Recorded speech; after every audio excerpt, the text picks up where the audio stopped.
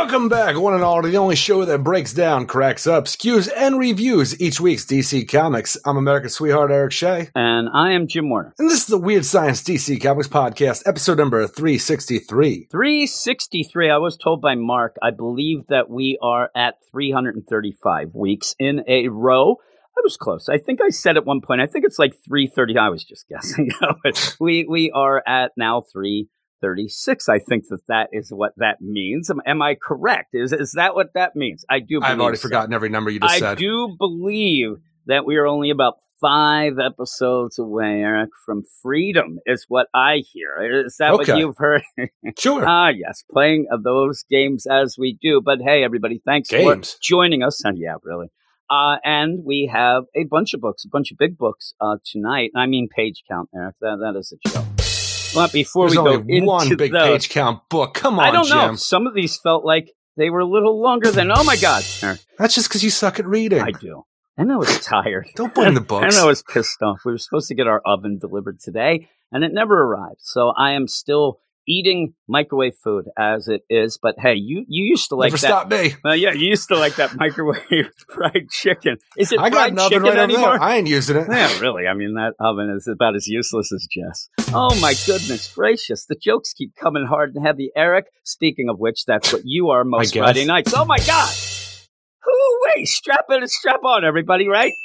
Strap on. I don't know. That's what you told me. You end up with all of this going on. We have a bunch of big books. I'll say big books, right? Not just page count, but they are some of the bigger ones this week. But before we do go into those. Oh, Bat Family. Yeah, it's very Bat-centric. And when I was reading them and even thinking about it and writing up an outline and stuff like that, I didn't get depressed, but I kind of was like, that doesn't allow for a lot of variation here. We're going to talk a lot of Batman and the Bat Family tonight. Some people love that, though, Eric.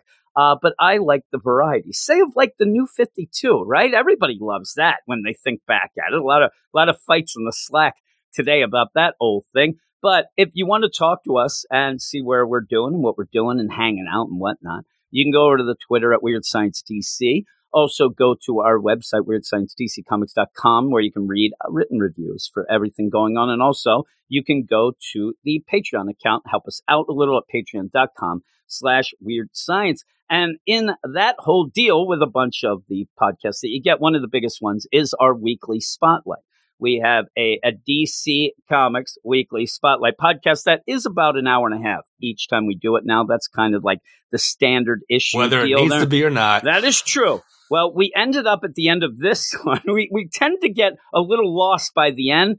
But we ended up talking about the Earth One books, things like that. Funny because we rarely read any of those, but we were talking about Never read a single one. Well, we were talking about the idea that you haven't read any. I got you a little fired up to go and read them, so that was pretty cool. But also on that, before all that talk, we did end up talking about Future State Gotham number 2 and Wonder Woman number 773. Those were the 2 books that if you want to hear us talk about it, you'll have to go over to the Patreon to do so. Now, whether or not those are the big or greatest books of the week. And if you want to blame anybody for that, you'd have to blame the badasses of the Get Fresh crew. Beep and boop. A boop. And this is their roll call, Eric. Woo! Here we go. I am out of breath. Josh Murray from Not a Robot Podcast. And that is not any sort of indication of my health, Eric, or physical activity level, that I'm out of breath from talking like we always do. Ted Probst. I love Punchline. Oh my goodness. Is that somebody? Is that a badass or is that a proclamation by me? I don't know. Forrest Pauly, Optimus Prime, Cam, Joseph Watch, Sick, Matt Razor, D-Man 3000, All New Day, Lady Abby, Red, Matches Balone, Niels Tewart, we'll hear from him in a little bit, David Fink, Joey Bertasco, Stephen Baum, Tony Walton, Jason Colby, Sue 42 to you and me, Michael G., Ken Halleck, Comic Boom, Arrakis, Cellar Dweller, Mark Jager, Alden Stoja, Nick Adams, Bill Abir, Ruben, Carlos, Lone Wolf Marv, Luke Hollywood, Simon, Luis, Manship, telling me all his, no, he ended up, I thought he might have had a show mail, no. Andrew Belfast, see, I'm just saying that, Eric. Swanee, Anthony G, Josh Vermillion, Dalton Needham, My Man Pete from NYC, Sailor Moon Mark, our man Rob Lewis, B. Murray, from the Buffalo Way, and Double A-Ron up there, Minnesota Way. You love Minnesota, right? They have a lot of fried foods there. And Ultimate Never Deal. Reggie, the ultimate badass, looking down at us and smirking all the time. Eric, did you see? I don't think you actually look or maybe even follow the Marvel Twitter, but there was a new cereal that had come out in Japan that was green onion cereal. Would you eat that, Eric? No. And the weirdest thing is it ends up, it was green onion Chex cereal. So basically it's just Chex, right? And you just eat it like Chex. It was weird. But Japanese I actually got too much time on their hands. At one point I thought it looked like it'd be wasabi cereal. Would you eat that? That would no. I'd try that. I would try that at least. I got better cereals to eat. That is true. What's your favorite cereal right now, Eric? What is your favorite cereal? I say that I haven't had cereal in like 2 years. Neither. I haven't had it in a little bit. Actually, that's a lie. I actually had some Cocoa Puffs last night, but I haven't had like anything. But what I wanted, like, I haven't had cereal so long. I actually meant more of the idea. That. That's not interesting though, and it's not even in my top 5 or whatnot. But yeah, I was. Well, we don't have an oven. We had nothing, which so I'm like, obviously means you got to eat cereal. Yeah. Well, I'm like, well, what the hell do we have? Oh, Cocoa Puff, and I was eating it, and I swear to God, it actually tastes like somebody had like put out a cigar in the box. So much so that I looked a dirty bowl. I actually looked. No, it was a paper bowl, Eric. I mean, we also don't have a dishwasher because Tanya doesn't feel good. Oh my God, Eric! You're a monster. She hasn't done dishes in 10 years. I mean, seriously, it doesn't stop her if she feels good. But yeah, I ended up eating Cocoa Puffs. Didn't taste great, and then I thought maybe I need some green onion cereal. That would be interesting enough. It was on one of these like YouTube. You know the YouTubes, Eric. You aware of these things? Where they have like reaction videos where I haven't seen anybody react. I mean, I'm just telling you, the people that saw Kennedy get shot didn't react to the way these people react to a dunk. I don't understand, Eric. And then they're eating the cereal that nobody would eat. And I'm telling you, cereal companies, I know they listen. It just put out the craziest shit because these youth, anything, TikTok, the Instagram, they're all going to eat it. They're all going to eat it just to make a video and yell at how much it sucks. I think this guy was like, it's not nuclear enough, is what he saw. Oh, wait, that was Dan Stransky. I'm sorry about that. But yeah, I had some Cocoa Puffs. That's it for the intro. I just wanted you to know. Don't have my oven. Ate out of a paper bowl. That's the keep notes here. That's not everybody. The oven's fault. Keep notes. From now on, I'm going to have a quiz at the end of the podcast to see if you're paying attention, Eric, and also the listeners at home. But with all of that, we're going to go off right now to the books. No.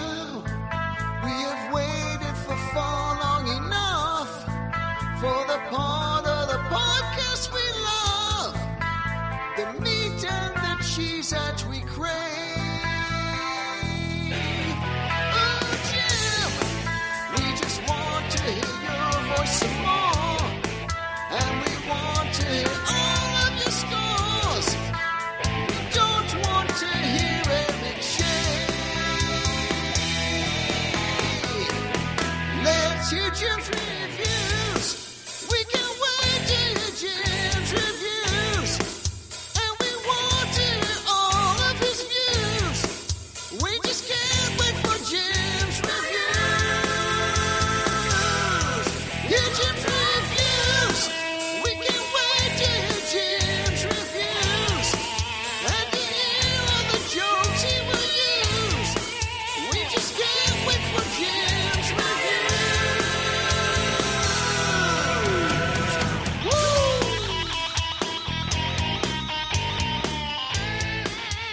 Yes, now it's time for Jim's Reviews, Eric, and you'll be joining with me here with a couple books. Here's a little bit of a spoiler alert. They're Batman books, Eric, or for the most part, Bat Family books, right? Is Deb Donovan, you think she's part of the Bat Family yet? Not yet. You're going to allow her into the Bat Family, her? Editorial. How about Mr. Vile? Yeah, he's bad, Eric. He's bad to the bone. You end up with these two books. We're going to be doing Detective Comics and Urban Legends. If you want to listen to or read the reviews, you're listening here. If you want to read the reviews, again, go over to the website, WeirdScienceDCComics.com, where you'll get reviews from a bunch of people, not just me and Eric, differing opinions and whatnot. But we're going to jump right into this with Detective Comics number 1037. And it is written by Mariko Tamaki with art by Victor Bogdanovic. Eric, our old buddy, Victor. Jonathan Glapion and Victor Bogdanovic on inks, Jordi Bellar on colors, and Dita Bidikar on letters. And yeah, there's a different look to this, pretty much. You know, a Greg Capullo look, right, Eric? Is that the deal? Yes. It's funny because the thing is, well, I love Dan Mara's art and think it's one of the highlights of the series so far. I actually didn't really take notice of a big change for whatever reason. Just maybe like the coloring felt weird. Or No, like there's the, not a the little. shading. It's a different deal, but it's it good felt enough to very not realize. familiar. Yeah, well, it did because it's Greg Capullo. Eric, that's the deal. No, it's I just not. like throwing shade right now because we defended this guy all the time. We were really on, and I remember showing you right away when he was on that Gotham Knights deal.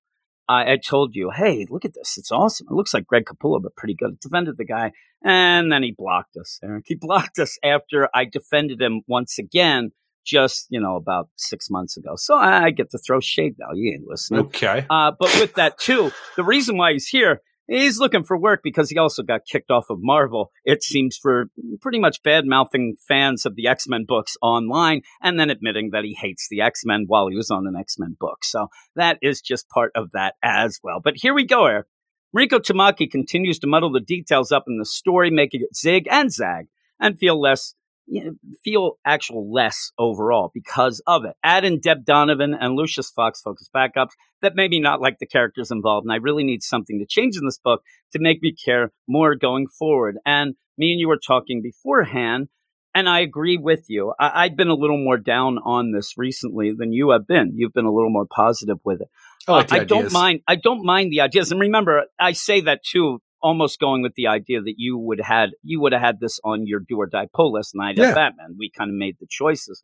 I like the idea of a Bruce Wayne kind of doing, street level detecting and things like that, but it's starting to get really ridiculous if that's your actual focus. I mean, we have what looks like, aliens in this, and I mean aliens as in the movie where you have species. You end up having face huggers and shooting this going on, and even with that, if you're ocular going to worms. And that too, because it's also that, who knows?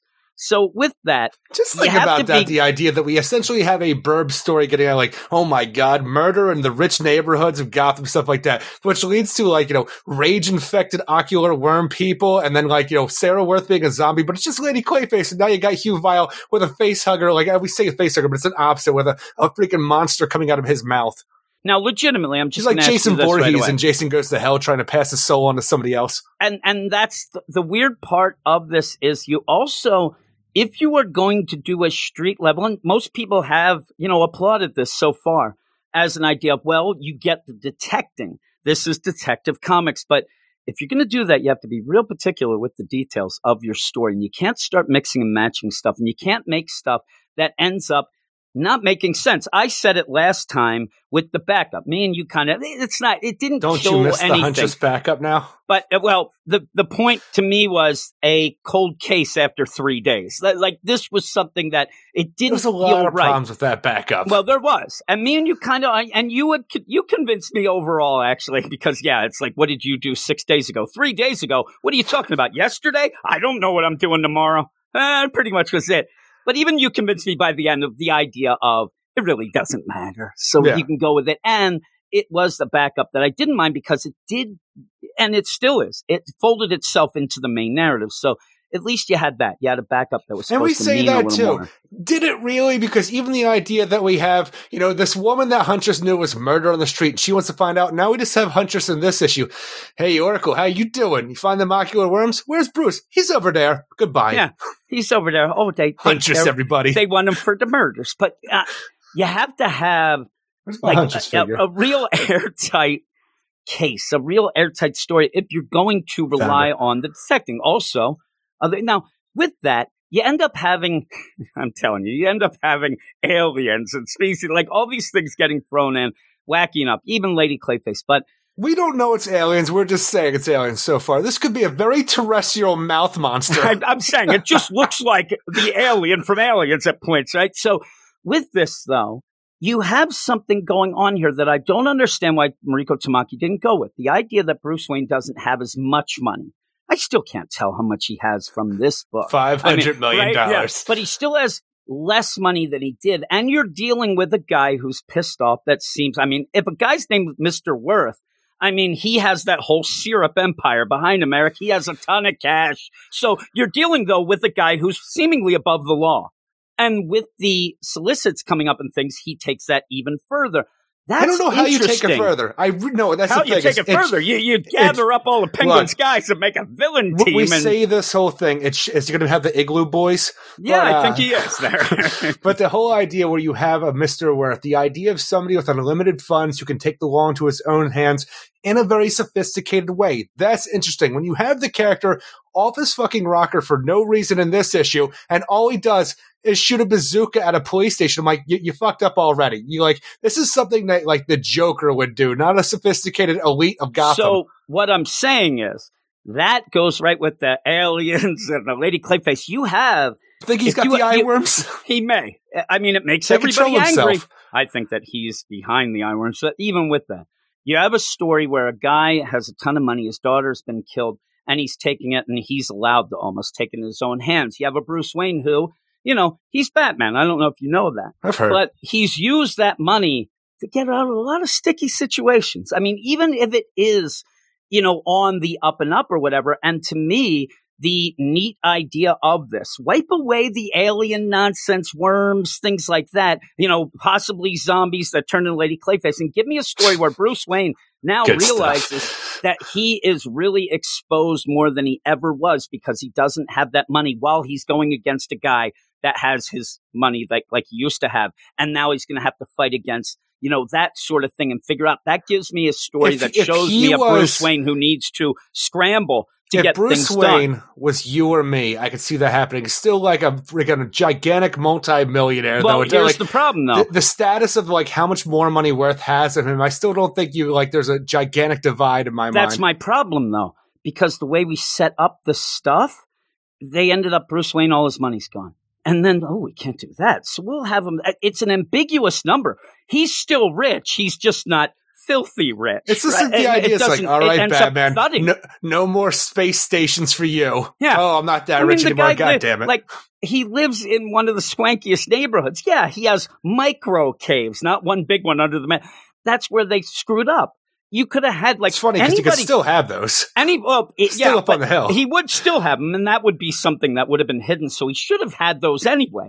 But the idea to me is, you kind of fumbled the ball by not making them. You want a street. This has never been a street level to me means me and you. We're out there with a magnifying glass. I got a Sherlock Holmes hat. You got the pipe, Eric, because I don't smoke. And we're going around doing these things together. You ain't cool. As the Hardly boys is what we would be called there, because we pretty hard. solved the case. But with all that, it's just Batman doing things slightly different. Well, again, and you're not going to have the street inconvenience. level. That's the thing is, it's less of a street level Batman in my mind as a more exposed Batman. Yeah, but it's not really because he has tons of money. So you run into this brick wall. I think she has where, okay, what can I do against this Bruce Wayne who still has all the money and all the people, whatever? Oh, well, we'll just get this crazy lunatic who has more money, who is basically going to come out with a rocket launcher. And the big point of this isn't the bazooka. It's the idea that he has the influence to clear out the station. If you are reading the Daredevil book over at Marvel, this exact scene kind of happened there as well. So I kind of, rolled my eyes a bit, but not everybody reads both, Eric. You know that. So you get into this, though, and everything is like Neil Betterman. I love that the better man, he was the guy who died, Eric, but the vile guy. Hugh Vile. But it's like, he's the man who murdered Sarah Worth, dead on the rooftop. Now, remember this. Nobody knows that Neil really did that. Lady Clayface does. So where's she? They have her hidden away. She's in a freaking gym bag somewhere. They have her hidden away. He even says, Batman says, are you sure she's, secure, whatever? Yeah. Why are you doing that? She's actually an incarcerated criminal. She escaped only because of A-Day. She got out of there, but she should just be taken back to, and now with the idea that she can clear Bruce's name by saying this, they may not believe it or whatnot, but it would be something that might be able to clear the name, and they're not doing anything about that. But just as a surface level deal, she's a criminal. She was in jail for a reason. Didn't seem like a reason that would put you in Arkham, but she is Lady Clayface. But even so, I forget what she said she did, but last time we saw her before almost like that, insurance fraud or something. I know, because the last time that. we saw that she had reformed herself to a degree for Gotham City Monsters and was part of that team. Tamaki, I think she And- did something okay, saying, "Well, times got tough," and she. I ended agree. up And the doing thing is, I something. don't even, I just remember it being something ridiculous that you and I just kept saying to ourselves because of how ridiculous it sounded. Back to Arkham you go, crazy lady. I'm like, all right, I guess. And But I think Gotham's that, yeah. hardcore. But yeah, really. I thought that like right away, immediately, hey, what's going on? Like, okay, well, we'll figure this. But it's Lady Clayface. She's the one. Look, I and- ain't and trusting really, no Clay lady with her with testimony. Huntress. Well, she's just in a duffel bag right now. At least try. I But ain't trusting no ladies in a duffel bag. you end up where it's- Clay ladies. they're there, and like you said, Huntress calls Oracle. Hey, Oracle, what up? What up there? Hey, What up, B? hey, we have this thing. Any sort of eye worm cases going around? Remember the Couple. Force Way? The Force Way it was introduced was last issue when Penguin's guys and gals were going around looking for something suspicious. Yeah. Just going around. I love that. I still laugh when I thought of that when I'm reading this.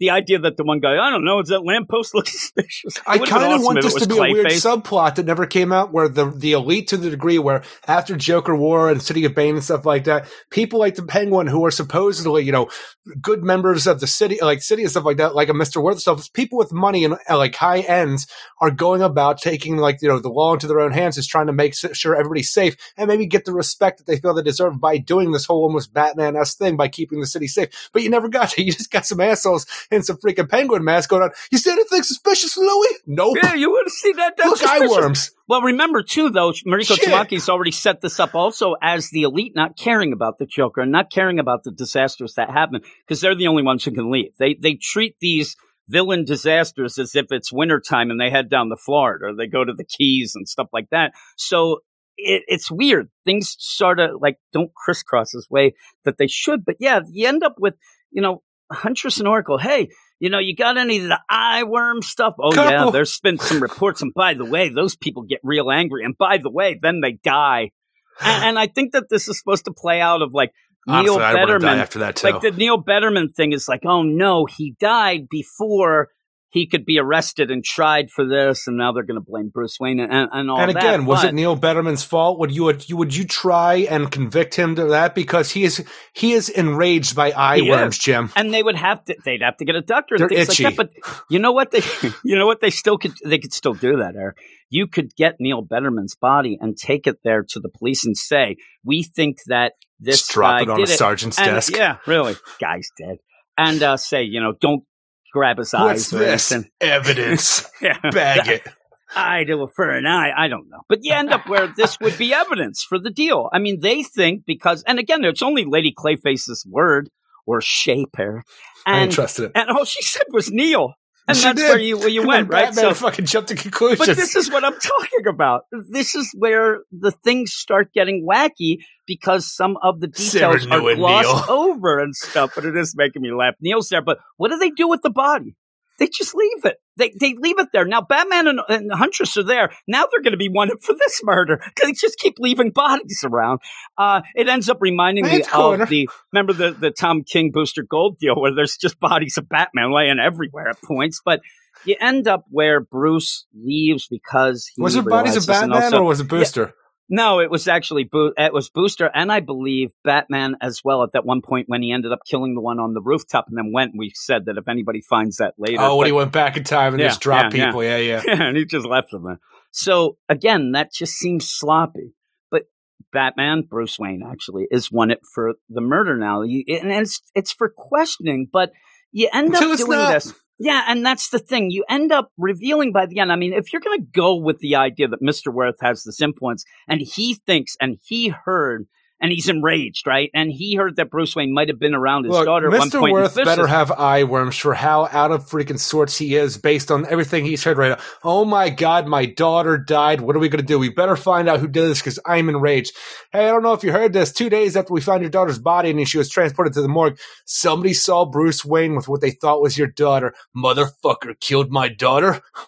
I'm going to blow up the police station with him in it. If I'm down in Tennessee, right? Are you the only 10 I see, Eric? And all of a sudden somebody's don't get like, out oh my much. God, I think I saw Jim with Elvis. All of a sudden I'm arrested for Elvis's murder. What's the deal? I mean, No. You're not arrested for. First, you have to have some rich asshole who loved Elvis get enraged when he heard that you saw Elvis, and then he pays off the police station to arrest you for this, decades old murder, and then blow it up with you inside. Eric, everybody loves the king, right? Who doesn't? But with that, like this whole thing, yeah, maybe we need to go around and question. Now, in a comic book world, there's a lot of things that could happen. I mean, they are aware of a Clayface or clones, whatever, but oh my seems God. like they are, though. It always This seems is like the a shock to them. I know, they are. The thing is, though. Oh my God, everybody's frozen. What was it, a flash for? Like, how did the weather change like this? Motherfucker, it's Mr. Freeze. And the weather wizard's in town, please. You end up, that's what global warming. You end up with the idea that Bruce is I don't know why wanted, nobody's talking about that on the freaking news, actually. The idea of like climate change is due to the metas and not anything with the world, or like you need something to deal with. That'd be pretty cool there. It's just that You easy. end up, though, that Bruce is actually wanted, like he should be needed for questioning because and they say, we heard you arguing with Lydia the night. No. He wasn't arguing with Lydia. Lydia was losing her mind and called the police. The police were there. They would know what this whole thing was about. They were there. She busted in, started yelling at the police or whatnot. But this isn't like somebody looked out a window and the police weren't there. They were there immediately. So he's brought in for questioning on that Lydia murder, because we saw at the end of last issue, she and no ended matter up what, coming up he dead. should be brought in because he's one of the last people to see her alive. Yeah, for questioning. And the idea, where were you after the police were there? Did you go?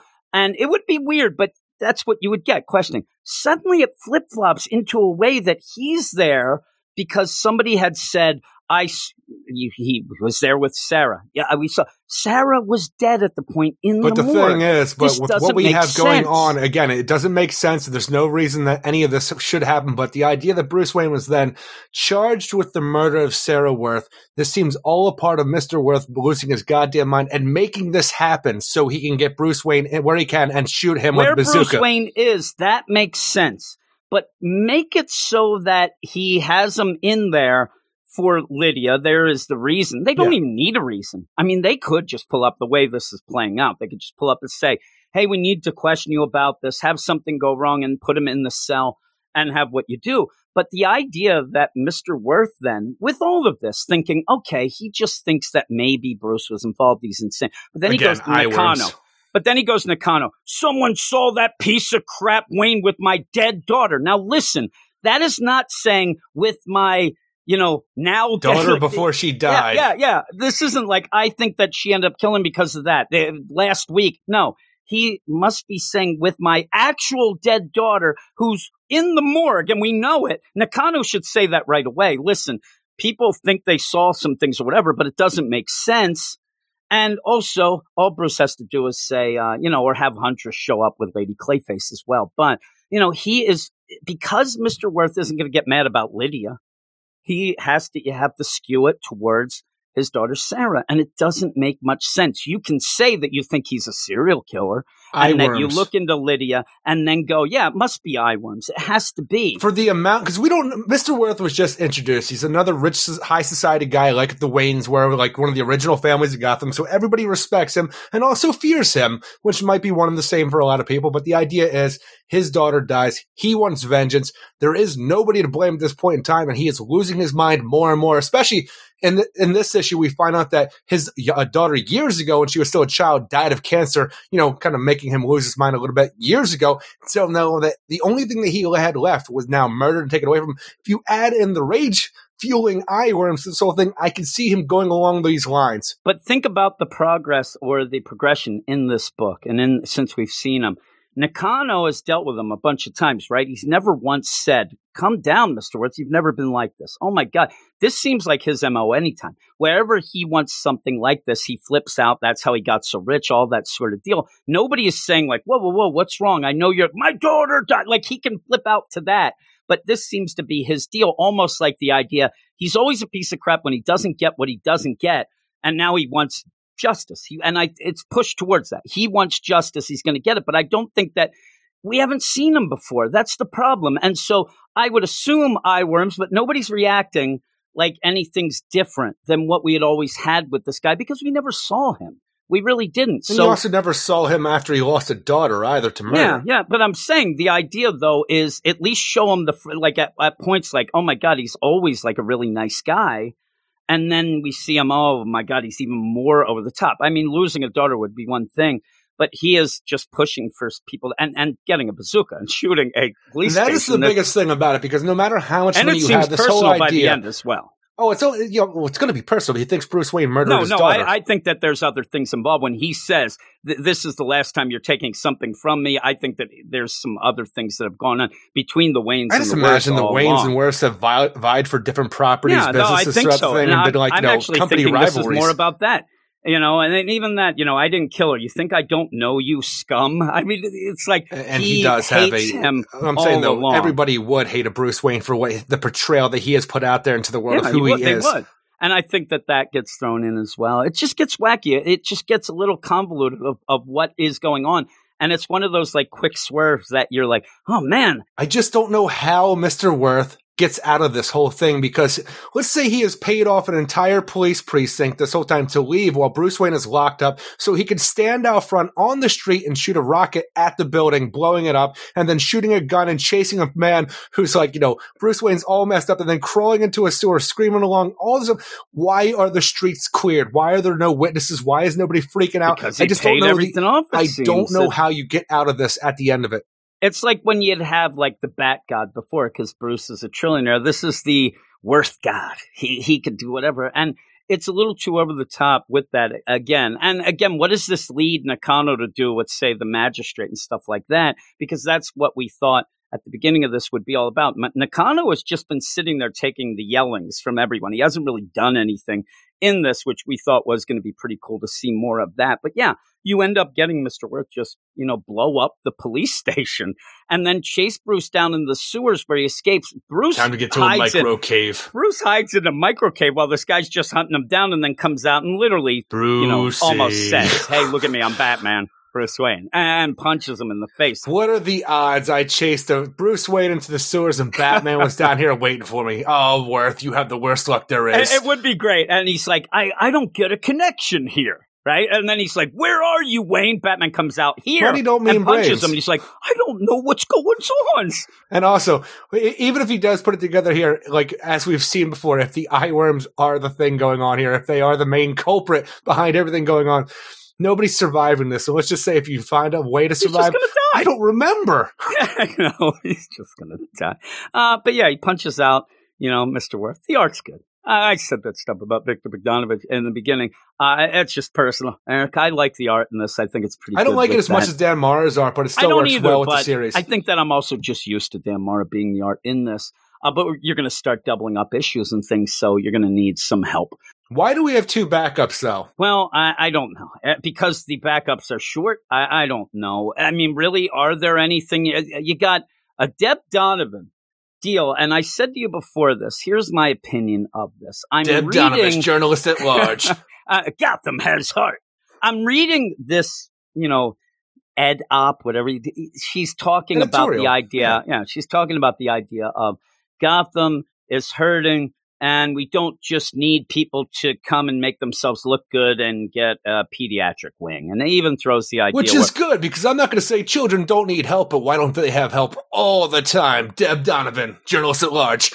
I'm like, did you get a hold of Batgirl And I at do that mean Batgirl large. number 50? And everybody's just throwing shade, whatnot, because this is something that goes on not just in Gotham. This is something that goes on. And I don't need Mariko Tamaki to write this little, pretty much meaningless in my mind, little backup to say, Well, how hey, everybody. pretentious is Deb Donovan, though? Because she goes to these elite parties, she's going to talk shit about everybody and just walking around stealing their booze and drinking, and she's walking around like Harvey Bullock, just pissed off at the world, thinking that she's better than everybody else. Yeah, she thinks that, but yet, what is she doing? What are you going to, I'm saying, you're going to fix it, Deb? Nope, I don't know how to fix it, but I'm going to talk about it. That's what I'm Thanks. talking about. This is what drives me nuts. Why aren't you having an editorial I'm a about drink. what you should do?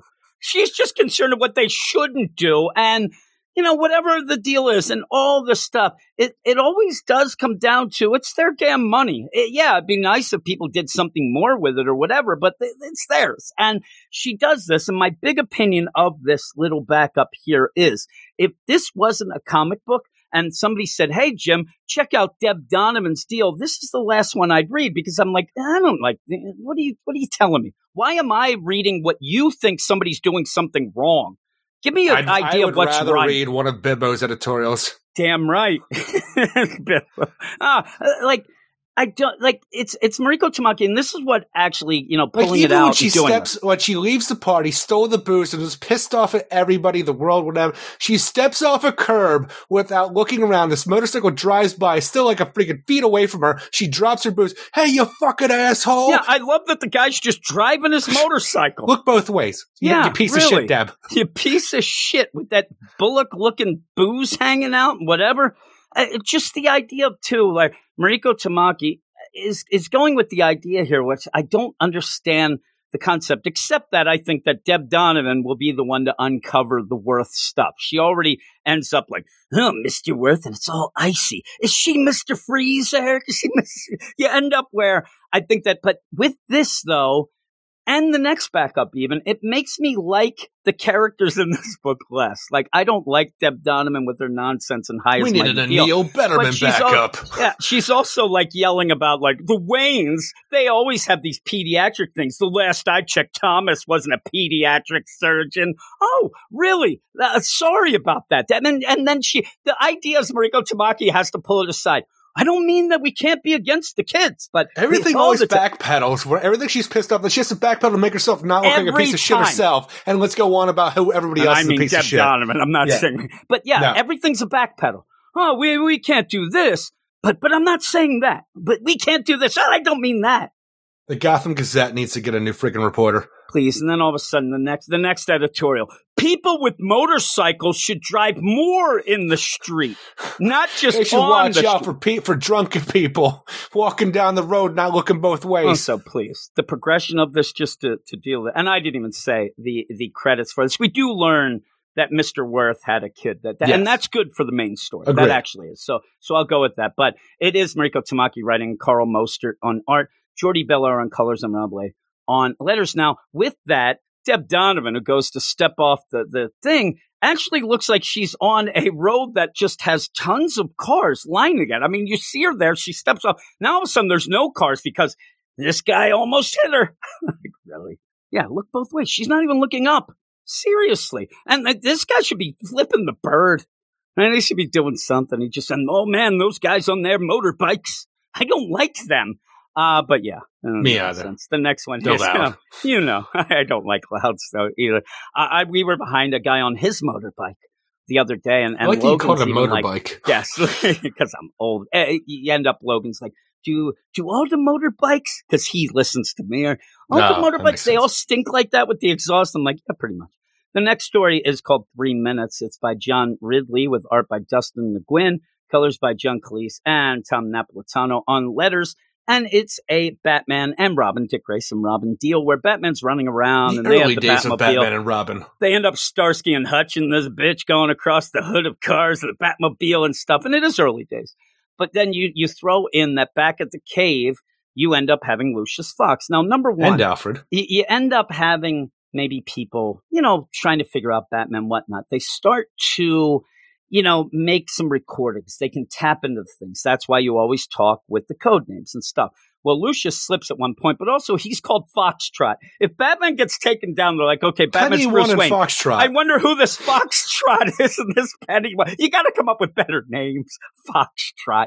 But early days, did you know that was Lucius the minute you saw it? I thought it was just some dude hanging out. I'm like, that's Lucius? I didn't recognize him. The thing is, I had to wait for them to tell me because it could be anybody, especially because I'm not used to this style of art and stuff like that. But Lucius being there, I like the idea that we're dealing with early days of Lucius working with Batman, knowing that Bruce Wayne is Batman and stuff like that. I don't like the idea that Batman keeps calling him his armorer because for whatever reason, I don't like saying it doesn't have a good mouthfeel, but I want him to have a better title for Batman. But the whole thing is, it's all about Lucius Fox being a man who has ideas. He's going to get Batman out of a bad situation, even though he doesn't agree with what Bruce is doing, especially with a young Dick Grayson at his side, putting him in danger. And it's such a weird thing because Bruce is going to yell at Lucius about, Foxtrot, you got to use code names or one thing. How many times you have Alfred call Master Bruce over the radio and stuff like that? But this whole thing is, I don't understand what we're going with because Lucius has some qualms about what Bruce is doing, especially, like I said, with a young Dick Grayson. And Alfred, I don't know if it's because he just has to save face because for Master Wayne, he doesn't want to talk shit when he's not around. he has to stick up for Bruce. Bruce would put his life in the line for Dick to make sure that he was to survive. We have his best interest at heart for what he came from. Watching your parents get killed, it changed the child. Bruce wants to make sure he's always on the right path. Lucius leaves. He comes home. He's like, and I swear, when Bruce would come home, Lucius be gone. And Alfred's like, I don't think I like what you're doing with these kids here, Master. Because the thing is, how many times have we seen Alfred have the same problems that Lucius does on here? Thing. And it's just Alfred just like flip-flopping right here because like there's company over. We can't air the fucking family's dirty laundry. It's that, or it's one of those where you end up having a girlfriend and they're like, oh, and then she breaks up with you and your friend's like, oh man, she was the worst. And you start defending her. You're like, she wasn't that bad. It's weird. Or it happens a lot. Like you have a piece of crap brother and they're like, your brother, like, you don't need somebody else to tell you that. You know it, and it makes your whole family look bad, so you have to fight back. But that's kind of why Alfred always has been there. He's always the one that comes in afterwards to kind of tell Dick Grayson, Jason Todd, all of them down the line of like, hey, you're doing a good job, and also trying to protect them a little, and always having that argument with Batman. So what John Ridley's doing is almost, again, doing one of those where you're elevating a character by lessening another one. I think that this is a story that was from before, when you ended up having the idea that we're going to have 5G, we were going to have Lucius in the Joker War become the next Alfred because Alfred ended up dying. Which makes sense. I think it plays out better that way. As right? a backup here out of nowhere for having Lucius Fox doing one from years ago. Now, what you're saying is this is a John Ridley thing from a while ago that should have been an anthology series. Guessing. Leading into 5G makes way more sense because you have Lucius Fox being here and seeing that he is the Alfred figure that you know Alfred to be. Yes, and tie this in with what he's saying. Kids shouldn't be doing this, all that. His son becomes Batman. At that one point, it could have been Luke or Tim. They ended up being Tim or whatnot. But the rumor was going to be Luke. It was going to be Tim. So the idea of all that, of him saying, oh my God, you can't have these kids or whatever, with us knowing that Luke is already under Batman's wing as well, like his one of these Robins. And his other son, Tim, Jace, would become Batman. And I think that serves really well in an idea. Yeah, and Tiff. Now, even with the idea, if this would have been, in my mind, you get a scene that was going to be a flashback in something 5G-esque or leading and all that. And then just like, well, because that's what DC's doing right now. Especially even if this was a backup in Future State. Yeah, just think of the things that John Ridley has been involved with. We ended up getting a lot of stuff that had to be, changed around or whatnot, but they're really throwing all of it out there in this new kind of way. And I think that this might have been something with that because it does not really fit with anything in the Detective Comics deal. I just think they wanted to get rid of it. They already paid for it. Go, you have that shorter one with Deb Donovan. Let's throw this in for a little extra page count because, it is a $4.99 book.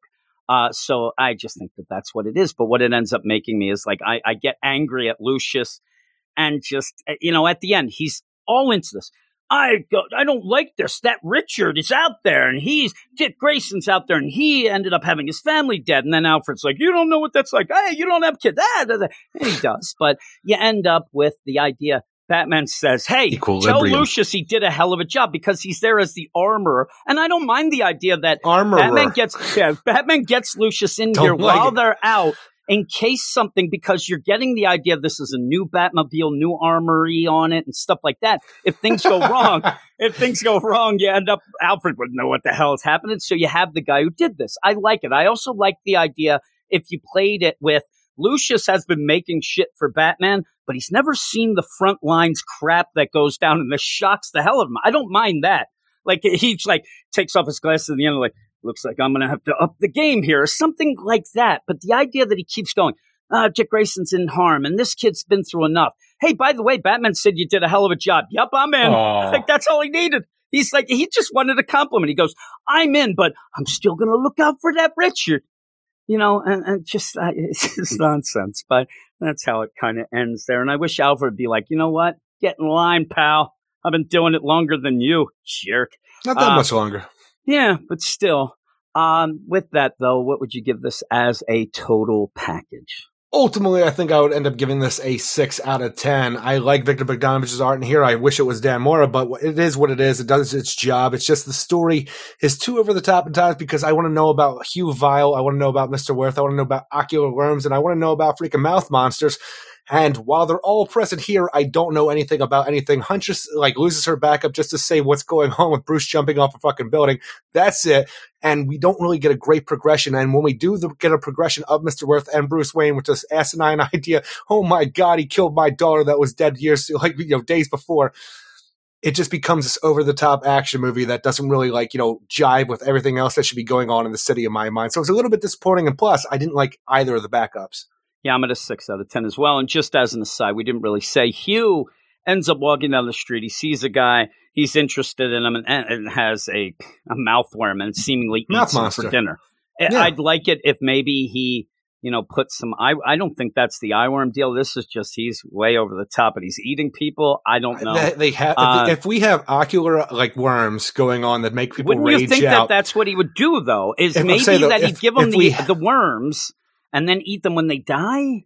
Because I don't know. He says I don't understand why that would make more sense either. But I just don't know why. The thing is, I don't know why that we would have two separate things like this going on at the same point. They have to be connected. I just don't know how yet.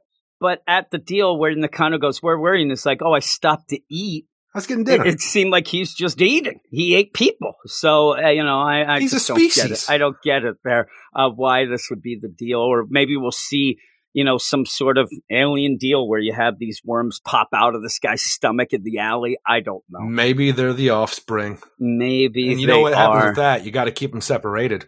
Yeah, you do have to with that offspring. Seriously. The next one is Batman Legends. Number 4, Legends. You have our Batman Urban Legends number 4. I'm looking right at it too.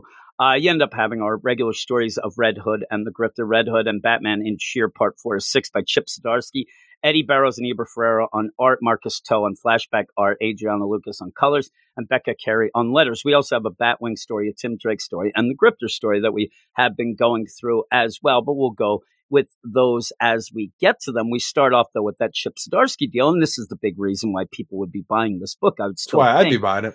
And you end up with some flashbacks, and we're going to get a lot of flashbacks of early days of, we just did. We even had it in the backup with John Ridley's deal. So we have this Jason Todd deal. But that's not done to death. I don't mind this one as much only because if you are into this and you don't know everything about Jason Todd, but it's not just that. This seemingly has a purpose to show you, remind people. Everybody knows Joker killed, Jason Todd, whatnot. We don't see a crowbar here, which is good. Thank you God. said that to me earlier. But I think that you have to look at this a different way. You see everything but the crowbar, though. Well, we're going to talk about the Ducard stuff later in Batman the Henri. Detective. We're going to have even flashbacks that are Elseworld flashbacks. Everything's flashbacks. Sure is. So you have this, though, but if you look at it in the lens of you have to show really how Jason Todd didn't listen to Batman because, and he says it, we never trusted each other. He didn't trust me. I didn't trust him. It might go a little too long, like you said, especially in a story that I'm waiting for the cheer drops. The cheer drops, all you get in this is Jason Todd say, there's Mr. Freeze on the teardrops. Dude, oh my God. You even say that, but the thing is, by the end, this idea of a story that started out with Red Hood trying to take down a drug that's being spread throughout Gotham, and this is the plot. This is the basic idea. And we get to the end of this where it's Mr. Freeze and a dude painted up like a yellow smiley face, so I'm guessing it's Mr. Cheer himself, but I'm like, I don't know what happened here, because the whole idea is like, I was the bad Robin, and I never listened, but I need my Batmans now. He never says that. But again, though, I think that it's more than, I think it's also going, first off, Batman, when he goes to get Jason, who's in trouble here, and is also remembering these flashbacks as well, basically almost says, I did it all perfectly. I just don't want to happen again. And that's not true. And Alfred set that up at the very beginning, saying the idea he needs Bruce Wayne at certain points. Well, now he needs Batman because he's in big trouble. But the combo of that, they never trust each other. I like the way it plays out by showing, like I said, it's a little too long of showing you everything going on with that. But it also shows his mother, to remind you, his mother was a piece of crap that sold him out. And he doesn't have a family. It's such a weird thing because everything matters, and I don't know how we play it in the New 52 anymore, how it came wrapped around, but it's always been this convoluted story with the death in the family of Jason Todd, where you have his mother who overdosed before this, why he got put on the street. His father, Willis, went to, prison, but then out of nowhere, you had his real mother show up, and then we had to go and do this, and then he is duped by his mother and given over to the Joker when she finds out that he's a Robin and stuff like that. I'm like, when you're showed it here, if you have just an idea of Jason Todd, especially with what you normally see with Red Hood and stuff like that, with the idea of the overdose mother, which I think we might have even talked about in this, but it might be something else. Yeah, we saw her overdosing at one point. But this is a different mother. Remember, I know. Well, I think that it wasn't spelled out enough here because I do think that what Chip Zdarsky's doing is to show that he's bad luck. He never has any luck with any parental figure, including Batman. What are you talking about? We still have, Willis out there as wingman or whatever the hell it was last time we saw him in the Red Hood ones, or solitary. And I think that what you're seeing, I think that it's one of those where if you're going, and I like this. Again, I haven't read, I've read the deal when Jason died or whatever, but only read a couple times, whatnot. But I like the way it's played here in that idea of building. And I think it'll play better out in a trade where you keep, you're just paging through and you see, okay, his mom, that mom was bad, this mom. He doesn't have anybody. And the guy that he should have had, Batman turns him into a Robin. And he wasn't ready for it. And he ends up that's the thing, not that was paying the best attention thing and being for angry. him. It was. And he was Batman Bruce Wayne, whatever you want to say, one and the same. He was the greatest thing to happen to him because his entire family were fuck ups, and even ones he didn't know about, they all betrayed him to a degree. And the thing is, he had to realize that this time in his life, when he is Robin before he died, it was the best time of his life for a parental figure, because even when he came back, like everybody else before that, he felt betrayed because the one person who was there for him didn't even go and kill the Joker, the man who ended his life. But I think that that's what Chip Zdarsky's trying to show you, that maybe he is realizing he was wrong, and now he's done it again. He even says at one point, I'm not learning from my mistakes. So I didn't mind that when he goes against Freeze. We have seen him do this over and over and over again, to the point where this issue would have happened again. Like, he was just let back in Gotham after Batman almost killed him, punching him in the face over and over because he almost killed the Penguin, was exiled from Gotham once more, and for whatever reason, allowed back in at the end of the Red Hood series. Here he is, screws up a meeting. Like, this is all that Jason is. He just keeps screwing up. But not over everybody's again. read them all like us. And I think that this is more, and most of these books, we ended up having that Outsider story that was kind of garbage. That's going to continue in a book in September. You're going to have probably the Grifter stuff will continue in a more of a Wildcats Halo type of deal in this as well. So it does continue. We're going to have another book after Grifter. That's another member of the deal. I'm thinking that we're going to get a Jason Todd Red Hood book, or at least in something like this. We've had one for the last 10 years. And I think that what they're doing with this is a backdoor pilot with it. And you want to set up the character for people who don't know, but also setting it up in a way that when we're seeing this back, usually, like we said, this is where, and I'm not trying to convince you that you would think any different, because you have read all of those. I have read the stuff that you had, but you've read even more. The idea that I like this is, at the end of the day, the end of the story, we're hoping, and it seems to be pushing towards getting a new status quo between Jason and Batman. So I think that when that happens, I thought we already had before this issue started, or the series started. Before this issue, this is the issue that let him back in Gotham. He was barely allowed in Gotham. This is the ones, rubber bullets, all this stuff. And he's just been beat up all the time. Every time he does anything, Batman's just pissed off. He isn't invited to everything. When we say he wasn't anything, even in it's other usually stories. killing people, though. Yeah, I know. But with that, I think that you're Chip Zdarsky's trying to maybe give people the idea of, here's the excuse. You can't say that he could kill people or whatever, but here's the excuse of why he does things. Look at it. Batman, though, is also being shown as a guy who failed Jason, and I think that one of the big things is not just by not killing the Joker. That has nothing to do with it. He failed him as pretty much, a father and things like that. Like Alfred said it. He needs, you to, because what Jason Todd needed better than being a Robin, he just needed somebody that he could trust and would trust him. And throwing him in at a Robin where we both agree it was too soon, and he wasn't ready for it, it ended up making him go. Not even just too soon. Deal. I don't think that Jason would have the mentality to be the Robin the way that Robin is supposed to, because of how aggressive he is. Yeah, and Batman tried to force the deal, saying, I need to fix him that way, when he needed to gave him the skills to be dangerous, Batman. That's all you did. Yeah, that's all he did. And then it got him killed.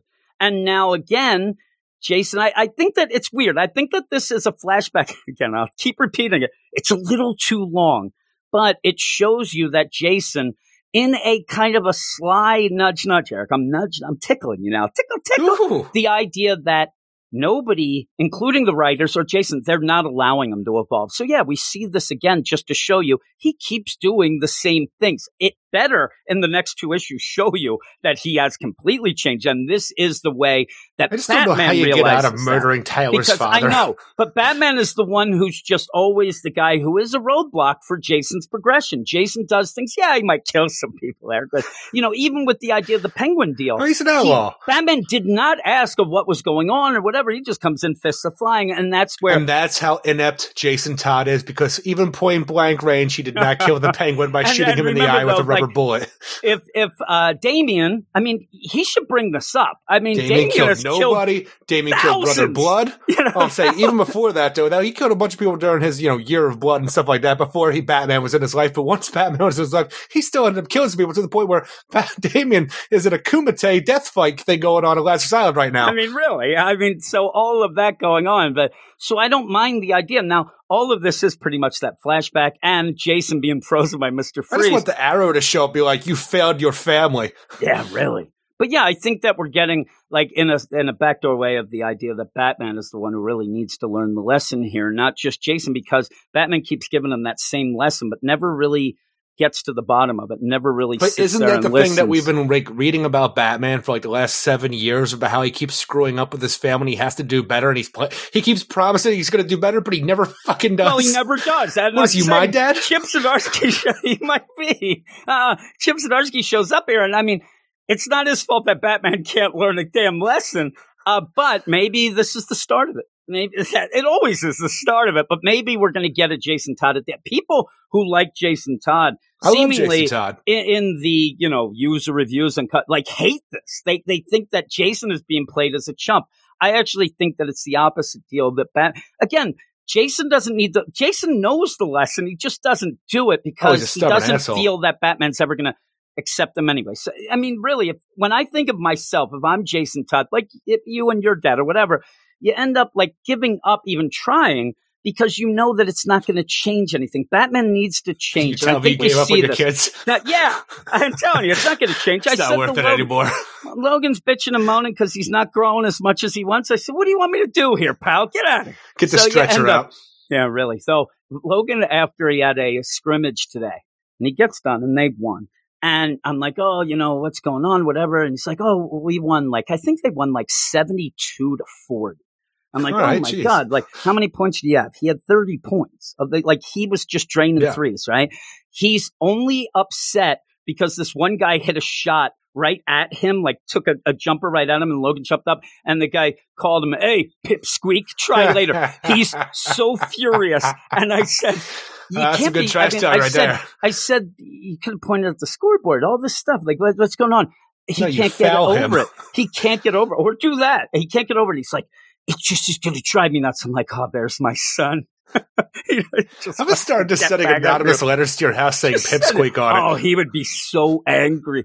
But yeah, Batman, in my mind, again, Batman needs to change as well. This isn't just a Jason Todd. Now, he still is willing to work with Jason because even though he killed somebody, right? And that's weird, but that might be the idea. Yeah, it might be, but I like it. Now, here's the deal. Here's where I'm going to also talk. We talked on the Patreon Spotlight about the future state Gotham, where Batman and Jason Todd are teamed up, right? That seems great. They're teamed up. No. We even said on that Patreon Spotlight that Batman is completely using Jason Todd like a jerk because he's the bad one and he can get away with. That's not what this is, and I do like it. Now, hey, Jason, we all know you was a piece of shit, so you go and doing piece of shit things. We're all going to believe it. Go do that. Things. Yeah, just do that. And this is different. And so when you end up having him call to Oracle, I need Batman. It's a little that's my favorite moment of the story, though. It is a little forced, though, when you have Oracle say to Batman, hey, he's in big trouble. He never calls for you. And I thought to myself, that can't be. But then I start thinking to myself, I'm like, first off, he usually doesn't call anybody. Yeah. That's when he reacts and does bad. But also, if he does, it's Dick Grayson usually. Really, Dick. It would be and so I'm like, you know what? That makes a lot of sense. I think you just always blow up Barbara's cell. Hey, what you doing tonight? Washing my hair. Aww. I wish that when he was in grave danger here. For some reason, I think it would have played out better if he said, I need Bruce. Like, he even goes against the whole tech, they're on a comm. He knows better. But at that point, he's just calling out to his dad, even though he doesn't need Batman. But I wish it was, I need Bruce. And that would have been more hitting to me, especially what Alfred said earlier in the deal. But Batman reacts and goes, and he's thinking about how he let Jason down as well. But he's just like, I'm telling you, he's almost going in my mind like, did anything I could then, and here we go again. It's one of those things, too, though, because in this issue, the reason that Jason does need Batman's help is because he goes off on his own to find out where these cheer drops are coming from. Just like he did with the Joker back in the exactly. day. And like we saw in the last issue cliffhanger, Mr. Freeze is where he's going to, and now Jason is over his head where he's being frozen by Mr. Freeze to the point where Mr. Freeze just takes his frozen body and pretty much puts it in the back of a truck, and then, freaking starts driving away as Batman chases after. And then the whole thing is, I hate this idea. I hate it whenever we have it with Mr. Freeze, because if Mr. Freeze freezes somebody, for the most part, you freeze the whole body, that person is dead in my mind. But when you have these situations where they're still alive and Batman has to put you in some warm water for a little while, I'm like, no. They're not cryogenically preserved. They're frozen. Yeah. Now, what gets me, though, is Batman's chasing this truck. He knows they have a truck. He opens up the truck and flings the frozen body of Jason Todd out. He is shattering. I mean, I can just imagine Humpty Dumpty Batman trying to put the pieces together. You'll be okay. You'll be okay. I wouldn't even mind if you did do this and has like a mechanical arm or something like that. But he ends up landing what appears to be in the street. I don't know. And Batman goes, okay, he's fine. I'm like, at least have him land. I don't know. Would he land in the river and float away? Talking to Batman at this whole thing. It's like, you're here always. Always. And it's supposed to be a keep quiet, moment of camper. feels. We gotta get you warm.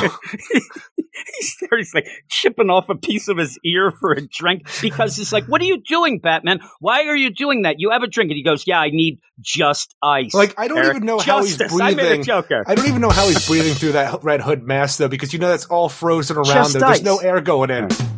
Just ice. It's not your joke. That's somebody else's joke. It was, but I used it for this, Eric. I mean, if I said black and white and red all over later, you end up with all this where Jason Todd's frozen body's just laying on the street for these guys to turn around and go up. Looks like we're going to shoot old frozen boy. And then Batman comes in and starts, flipping out and whatever. But that's where he's thawing out now. You're here.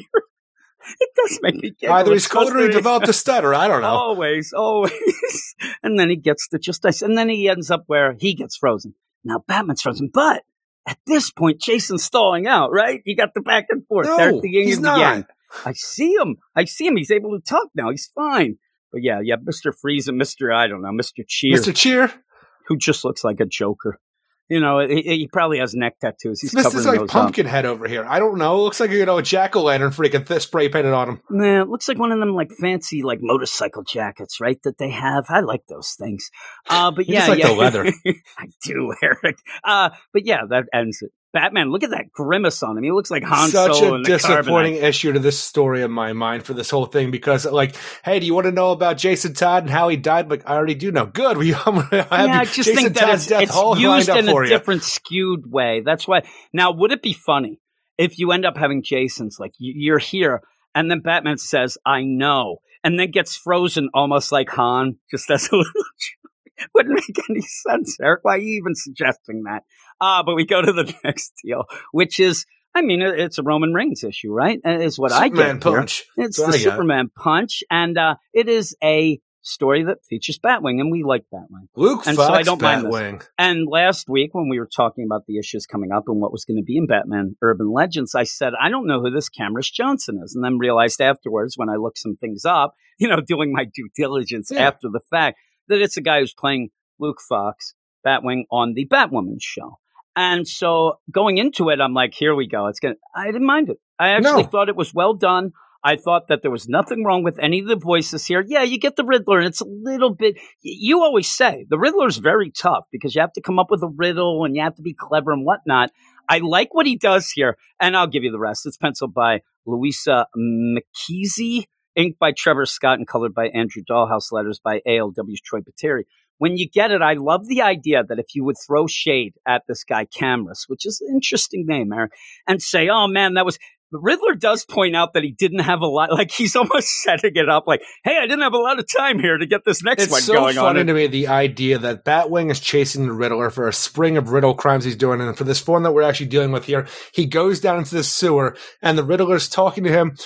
Through this whole thing, he's got a sewer tunnel with a Riddler face spray painted on there. It's actually really well done for not having a lot of time. We're talking about just come down here for the next riddle, Batwing. But I just like to think if you go and look at this one where Batwing is walking further into the, like, you know, the trap going on here where you have the Riddler face spray paint on the side of the wall. It's like, well, let's see if you can handle this one, but do take your time with it for the old man's sake. When he's saying that here, there's not a lot of time for the Riddler to set any of this up, but he has all this going. I like to think he's just behind that mouth hole there, just yelling at it. Just take your time, just like, you know, speak, like, because there's not a lot of times that he has set up an audio PA system and all this other stuff. Like, what is not a lot of time to you, Edward? Would it be funny if you find out that and I wouldn't think it'd be beyond him, the idea that he sets up instead of micro caves, little micro riddles. Like he always like he has 17 going on because that's what happens. Yeah, he has like 17 going on. I think that's what he's almost playing with. Oh my God, I got to activate this one. Beep. And you go. Gotta get a Riddler trophy up in here. It's an okay riddle. You're at a point with the Riddler. The thing is, it actually every riddle's been told and stuff. It took me a little while to figure out what the hell they were talking about with this riddle. Because you're not smart, Eric. No, and the thing is, I'm not smart. And like, you know, even the thing is, just trying to figure out how Luke came to this understanding of just one time him talking to, you know, Tim about, you know, some homework or something like that, and that's how I can understand. This is how you know something, and this is how it works out. But when they're telling me the answers to the riddle, I'm saying, What was that? I know. I'm a dummy. I'm with you. And the thing is, I read it a couple times. It works. Okay, it works enough. Even I'm though trying you to find where the riddle is so I could actually say it right here. But this whole idea where you have all these different crates lined up, and they're pretty much just lockers in a row lined up, and inside, like there's like different letters lined up to each locker, and you have to open up the 2 correct lockers because otherwise, there's a bunch of freaking goons just shoved in these lockers that are going to open up and like they're running on the bull. It is weird, like almost like you can just sit there and wait it up. But it's the M parts us together, and the M sets us apart. Yes. And it is he has to find out which one has the bomb, and he ends up if you don't, one of the lockers has a bomb that will go off, so we actually have to solve the riddle before that goes off. But while it's going on, Riddler's just going to keep releasing the goons at opening lockers at this whole thing. I would just walk past and listen because you know they're like, yeah. At one point, the guys are arguing with each other in there. They're not gonna. Why would they keep quiet? They'd all start screaming and yelling because they seem to be grabbed by. These aren't just the Riddler goons as well, because there's Croc in there. Killer Croc's in there that he's being threatened, and he comes out. I know, really. And by the end, like, the riddle's okay, all that. I like seeing Luke. I like you see that he's smart. He mentions the whole. This is actually one of the most sophisticated riddles I think we've gotten in a long time from DC Comics and the Riddler. For a guy who's mostly known as an actor who's playing with If Tom King was writing this, it'd be a fucking knock-knock joke. It would be. It'd be knock knock. Who's there? Me. There you go. Not me. Boom. Hey, there you go. Well, knock knock. Who's there? Not a wedding. That's it. Knock knock. Who's there? Not Wally West, because you'd be dead. I just like to think the entire idea of his event, like the War of Jokes and Riddles, just because Tom King didn't know the difference. Well, that's true. Also, it'd be like knock knock. Who's there? He'll just let you make up the answer, Eric. Mr. King, they're not. Well, why don't we have a new one? Knock knock. That'd be a really cool villain. That the go up against Punchline. He gets pissed off. I don't like this knock knock. Right? But with all that, I don't know why the Riddler would be pissed off. Because he's like a riddle deal. He's a knock knock joke. And then Riddler at the end punches him and goes, "You're just a joke." Right? Or knock knock. I'm here. I know. That's why I always liked the idea of the prankster, because he was like a low rent Riddler in my mind. Or even the Toy Man and all that. I mean, not Toy Man, but Trickster. Yeah. Croc's there. And he right away, listen, I'm sick of this shit. I'm trying to get away from this. I ended up serving my time. I'm out of the Suicide Squad. A TV actor I'm just trying knows to more hide. about what's going on in the continuity than a lot of the writers of DC Comics. Say, where the hell have you been all my life? I don't watch the Batwoman. Get your ass on another comic here. Because if this was going to set up, say what you're going to do is set up something here. The thing that I think it would set up is something to do with, Jace and Luke coming to terms with each other and actually being a team, maybe even with Tiff and stuff like that. And I like that where you end up seeing, we never really get much at all with that background of Jace and Tim. It's always Luke being pissed off, right? Oh, I hate my brother. I hate my. At least we see here that they did get along and they actually work well together the way that they go. For him to actually solve the riddle because of something that he talked to his brother about. Yeah, it's kind of a forced-in deal with Luke that. taught his brother about the freaking about the equator and stuff like that, and then Tim taught him about a Superman punch, Yeah, the Superman punch. which takes out Killer Croc. I like the whole concept of this, and if it does go to something, I think that this guy's pretty decent. I mean, anybody who comes in that knows the continuity better than Brian Michael Bendis, really, it's if Batwing crazy. is Roman Reigns, who is Killer Croc right now? Killer Brock Lesnar? Croc is probably Killer Brock. Lesnar. Yeah, Killer Brock. Now that's a good joke, Eric. I have to give it to you.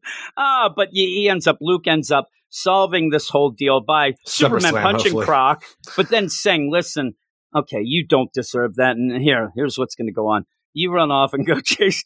I like that the goofy ending with the Riddler running away from Croc. I think Croc's going to eat him, but then there you go. But it does end pretty cool. I liked it. And you also, It's the in best a way one shot that, we've gotten so far in the series. I know. I don't and know maybe if it's one of the best stories in this issue for whatever for I me don't at least. know if it's that, Cadmus, because he's playing and he knows the deal, but I even like the idea where he uses some of the tech on the suit where he hits the thing and turns up the eye lights to kind of blind Croc and see what's going. It's really well done. And it's just a one shot. It doesn't mean much by the end, but I really I just did don't know like how it. we change Future State, because you want to have Luke Fox, Batwing and, Jace Fox, the next Batman team up at a certain point and have a great Fox Bat family, going on here. You have to avert Future You have State. to That's all you avert can what's do. going on, because as we saw in Future State, Luke Fox is going to sell everybody out and do all this different stuff. So you can One never of those other have great that. futures, right? Yeah. Lucius and Luke are. But yeah, I want that. I want the actual, and it's funny, you have the Bat Family books, I want the Fox Family book. And that would be really cool. We go on. It's funny, too, if you think of the Gothtopia future where the Batwing became the Flying Fox. Yeah. And also then Tiff ended up, you have all that stuff. Tim Drake's story next, and it's by Megan Fitzmartin, and art by Balin Ortega, colors by Alejandro Sanchez, letters by Pat Brousseau. And I don't know. I just didn't like this much. You're more of a Tim Drake fan. I like the idea at first where Oracle says, I'm not going to call you Drake. That made me laugh. This is a weird issue simply because we have a current day Tim Drake Robin thing who's going to take on the mantle of Robin as long as Damian's not around. So that's the whole thing. We get the idea of do I call you Red Robin? Yeah, I like Robin? that. I'm not calling you Drake. This talking about the different things going on in, Tim Drake's life over the past couple of years. But when you have the entire issue that's really talking about the reintroduction of this character, Bernard, who was an old friend of Tim Drake from 2005. So now you're doing this whole thing, because even when they get together and they're sitting around, they're catching up about what's going on in their life. Bernard talks about him being Tim Wayne, because at that point in time, Bruce Wayne had adopted him. He was Tim Wayne. Now you talk about Everything Matters. How does this work? Because in New 52, we were always on the up in the air about what was going on to Tim Drake. His parents were alive. Tim Drake was an assumed name he was under. I think that's all gone now, and his parents are dead. But are we ever going to play with the idea that he is a Wayne? He is, Tim Wayne. He was adopted by Bruce Wayne, because you have this here, and it's just pretty much Tim Drake on the hunt for missing kids in Gotham who has been taken by a chaos monster who just happens to show up to the restaurant that Bernard and Tim are hanging out with, catching up. Chaos monster, here we go. And with that, you have a couple things that throw me off here. Now, Oracle getting a hold of Tim about the system that had to reboot. He ended up having to work some diagnostics and things like that. But I don't need her to really seem like, oh my God, I can't do anything without Tim. It's not where it's okay. But she ends up forgetting things. He ends up, because at first she's like, oh, are you going and looking around into that kidnapping? Yes, I am. Later, she's like, what are you doing? Looking into a kidnapping? She's so confused with this, because he says, I can get some backup for you. If you're doing this, you're going to need some backup. I'll get Steph. That ends up being, and I saw some people upset about it, don't get my ex involved. He says later. You So break some people up are upset about Stephanie that. Brown Yes. and Tim without Drake anything. off We panel. didn't see it. Yeah, we did not see it. That's and you just bad. have a reference telling us this is going on. This is the greatest love story of the 2000s. And you don't do anything with it. And a lot of people are okay but with the Bernard's breakup. back, right? But, yeah, exactly. And Bernard Dowd showing up. That does nothing for the... We're so far removed now. It feels so weird to force this back, 2005 back on us, which I love that era of Robin and stuff like that. It was a very strong time. I don't need it right now, especially just thrown in my face out of nowhere because it feels weird and forced to become this whole thing. It almost feels like something I would do, but less nuanced, I would hope. Yeah, hopefully, Eric. But with that, what it's done in here, and this is where the progression of this issue is what I really like. The idea of Stefan and breaking up. What do I care, right? People are okay with it though if they're Stephanie Brown fans because they think that Stephanie Brown's been done dirty lately because all she is the girlfriend of Robin. Well, that is true. But with this, the progression of the story, like I said, the idea, wait, aren't you looking into some kidnapping? I can send you back up if you want. I think spoilers around. Later, she goes, oh my God, are you seriously in the middle of a case right now? She says that the next page. You started out by saying he was on a case. But with that, the progression of this, and really, the idea where you have I think Bernard, she was more surprised that he's able to get her the information she needs while he's in the middle of interrogating some kids. She already said, like, hey, wait a minute, I'll call you later if you're in the middle of a case. He's in the middle of a case. He's been doing this the whole time. It just was an odd progression. But Bernard's here, in my mind, because you need to have something that connects with Tim so that he is inspired to go and take down Chaos Monster, right? You don't need that. He's kidnapping kids. You Again, already have Robin it could be on the anybody case. who anybody would know right now, or even somebody. The idea that you call back to Bernard and make him the person that's abducted by the Chaos Monster, and it fell out of nowhere and forced him. And I'm sitting here, I'm like, who's going to remember Bernard anymore? No, and I think that it's there to be a clever deal because there's nothing to the story. The idea that Tim Drake needs a personal connection to go, he's already trying to be stopping this guy has kidnapped like 12 people, 12 kids already. Yeah. He's already on the case. I didn't need Bernard to make it more. Now it's personal because it was already. He's Robin. He's Tim Drake. Now with that though, to get to that point is the thing that I hate the most. He chases down some dudes, right?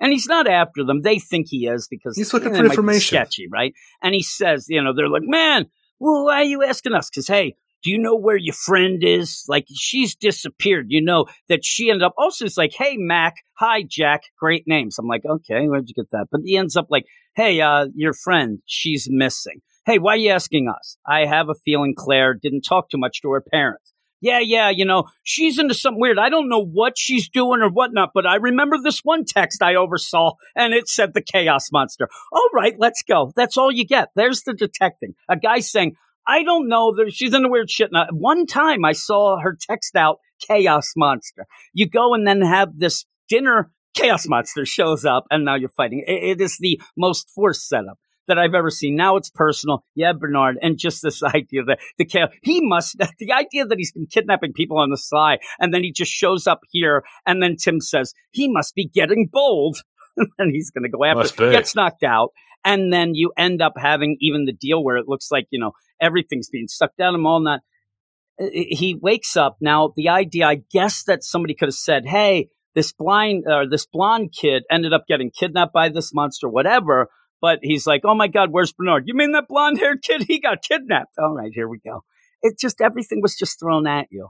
I will tell you this, my favorite part of the whole story, though, because I love a good callback. This, though, was not a good callback because nobody cares about Bernard. But when you have the continuation of Tim Drake through all the ups and downs that we've had for over the years now, the idea that we will take the time where everybody is, worried about Tim for what he's going to be right now because he has been, Red Robin back to Drake and now back to Robin again. Steph broke up with him, and he even seemed like before we left Detective Comics when we had the Gotham Knights story going on with James Tynion, he was off to Ivy University, got derailed by Young Justice, whatever, but he's not going back to college, and people are worried about where he is right now and who he's going to be going forward. And me, being a fan of Tim Drake, the greatest Robin there ever was, I'm worried about these things too, and I like this progression because I want to see more. Yeah. And remember, at the end of Detective James Tynion, he turned left when he should have swiped right, Eric. He ended up turning right there to say he wasn't going to go. And right there, he'd already made up. And then he had to go find Zatanna. Seemingly then, because he ended up having to get the Young Justice deal to go and take him in. But yeah, James Tynion had set that up already, that he didn't want to do what Batman wanted him to do. He wasn't into it. But yeah, I wish they would have been more concerned when he was beautiful mining that shit on the floor, making up all those all those graphs and all those formulas. But still, this whole thing just seemed as a story progression deal. Well, he went to see Doc Samson is what you ended up finding out from Brian Michael Bendis. Yeah, I just thought the story itself was everything was forced to get to the next deal, to throw in a callback to make it more personal, and I really don't have a connection to the Chaos Monster or whatnot. Well, we'll see. But to Bernard, you don't need to have a connection to Chaos Monster. Well, even Bernard, I think that he's just there. He's going to get saved and go off, and we'll never see him again for another 28 years. But I think that the idea of this is, it might get better. I think Bernard was only like in the book for like a year or two. So I'm thinking to myself, like, yeah, this character who was, a friend of Tim's for a small point of that whole, like, that was like almost almost a 20-year run of that Robin series. And Bernard was just there for a year. He is not a great callback. Now, also with this, he's not a great callback. Also, you would assume this is all going on, current continuity, and the idea would. Does your daddy want you to take over the family business? Well, he doesn't really have the family business right now. And it's pretty much real well known that Bruce has kind of fallen from grace and is not involved with the Wayne Industries stuff. But maybe he doesn't keep up with the current times. I don't know. But we go to the Grifter story then. And I like this. There is a weird part that I cannot explain. I'm not going to explain it because there is a trap that is set by Grifter to catch Batman. I can't make heads or tails about it. I think that there might have been an art. I don't know what the snafu was. I don't know what this is. It looks like a giant propane tank that Batman's supposed to like fly into, but Batman isn't there. But then when you end up having this, because the whole setup is that Grifter wants to catch Batman to get him out of the way because of whatever he has planned. He's got to do doesn't Grifter need stuff. Batman Doesn't need Batman to get ruining involved. Yeah, so he ends up setting this up. I like this idea. It's a grift. I like the idea that he's paid Deathstroke. Hired Deathstroke to fight him, to cause a ruckus so Batman will show up. That's a great thing. That's the best part about this whole thing. I think that what Matthew Rosenberg does, and does it in a clever way, is almost even slight social commentary with the idea of Deathstroke. How is this going to get Batman's attention? He's like, oh, there's a lot of people who are involved. Like, you just see people instead of trying to help, which I would. You and me fighting in his city, he'll show up. People are filming it on their phone like they do. I thought that was pretty funny. It looks like this one kid's just there. Oh, my God. Yeah, and the whole thing threw this in with the, voice in the earpiece, like, I'll bet you that Deathstroke kills you. No way, he's not going to kill me. But Deathstroke, even when point with Grifter, goes, okay, now you throw me through that door over there.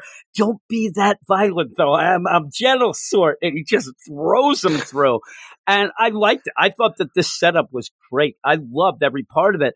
Once you get to this idea of this plan of the, hey, don't you know when you get the raccoons and you're trying to get the no-kill trap, I kill raccoons. Well, you do, but you're a piece of crap. Like, this is still great, though. The idea that Grifter, like we said before, wants to get Batman out of the way because Leviathan is going to Lucius Fox's party, and he wants to be there to do, because Leviathan has, contacted Grifter and wanted him to take out Lucius and stuff like that and do different things.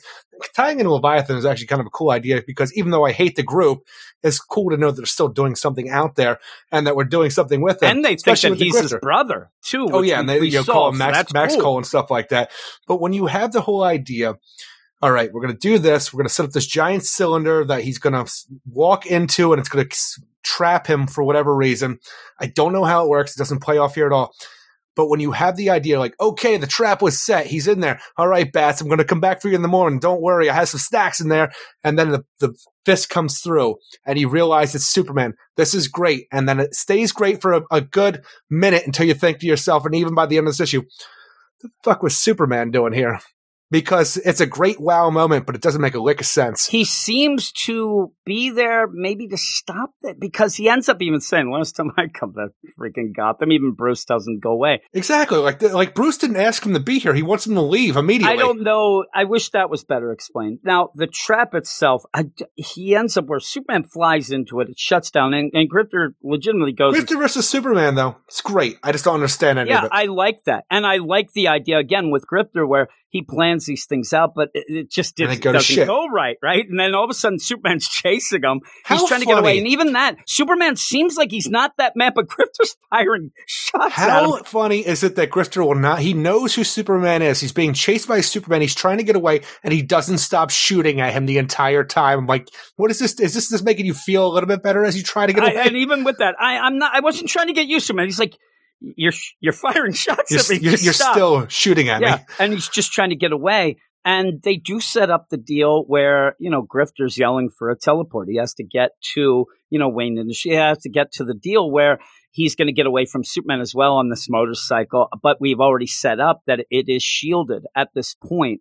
And he can't get in. He doesn't know that because he thinks only the server rooms were the shielded They've shielded ones. the entire building now. You can't teleport in. And shielded it in a way that almost seems like with Grifter not showing up and things are going down, whatnot, they shield it because, and now he wants to get there to get away from Superman. It doesn't work because there is it's shielding it from it. And not only that, but he was teleported there, and then it has to take some time to actually recharge the teleport to do it again. So we have to do something because Grifter's not going to make it there in time before Leviathan kills Lucius Fox. Yeah, and the teleport doesn't work and ends up seemingly just opening up again. He flies out of it because Superman's right there as well still. And he has to do something else, but he yells and says, I'm not going to get there. At one point when they're fighting with Deathstroke, where he's fighting with Deathstroke, you get a call from Lucius.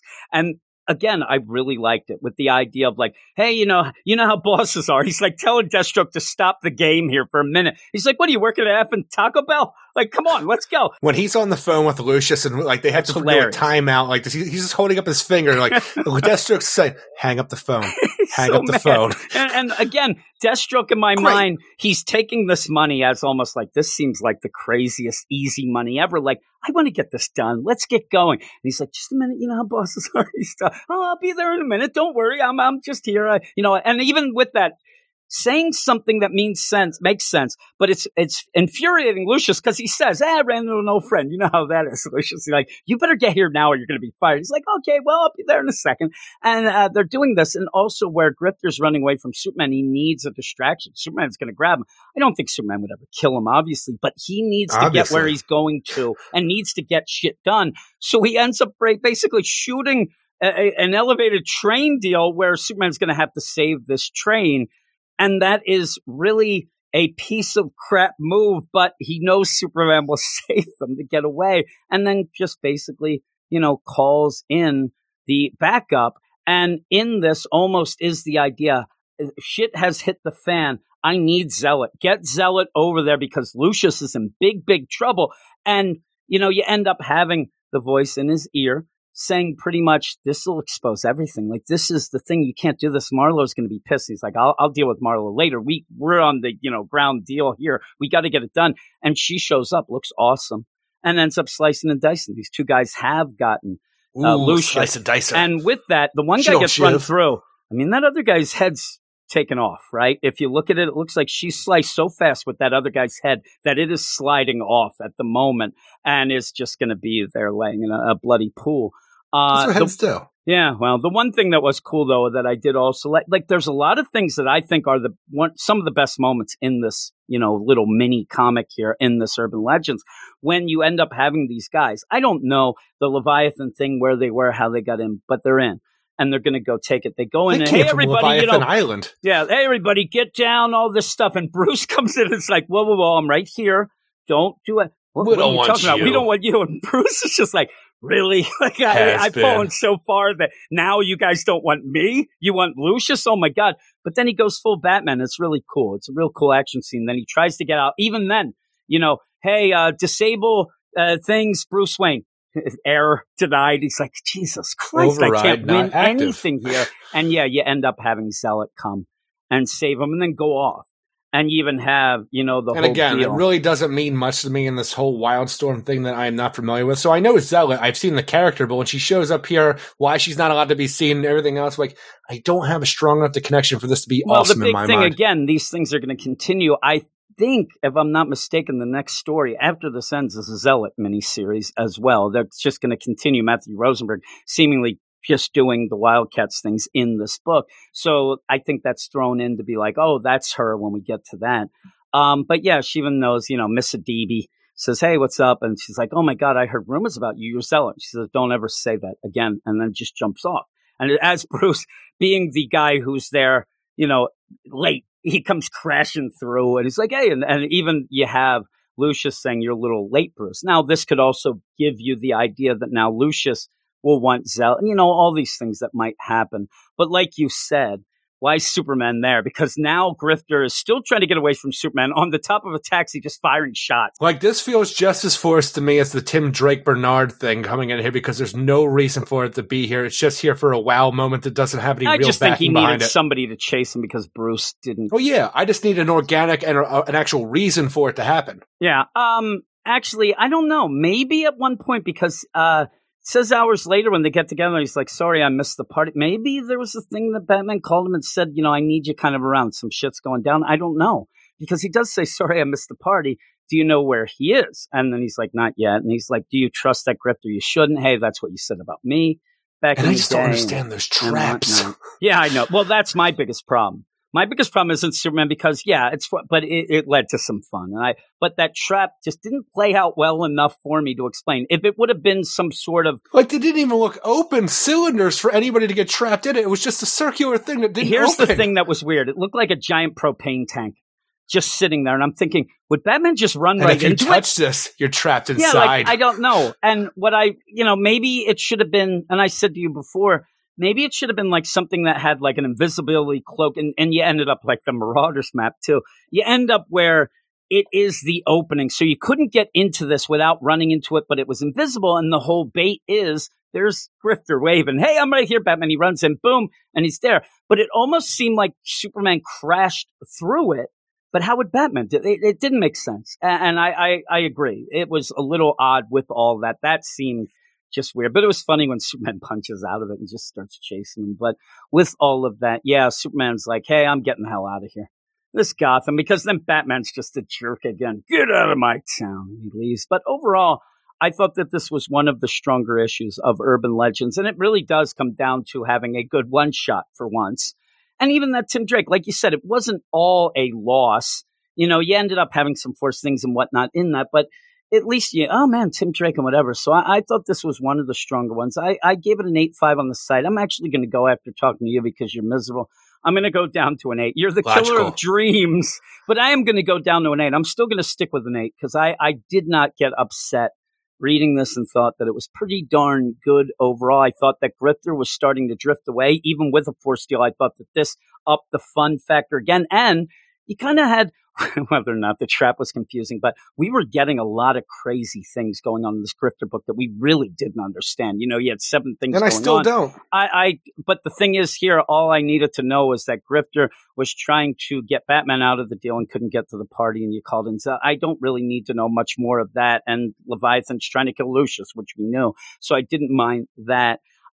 So I give it an 8. What would you give it? 6.5 out of 10. I'm a little bit down on this one because the Red Hood story really didn't do much for me until the whole end of calling out for Batman. It's a nice moment, but ultimately it's just the entire issue, story aspect of the chapter of that was just a rerun of Jason Todd's death as he's screwing up again, which I didn't need.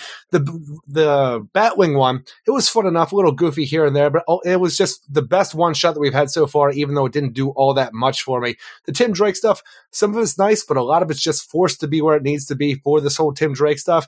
And the Grifter, I don't know why Superman's there. I don't know what the trap is. It was fun, but it just didn't do much to enhance the story, progress the story in my mind, because there's, Leviathan's involved. I'm like, everybody else is involved too, and I don't know why still. So ultimately, I had some fun moments throughout this entire thing, but it was a bit of a letdown overall. Yeah.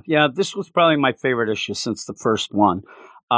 Just because, and the whole thing, like you said, I looked at the Jason Todd flashback stuff as not just here, I'm just going to throw this in because everybody does or whatnot, because most of the time you don't but everybody get that. Does. No, they don't. They just show you with a crowbar, and you have a one page of the Joker with a crowbar over him covered in blood. We don't really get the idea of seeing the stuff with the mom. That's been kind of left behind in a lot of these, and I think this but it's is still more confusing. I think because that this they don't is do more enough. about a deal with he's always been let down by his family. That's all I think that it's for, including Batman, because you see that Batman kind of, trusted him at least to not trust him, but trust him to not do something he was told not to do, and did it again. So I like the idea, even when it goes from that and he says, I still keep suffering for all my mistakes that I've done because I've never learned. So if you're going to deal with the past mistakes or whatnot, I don't mind seeing that again, especially. But even that feels like something we've dealt with over and over again with Jason Todd, because there's no character progression. Well, that's what I'm saying. I even said when we were talking about it, I think that that's why you're seeing it, because there hasn't been a progression from it. Because when people show this, they show it for shock value. It's not here for shock value. It's here to show you the mistakes of the past and to see that both, Jason and Batman had been, wrong. And when you do see it, though, usually, I said, it's just to see the Joker bloodied up in the crowbar or however they play it off, but it's mostly there for shock value. It's never there to progress Jason. I think this finally is. I think that you're seeing it and Jason finally remembering it as a thing that, instead of just Batman, you didn't kill the Joker, you didn't know. He's thinking back and saying, I fucked up and I did it again. I can't keep doing this. So I liked it in that vein a little more, but I said it 100 times. I think it went on a little too much in that and maybe should have just focused more on him and the mother and how, tie it in with his other drug addict, tie it in the whole deal to make it more sense overall about the idea of family always letting him down, but him also letting down family as well. So with that, I do like this a little more than you, but we're going to go off right now to some mail. Yo, it's mail call. It's Mail with Eric. Hallelujah, it's Mail with Eric. Oh yeah, it's Mail with Eric. Hallelujah, it's Mail with Eric. Oh yeah, it's Mail with Eric. Hallelujah, it's Mail with Eric. Oh yeah, let's hear what you have to say. We don't need no Shimona. It's Mail with Eric. It is Mail with Eric, and I'll be tagging along. And if you want to get involved in the mail, you end up emailing us at weirdsciencedccomics@gmail.com. That will be in the show notes as well. And we do read everything, Eric, and that means everything. But we're going to start with J-Man, who says, hey, Jim, what's up, Eric? Sup, J-Man? Do you ever get lost in the gaze of your hot female neighbor as she gardens all day long on the weekends? That sounds creepy, No. right? Oh, my goodness.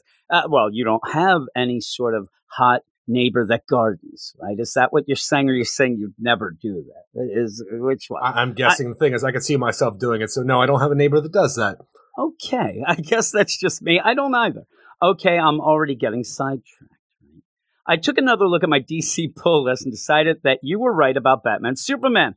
It is all over the place nonsense. I hate to have it boiled down to that, but I removed it from my pull. There you go, Eric. Killer of Dreams. Now I have no more Superman welcome. titles on my pull until Superman 1978 starts out.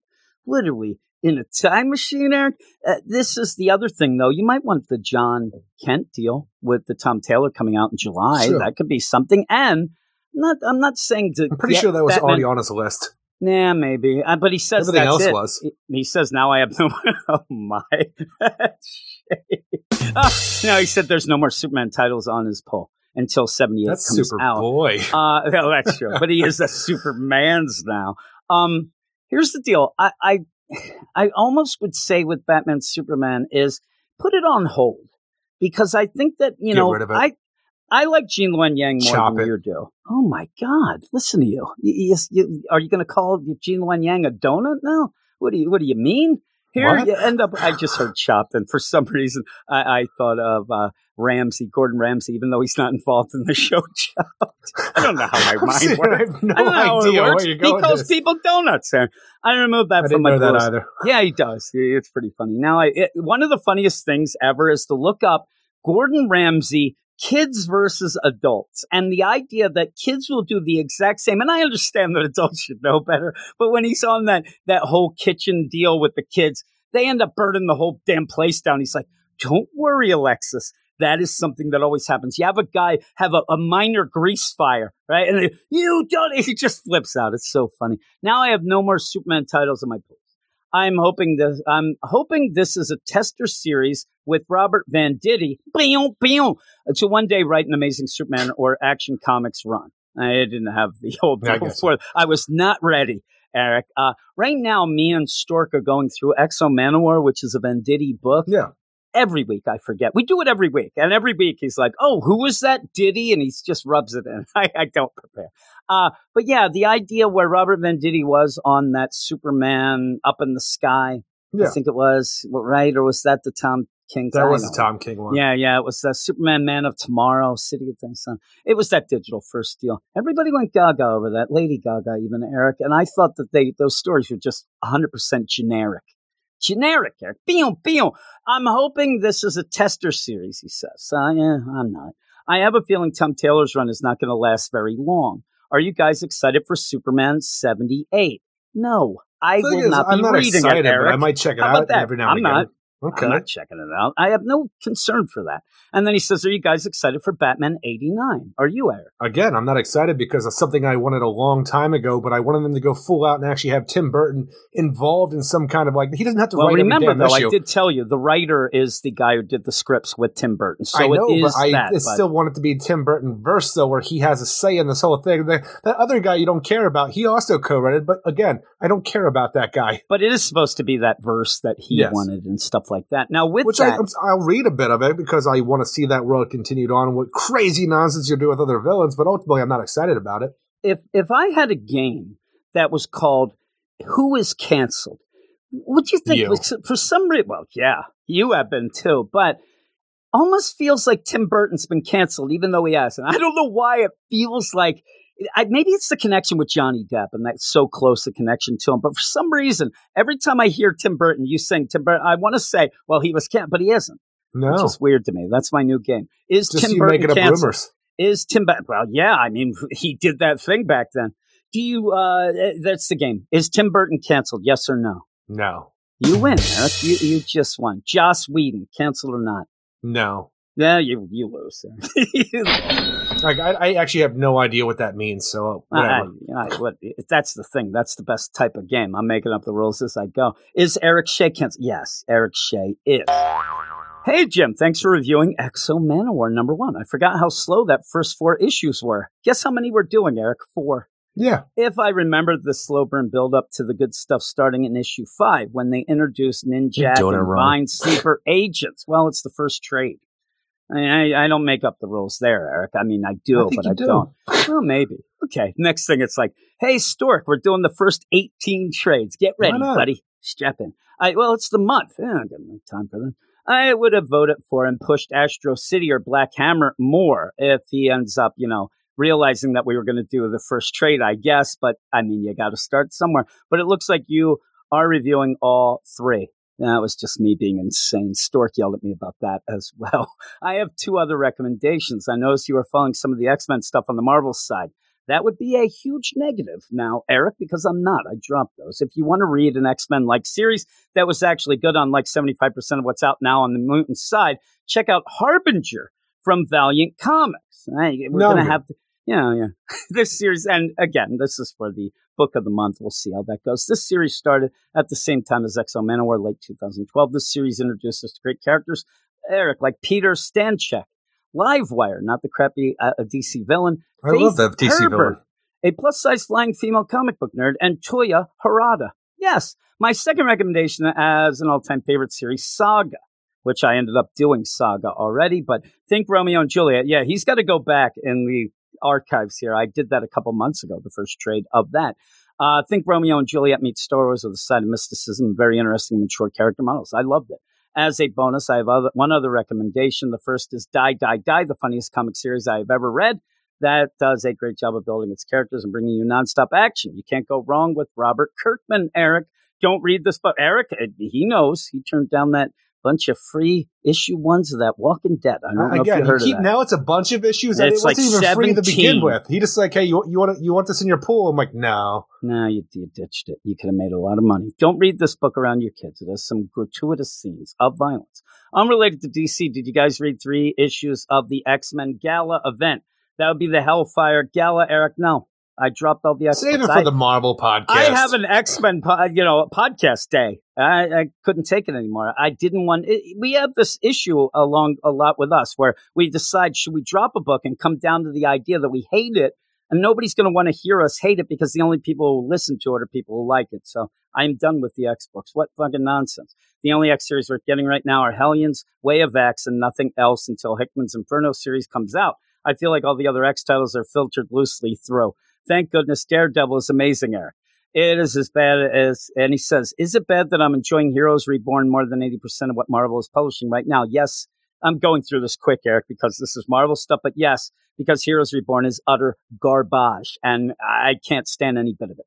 And he ends up saying it's basically DC on the Marvel side of things, Aaron and his Avengers, but most likely get swept under the rug. That's all for now. Keep up the good work, and I'll see you in 7. J-Man from Half Moon Bay. Thank you, Eric, J-Man. just calm down here. I will mention that I beg for Marvel mail and get nothing.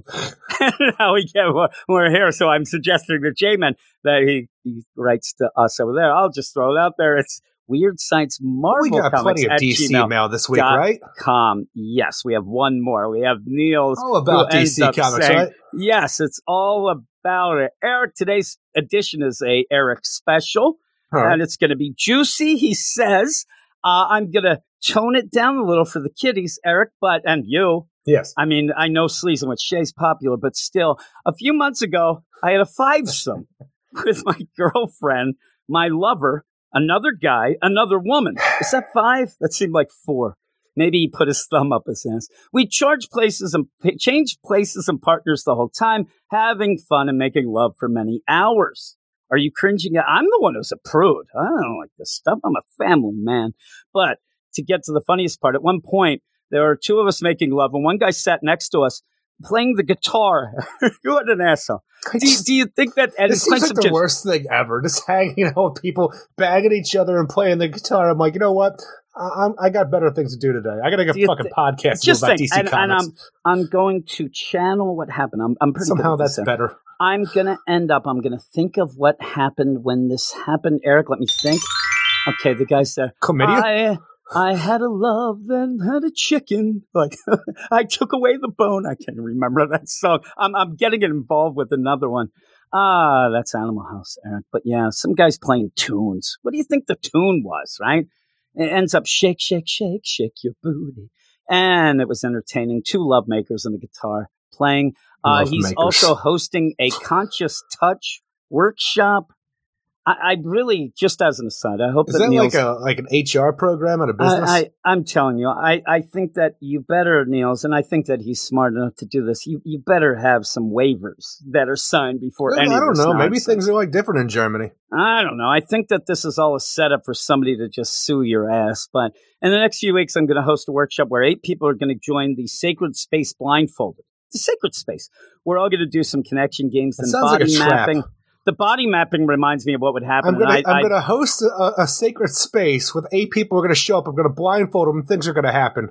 Yeah, and really, like 15 years ago, show up. That's 15 years ago, we're going to be seeing a mini series on Netflix all about this shit, Eric. Body mapping worries me because I end up thinking that I'm going to be like from the movie The Mask. Oh my God, they just run.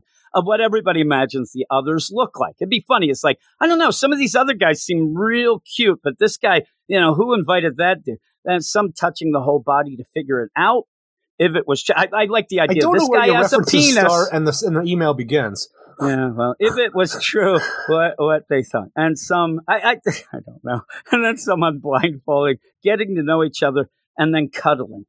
Eric, that's what he says. Would you join? Sounds like the worst thing ever. He's asking if we would join this. I would not even talk to you on the phone with you talking about this stuff. It's like the sexual version of going into a haunted house. Feel, these are eyes. Oh my God, they're great. Testicles. This is just like, oh my God, what's this? You got 2 grapes and a hot dog. I'm a foot long, baby. And like, no, it's not foot long. Oh, my girlfriend was in contact with a porn videographer. Obviously. That's just a random deal.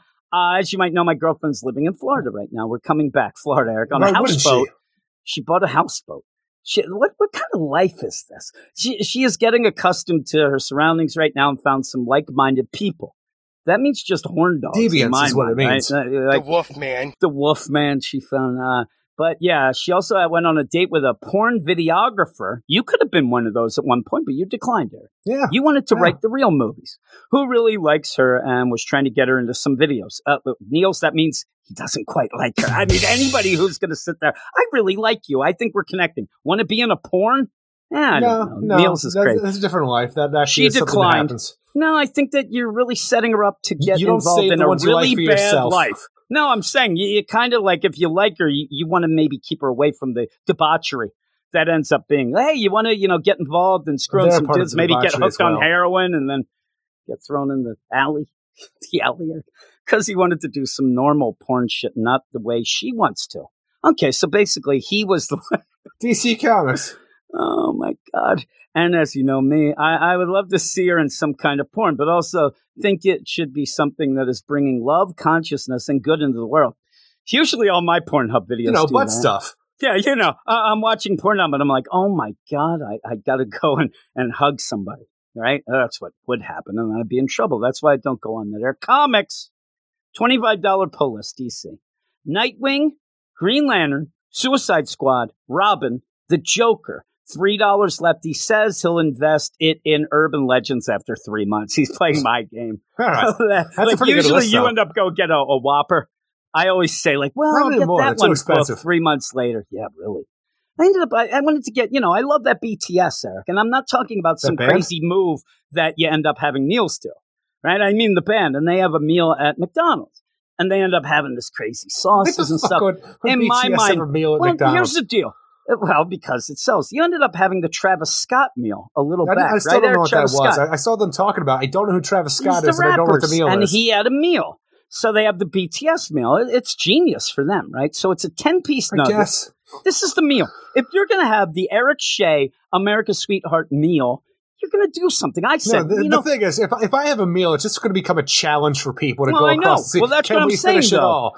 Or Fatty? it'd be funny. Your meal is go get a drink from McDonald's and head over to Burger King. 'Cause the idea, though, your meal, and I said maybe something along the lines of getting that, challenge going, is a Big Mac, which we hate, but with quarter pounders in there. 2 quarter pounders, you get the quarter I pounder. don't even know why you try doing it that way. Okay. You can just have double quarter pounders. But I'm saying if you're going to make a meal, make it interesting. The BTS meal is a drink.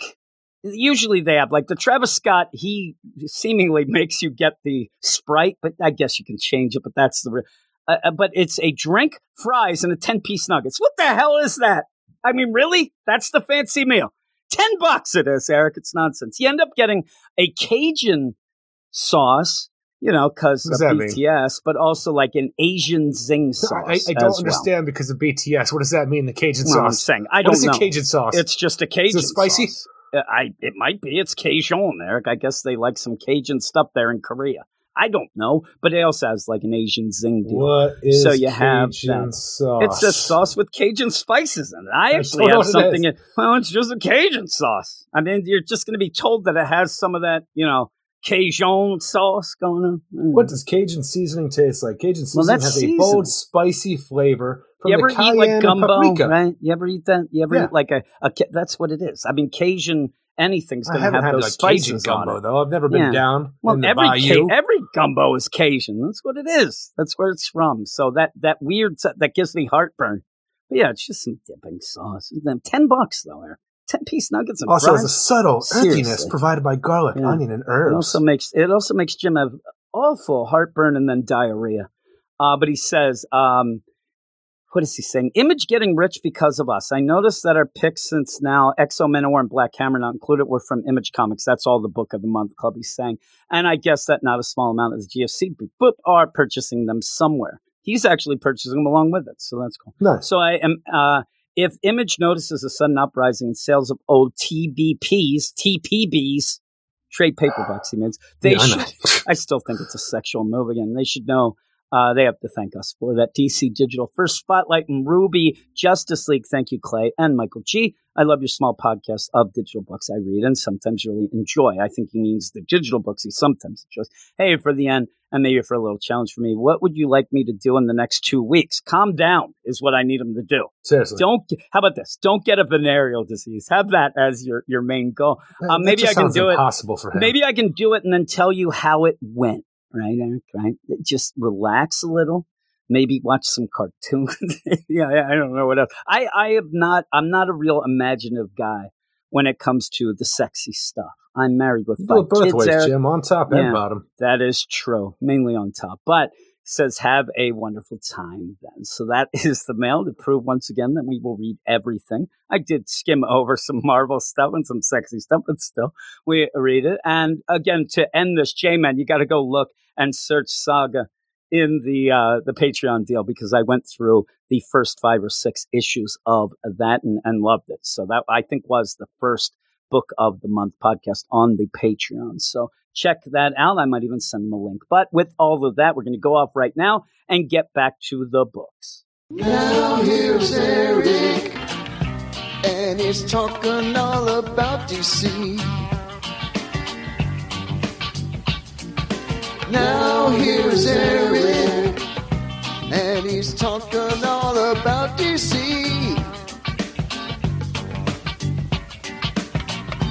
Eric Shea will throw it down.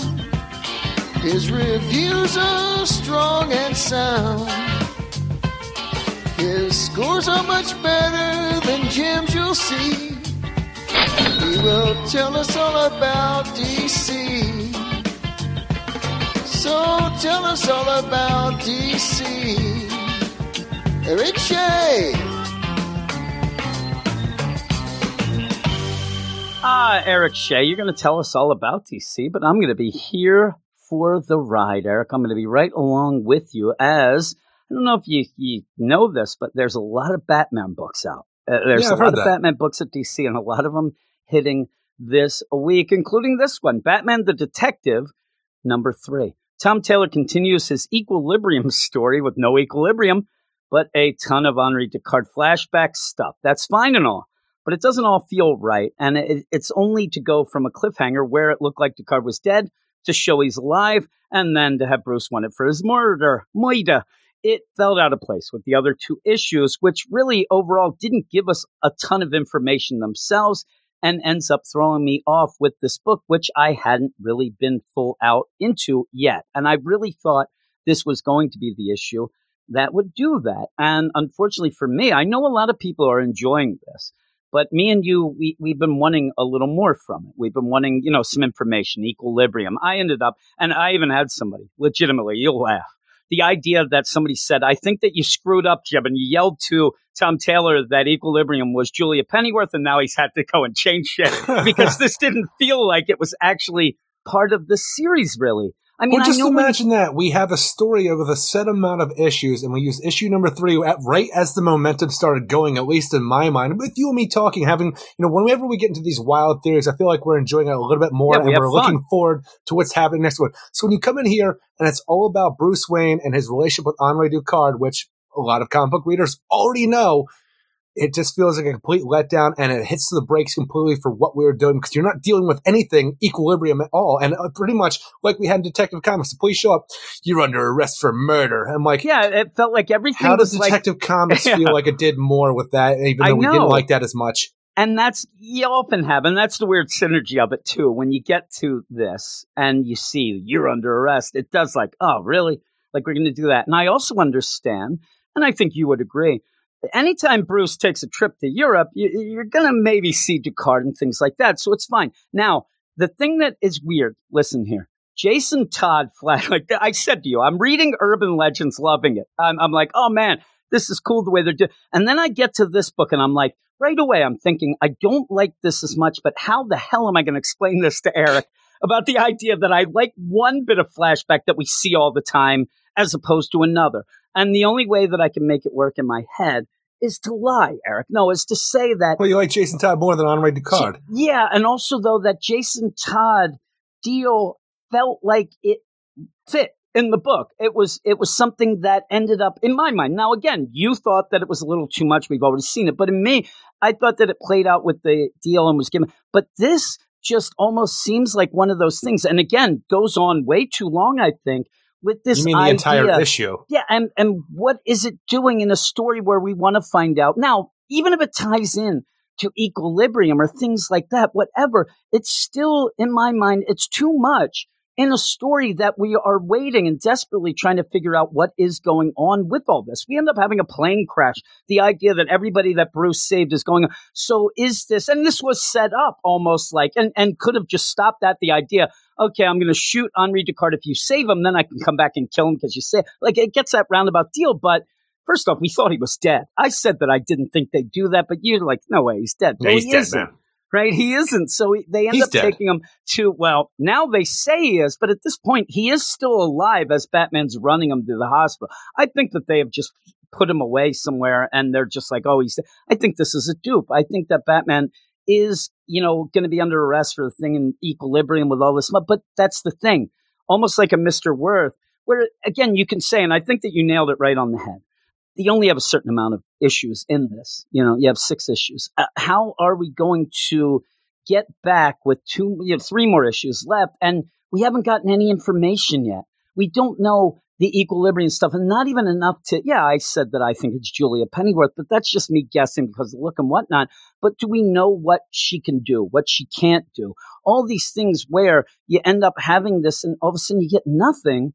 And it felt weird. It just felt off. And to go in a series, you only have 6. And you could say the same thing with the Jason Todd. That's only 6 as well. So you get a flashback deal, heavy deal. It does seem like wasted page Not space. as heavy as this, though. And it felt like it was this doing seems more so with much. the information that we had out of that story than this one, because you have the whole idea, like, let's introduce the reader who doesn't know to Bruce's relationship with Henri Ducard. He is one of the people that trained Bruce to become Batman because of how good he was at being a manhunter. He's going to give all this information to Bruce with the idea that Bruce is going to take that and say, but I'm not going to kill people. So when you have this, though, you were just exploring this relationship, but not going any further. And the thing that I find really unsatisfying is the idea on top of this from what we got at the beginning of the New 52 with the Batman and Robin series, where you had Henri's son, Morgan Ducard, who was like right there with Bruce the whole time. He was being trained by his father with Bruce, doing all this stuff. And you never got the satisfaction of knowing after Damian Wayne killed Morgan Ducard, the reaction that Henri would have to any of this. So even when you have him brought up here, I'm like,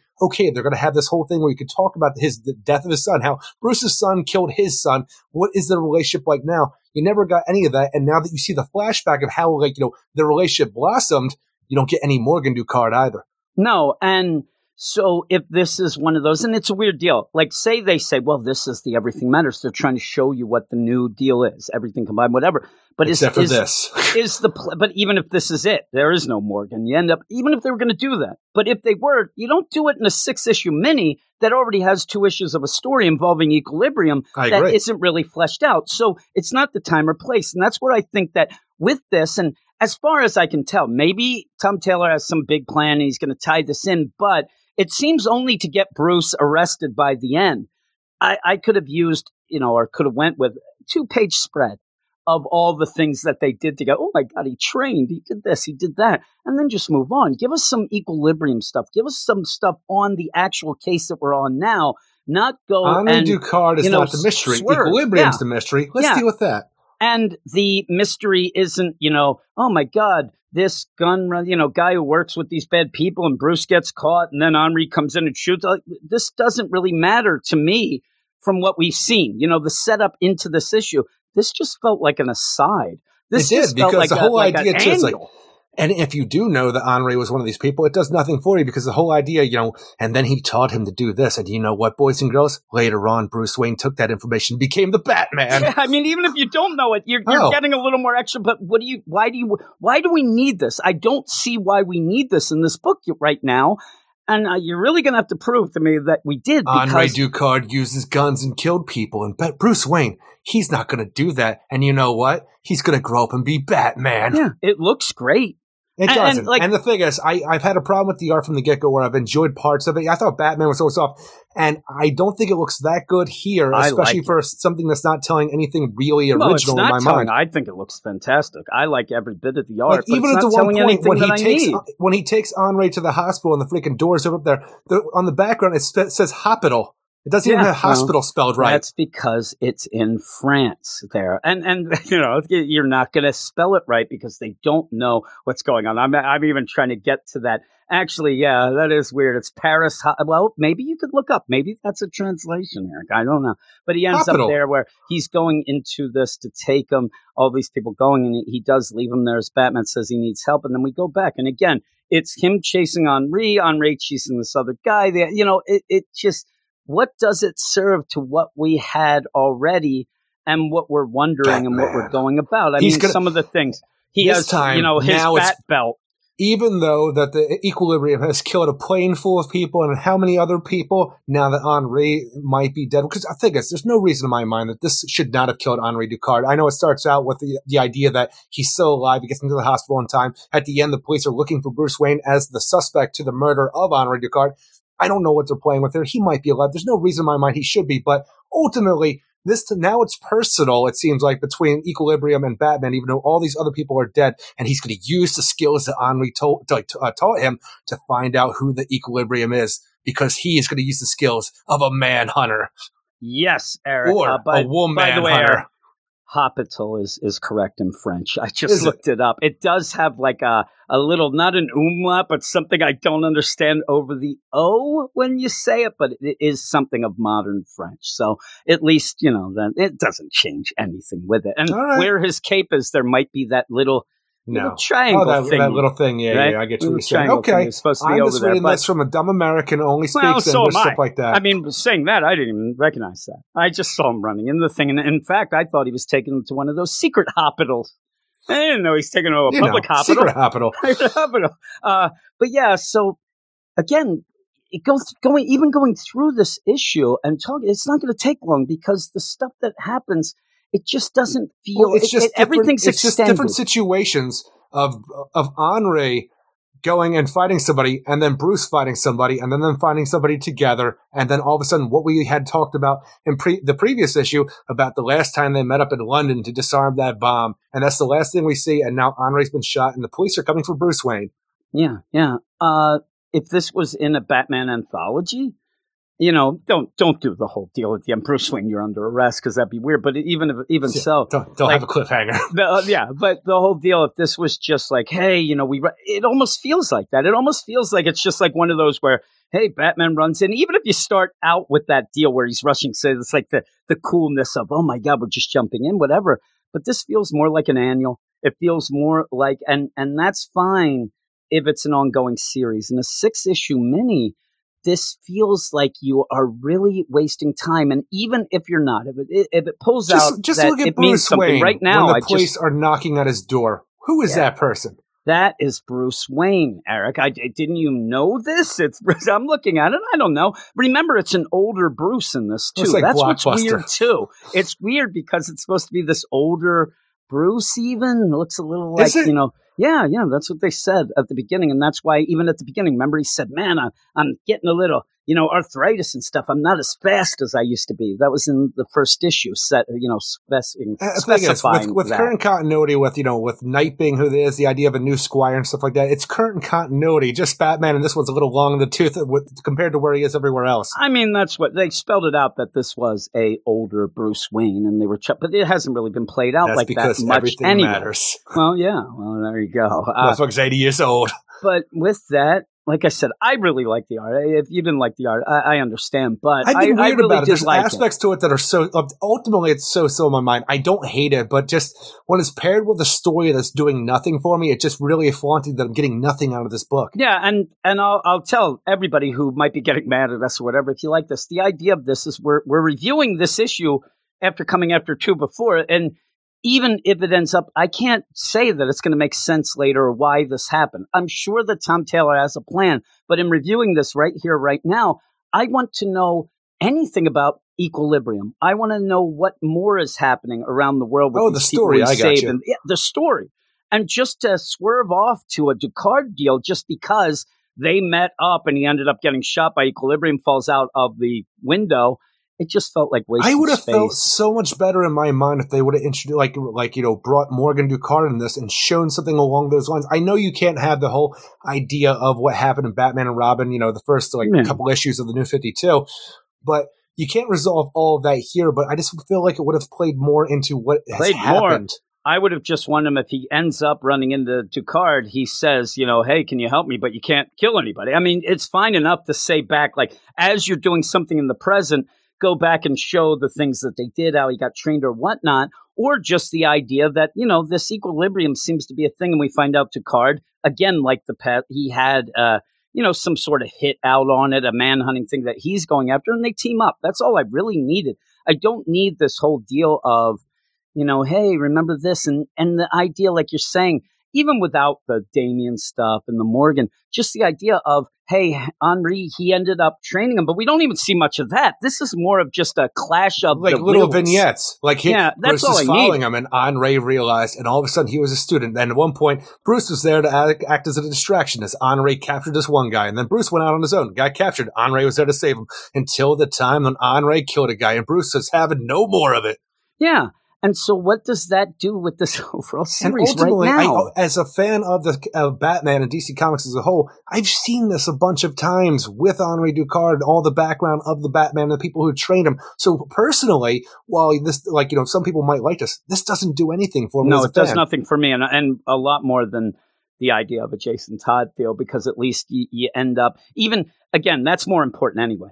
If Agreed. this is the one of those where they're like, oh, well, it's just an odd thing. Like there's editorial at DC. Oh, Tom Taylor, you're doing the story of a Bruce Wayne in Europe with Equilibrium. By the way, Henri Ducard is in Europe and people might not know him. So just stop everything and show that he was the one who trained him, but take the whole issue to do it. That ends up then Bruce, won it for his murder. Like even the background didn't show you like the wink of, ooh, Henri's done this before. Like he's disappeared, or the idea that Batman always like there's nothing with this than to just have the end.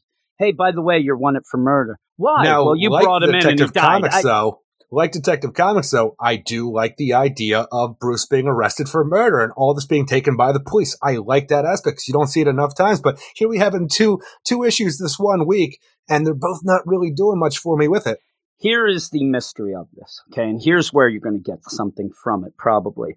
Why would Bruce Wayne be wanted for murder? Because Bruce didn't bring him in. Bruce wasn't seen with him. So this is a setup.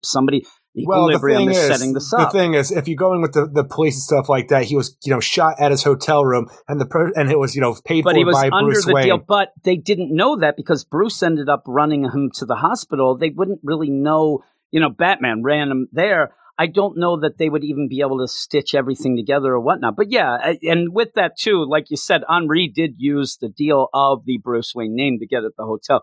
That's the connection. It seems too thin though to get arrested. We also don't know for what this. happened with Equilibrium, who has play at Interpol and stuff like that. What clues they could have left behind with all this? I think that this is just what the seeds were idea planted for the police to keep going with that idea that Equilibrium is connected into Interpol, and to just call and say, hey, by the way, even in the idea of like, hey, this is so-and-so, Julia, this is Pennyworth. Penny too, it is. Right. And I think that you got to arrest, but okay, we'll do that. And sees, like later you'll probably see the big connection, like more of that power connection, almost like a Mr. Worth type deal that we hadn't detected. But as an issue right now, it just seemed like, okay, that really slammed on the brakes of everything I was interested in. I didn't really go into this issue wanting to know a history with Henri and seeing that it wasn't that interesting to see. That's my biggest problem. Well, it didn't do anything new for me. No, and even not even new, like even the stuff that if it's new to you, you never knew it. I don't think that it was that interesting. It was just kind of this cat and mouse deal of, and then no guns, no guns. We've seen this not even with this, but The everything. hell you say Batman doesn't like Everything guns? else. Come Yeah. on. I mean, really. But yeah, well, I really don't have much more to say with it. I'm at a 6 out of 10. What would you give it? I'm at a 5 out of 10 for this. This issue didn't do much for me. The art, And like I you could said, give that art a little push for the what the I art's like. so for me. I saw it's paging through after I said that initially, and there's some really nice pages Yeah, in there. I but like the ultimately, coloring actually more than most of the art. I think that the coloring really plays out really good in this. It's just me. but the flashback throughout just kind of padded this issue for a limited series, so it feels kind of like a cheat to me. Yeah, that it does with me as well, fully. What is our next book, though? Next up, we have The Joker #4, written by James Tynion IV and Sam Johns with the backup. Art by Gilliam March, Arif Prianto, Tom Napolitano, with Mirko Andolfo, Romeo Fajardo Jr., and Ariana Mayer for the backup. The Joker series takes a turn when all the different factions close in on the Joker, and our clown prince of crime comes out on top, leaving the Samson family dead, vengeance incapacitated, and Jim Gordon set up with a new task by his prey. find out who really attacked Arkham Asylum. With that, we have the Batgirls going after the mysterious Cressida and a Punchline backup that is sadly getting further and further away from something interesting. Yes, I know that I said I love Punchline at the beginning of the podcast in the I hear that every roll week. call. But yeah, I'm not that into that. And we already know that. I was But initially. this one The is last like, one, it just didn't do anything for me. This one didn't do anything for me. this It's one like, just seemed like it wasn't even enough pages even. Like it just got like a throwaway deal. Hey, by the way, Orko wasn't really that much punching me. I mean, at the end, it was really nothing, like you said. And old Harper ends up getting saved. But the main story, and I like this. Now, I see people talking about this, even in the Slack, the Get Fresh Crew, beep, boom. And they're going on and on. I mean, I saw the same talk that they're saying now about this, which I do like. You like it a little more than me, but it's back to the James Tynion giving us this over-narrated deal while we see a scene behind. You end up having, Lady Bane running around. Vengeance. And I barely could even look at that because I was reading this over narration. And it's not And even it is based on too her, much. right? And it is. And this is what I started getting irritated with him with the JLD book. When he first started that out, you'd have a lot of scenes like this where we'd see some cool things going on, but the narration took you out of that and was so over the top. But yet people kept saying to me that was, oh my God, Tynion's hitting Just it all cylinders, all imagine. that. But then they went and reversed it, and then, oh my God, thank God Clay, or Ramvee's on. But with this, it's just too much for me because Just it imagine just ends how up good the narration would be if we saw the inner monologue of Jim Gordon as all hell is breaking loose around him, as he's pairing up with the Joker, as all these different factions are coming to kill the Joker and possibly him. But instead you have the idea, I know how to lie. I lied about being a good man my entire life. So it's just whole monologue about this whole thing that doesn't matter to the story at all for the most part, because we've seen throughout already that Jim Gordon is a shell of a man who's trying to come out on top from everything he's gone through right now by hopefully if he kills the Joker, he can put his boogeyman at bay. But this whole thing is not working anymore. And it's only issue number 4, but it just feels like padding because like James Simons feels like there needs to be words on the page during an action scene. with that, he's also, and he keeps doing it as well, the idea of Jim Gordon wanting to do the right thing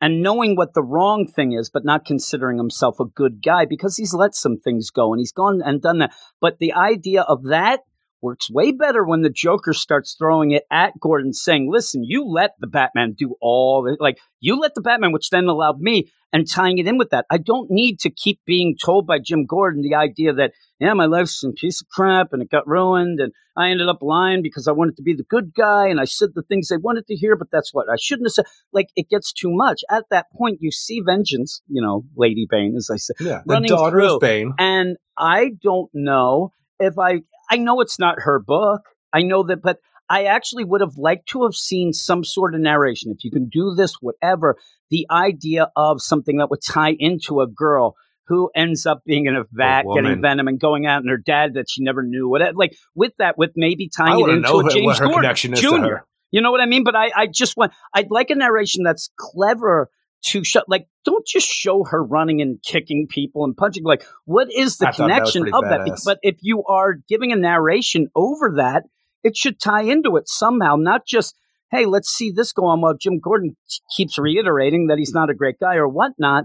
I would have liked to have maybe pull it back and talk about James Gordon Jr. in a connection somehow of a girl here that is Well, again, only he doesn't know looked at anything as a about deal. Vengeance No, but right I'm now, saying Jim Gordon. No, I'm not saying that he has to say vengeance, this or that. I want it to tie in because there's a similarity in this. I mean, if I sit there and I have that on the page, you have to do something with it.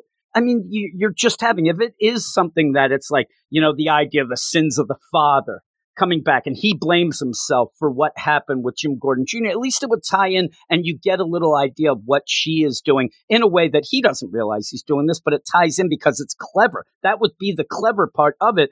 It's just him. It was okay to lie to my wife and to pretend I would be there for her as a guy gets shot by, Vengeance. It's really nothing. See, I like this way that Vengeance is coming in and showing how badass she is right off the bat, just taking out all of the Joker's guys that are there to try to but stop why not her and center the on Samson her, family then? and stuff like that. You're not Well, the centering thing is, on her. we're centering on her, but all Jim Gordon knows about this whole lady, like this woman wearing a Bane mask. Well, I said, you don't have to have him talking about her. We've had issues where you have, like, a lot of times, even in that urban legends deal, when you're talking about one thing, but you also can say, oh, that also ties into this person that could, connect, not connecting like he needs it to or knows it does. You end up having a narration in this that has nothing to do with and I barely even looked at the art because there was so much narration going on. So I didn't care about, vengeance coming in. Like I said, I don't need Jim Gordon saying vengeance. She's this, this, and this. But the way that she comes in to maybe go and get, a little bit of vengeance on Joker because of what her father did, but also tie it in with what had happened to him killing her father. Well, again, you also have a Joker who ended up, he blamed Joker for the death of his son, and also tie that in somehow where you see why people and people that don't even know each other have the same reason to go after the Joker. But he doesn't do that. He just says, I lied a lot. Now, I wanted to be a good guy, but I'm not. Well, you just have, like I said, vengeance just ripping through people. And it made it seem like James Tynion is not concerned at anything that's going on with Lady Vengeance the old Lady Bane. I get it. But he's not concerned. That is just to take up the space of where he narrates. And you get to then with the Joker and Gordon, and then it starts getting better. I mean, we're 8 pages in, whatever, 6 pages in. And then it gets better when she gets there and wants the Joker, but you don't really do anything with her anyway.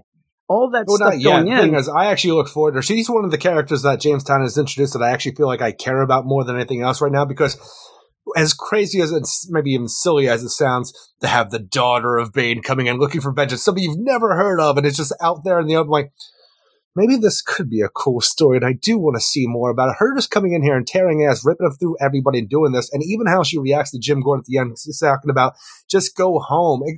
Well, that's the thing, is that was the greatest part about Bane, is that not only was he a powerhouse, but he was a genius as well. He does his homework and all this different stuff, and they kind of lost track in that, it seemed like, over the decades. Well, even with that, show me how. Show me what she's all about, what she was doing. Not just at the end say, hey, Mr. Gordon, you're from Gotham City, go home. You have her just, again, did it shock you that she can beat up people all venomed up and all that stuff going on? That's just, well, again, I don't know how stuff. the venom works with that, because she was in a vat of it and not having it pumped in her like her father did. I don't know enough about Maybe the character at this point in time. Maybe they're going to say that she's all venom.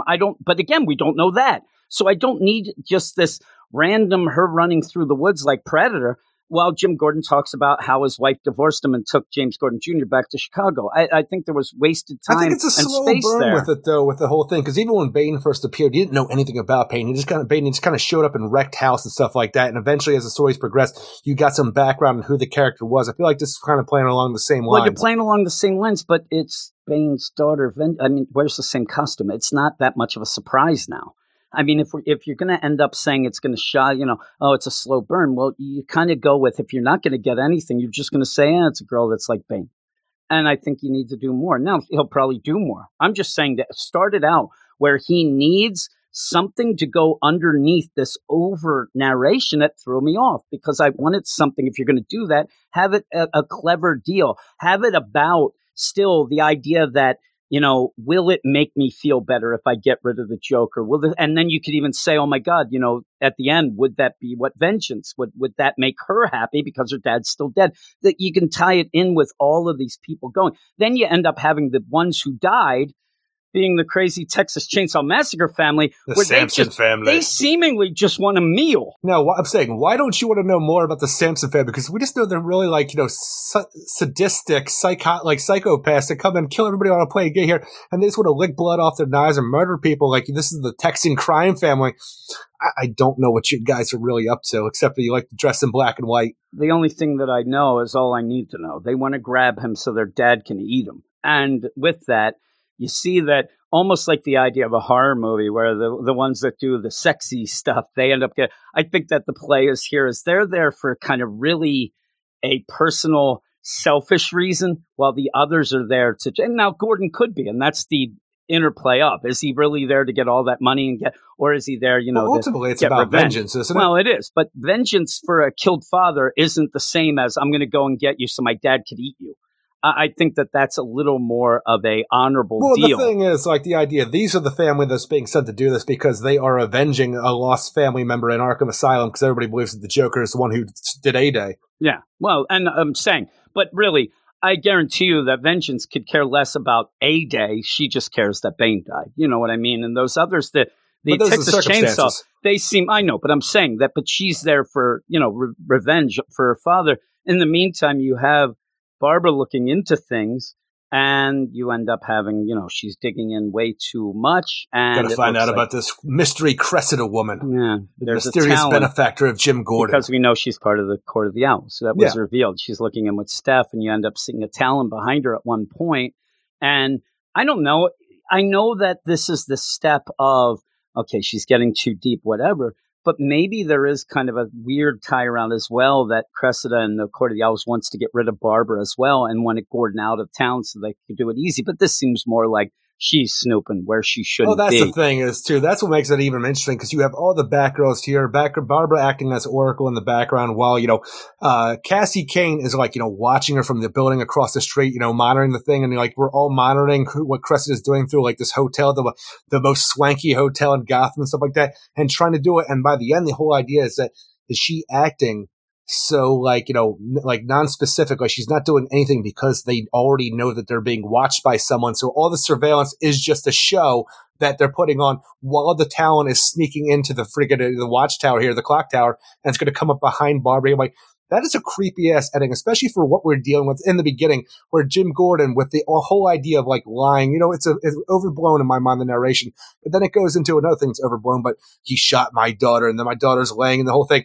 If Jim Gordon is working for people and was sent away and something bad happens to Barbara here, I'm like, this is the most evil thing you could fucking do. Yep. Yeah. And he says that, he has a problem looking at himself in the mirror after what happened to her. But also one of the things that I thought was pretty good was that when he says about his ex-wife and says, I lied. I told him I'd always be there when I knew I wouldn't. That kind of that's the kind of tie-in that I'm talking about, that if you want to make the deal where, he's out and about trying to go after the Joker because of this money, because of his personal demons, but it might have set up Barbara to finally, die, which I don't think she will. No, there's no way in my mind they're going to kill Barbara But with Gordon. that also, does Cressida, does the Court of the Owls, because they seem God, to I hope know the a Court of the lot. Owls become cool again. Do they know that Barbara is also Batgirl? Because if they don't, it is I'm a sure they Talon, do. right? But you might have the idea where they're confused. Like, this guy's been, hey, go get that librarian, right? Okay. I don't think that it matters what the Talon knows. He was told to do something, he's going to do it. But I'm saying, I don't know that it's necessarily He's all ready messed up. for this crazy, deal. They can think. They say who a lot if you're in Suicide Squad, right? But yeah, this whole deal, I like when, the Joker starts, kind of shit talking to Gordon about how things were and whatnot. Well, but this is whole saying, I thing goes need off you. because on top of having a bunch of freaking armed guards and this freaking militia going on to protect him because of who he's connected with from this resort he's staying at and, threatening them and stuff like that, he has all these people that are there to protect him. Vengeance runs through him. The Samson family runs through him. And he's already got this whole contingency plan to send off this nerve gas to knock everybody out. So when they come to, it's just the Joker being a psychopath Joker as he is, where Gordon's all tied up, Vengeance is all tied up, the Samson family's all tied up, and the Samson family, they're just getting tortured and mutilated because the Joker's a psychopath. And it seems like the sister got away or something, because he even says the sister will be here in a moment. And that buddy, he looks done. He looks, He's so pretty no more. Joker may have actually eaten his face off. It looks at points, but I even like the idea where you end up where Gordon is going down with this nerve gas, and there's 3 Jokers there. But it's good. Like I said, at the beginning, ended up going here goes Tynan again. He ends up he loves to do this over narration. It drives me nuts because it throws me out, and it didn't end up doing anything more. We know this even from this series. I'm not saying that hey, I know Gordon from all these things. I mean, this is the same stuff over and over. He keeps talking about. And it just seemed like the story didn't have enough room to fill the pages. And you throw that in at the beginning. I would have liked to have seen more of just the Joker and Gordon together. And it's kind of a shame in my mind. I would have loved to have had Gordon and the Joker just, woo, woo, woo, they run off and you have everybody chasing them for at least an issue where they're trying to get away or whatnot. That kind of doesn't happen because the Joker ended up thinking ahead too much and going, which is fine in itself. But yeah, the whole deal with Vengeance and all, say, go home, go back to Gotham. Well, this whole idea when, the Joker leaves because he's given Jim Gordon a new test because, he knows that Jim was sent there to go and murder him, but he's letting him know, I didn't do A-Day. And the whole thing's I don't believe you. Look, Jim, This is not my style. I would have found some way to announce this. You know me. And the best part is I'm going to let you live to go discover this, because the discovery that you make and who caused A-Day is going to be so much worse than me stripping you naked and putting you on that amusement park ride. This is actually going to make you have that one bad day, because it's so much worse than anything I could ever do. I'm like, you know what? You sold me, Joker. I like this a lot. I'm just thinking of what could it possibly be of A-Day that would do that to him, unless it's a return James Gordon Jr. from the No, dead. I know. I essentially, the whole idea in my mind is what's happening to Gotham right now without him being there. It is the Joker War, the City of Bane. It is all happening, and the people are saying, come on in, but everybody. He said he already did that. So Gordon was there when that happened. He said that the war was over. I ended up leaving. No, I'm saying what's going to happen, like with the magistrate and being in Simon Saint I don't being think behind that's it. worse than a bad day. I think that's like, again, I don't think that Gordon would You be come like, back oh, and no, your it's city me. is welcoming in a villain that doesn't see it like, a sheep, like a wolf in sheep's clothing. He's not the commissioner now. He can't do anything about it. He even says to him, like, hey, you're a private dick now. He got fired. So the idea maybe of, if I didn't do this or whatever, but he was mainly fired, if we can tell, is because he got infected by the Batman who laughs. I mean, he can't do anything about it. The idea that that's, one bad day, it sucks for Gotham, and it sucks to have your daughter living there. It goes against everything that he believes in, though, whether he's commissioner or not. Like, he didn't let that in, except that he got fired, but it's not him. If it was one of those things where he's still commissioner, and then he's like, I'm going to take a sabbatical and go when he shouldn't, and they're like, you can't do that, and then right after a Joker or whatever, then it'd be on him. But at this point, I mean, what is he going to do? Like, oh my God, I can't believe that I got fired, and then they let this guy in. You have a new mayor, you have a new commissioner, you have all these things. It's not a connection to him. It actually allows him to do what's going on in this book. So I don't know that would be the worst. I think that what's going to happen is Barbara's going to get hurt. Barbara's going to be missing. He's going to think the Joker did that and go even more insane and all that stuff going on. But overall, one of the things, though, and I wonder if you agree, I have to keep remembering this isn't a miniseries, too, because it feels so much like a miniseries. Well, you don't expect an ongoing book called The Joker featuring Jim Gordon as a ongoing. And I'm saying to you that but I still love the Jim Gordon stuff in this. It's just, it got too much at the beginning, and it kind of ended up a slow deal to start. But once you end up getting into the actual, in the now, talking dialogue between Joker, Gordon, and even Vengeance and everything going on, I was having a great time. Well, even seeing that Vengeance would go and just untie Jim Gordon after the Joker leaves and all this stuff, and the whole idea is like, go home, Mr. Gordon. You're already drowning in the darkness. Head back to the light while you still can. Just sing this a little bit of who Vengeance is. She's just not a murder machine going through. She knows Jim Gordon, and she is not a bad person herself. She just has a set goal that she plans on achieving. Yeah, or, we'll see. And even she says, they go down like, oh, well, he's going back to Santa Prisca. I'm going to execute him. Like, we have all these things going on.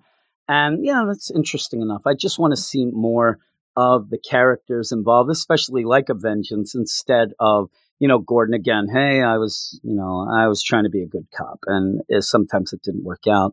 But we end up with the backup, this whole deal with the, Punchline and stuff like that. And it really goes with nothing. Basically, Orca beat the crap out of Punchline, and then it's shown that either they're all on the take but because Punchline seems to know this is going to happen. She even smiles and, a little trash talk. Yeah, I don't understand what we're really playing with, though, of how would Punchline know any of this? Because in my mind, Orca's not really on the take. She's just tired of being played by this person. Yeah, but you're saying that's how he's pushing Punchline with everything. She seems to be the smartest one in every room and is planning ahead and doing. I just think that's what it's with her smiling. She could not have been like, oh, that like there. You'd be like, whew, thank God that it seems like she's like, yep, the plan's working, including the other two.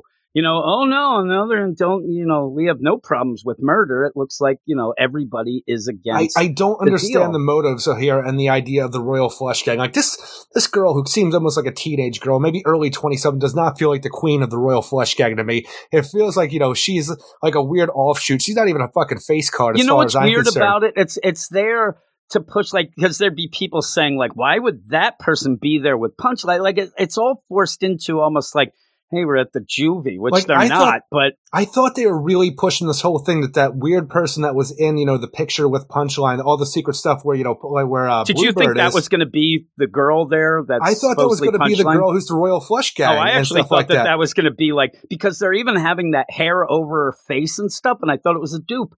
I thought they're going to be like, oh crap, this isn't her.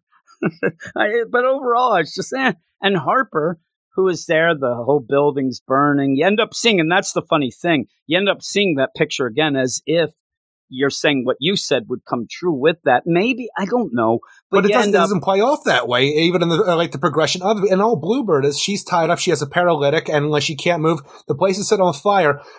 And even the whole thing, and it's so weird because she falls out of her chair, reaches for her grappling gun, a paint can falls in her hand, but ultimately it doesn't matter if the paint can falls in her hand because she just then goes and grabs it and shoots herself through the tiniest goddamn window of this basement, pulls herself out, and she's just escaped danger. But ultimately the rest of the story is Punchline being accosted by the Royal Flush Gang, and Orca just beating the shit out of everybody, saying, I am not going to bow down to a queen who's willing to risk my freedom for some petty vengeance like this. So Orca beats the shit out of the Royal Flush Gang, and Punchline is laying in bed with a smile on her face. It was so lackluster. When you see Harper at the beginning when she's drooling, that's me at a buffet. Eric, and also you end up having Fatty. Danzig looking through the window there. Why She's though? not buff enough to be Danzig. Why though do you have one panel devoted to seeing a bunch of bottles and cans clap your hands? Is that just so we know that that's what fell on her? I guess. Why and are I'm we telling seeing you the that? whole Or thing. are they going to blow up? I don't know. They just look like somebody's doing some, doing a little of the jelly making, doing some jam making. I didn't get it, and I'm like, why are we seeing that? But then. Yeah, she goes to get the grappling gun, and here you are getting essentially one of the first big missions of Harper Row as Bluebird, all for her own, doing her own thing, and she is incompetent as hell. and I'm trying really to pissed off save her about that. brother and doing all that. A paint can falls. And again, why does a is she paint trying to can save her fall? brother anymore? Because Well, she she brings said up it like, at one I point. know, but we're not doing anything with freaking Cullen at all. Is he just off there still marching free to punchlines? My boyfriend likes punchlines, so do I. This might go on forever. Who knows? But yeah, And again, hopefully it does something more if we get a punchline out of it, because right now it feels like we're at a snail's pace and we're not doing I anything with think the that page we space would we just have. be better served to just going right to that trial and have all the fantastic press and all that going on. Because I think that even people who join in here, what are you getting if you didn't know Punchline? You're just reading this because you like the joke and you're going in and you're like, okay, well, I want to see what's up with this Punchline. What are you getting?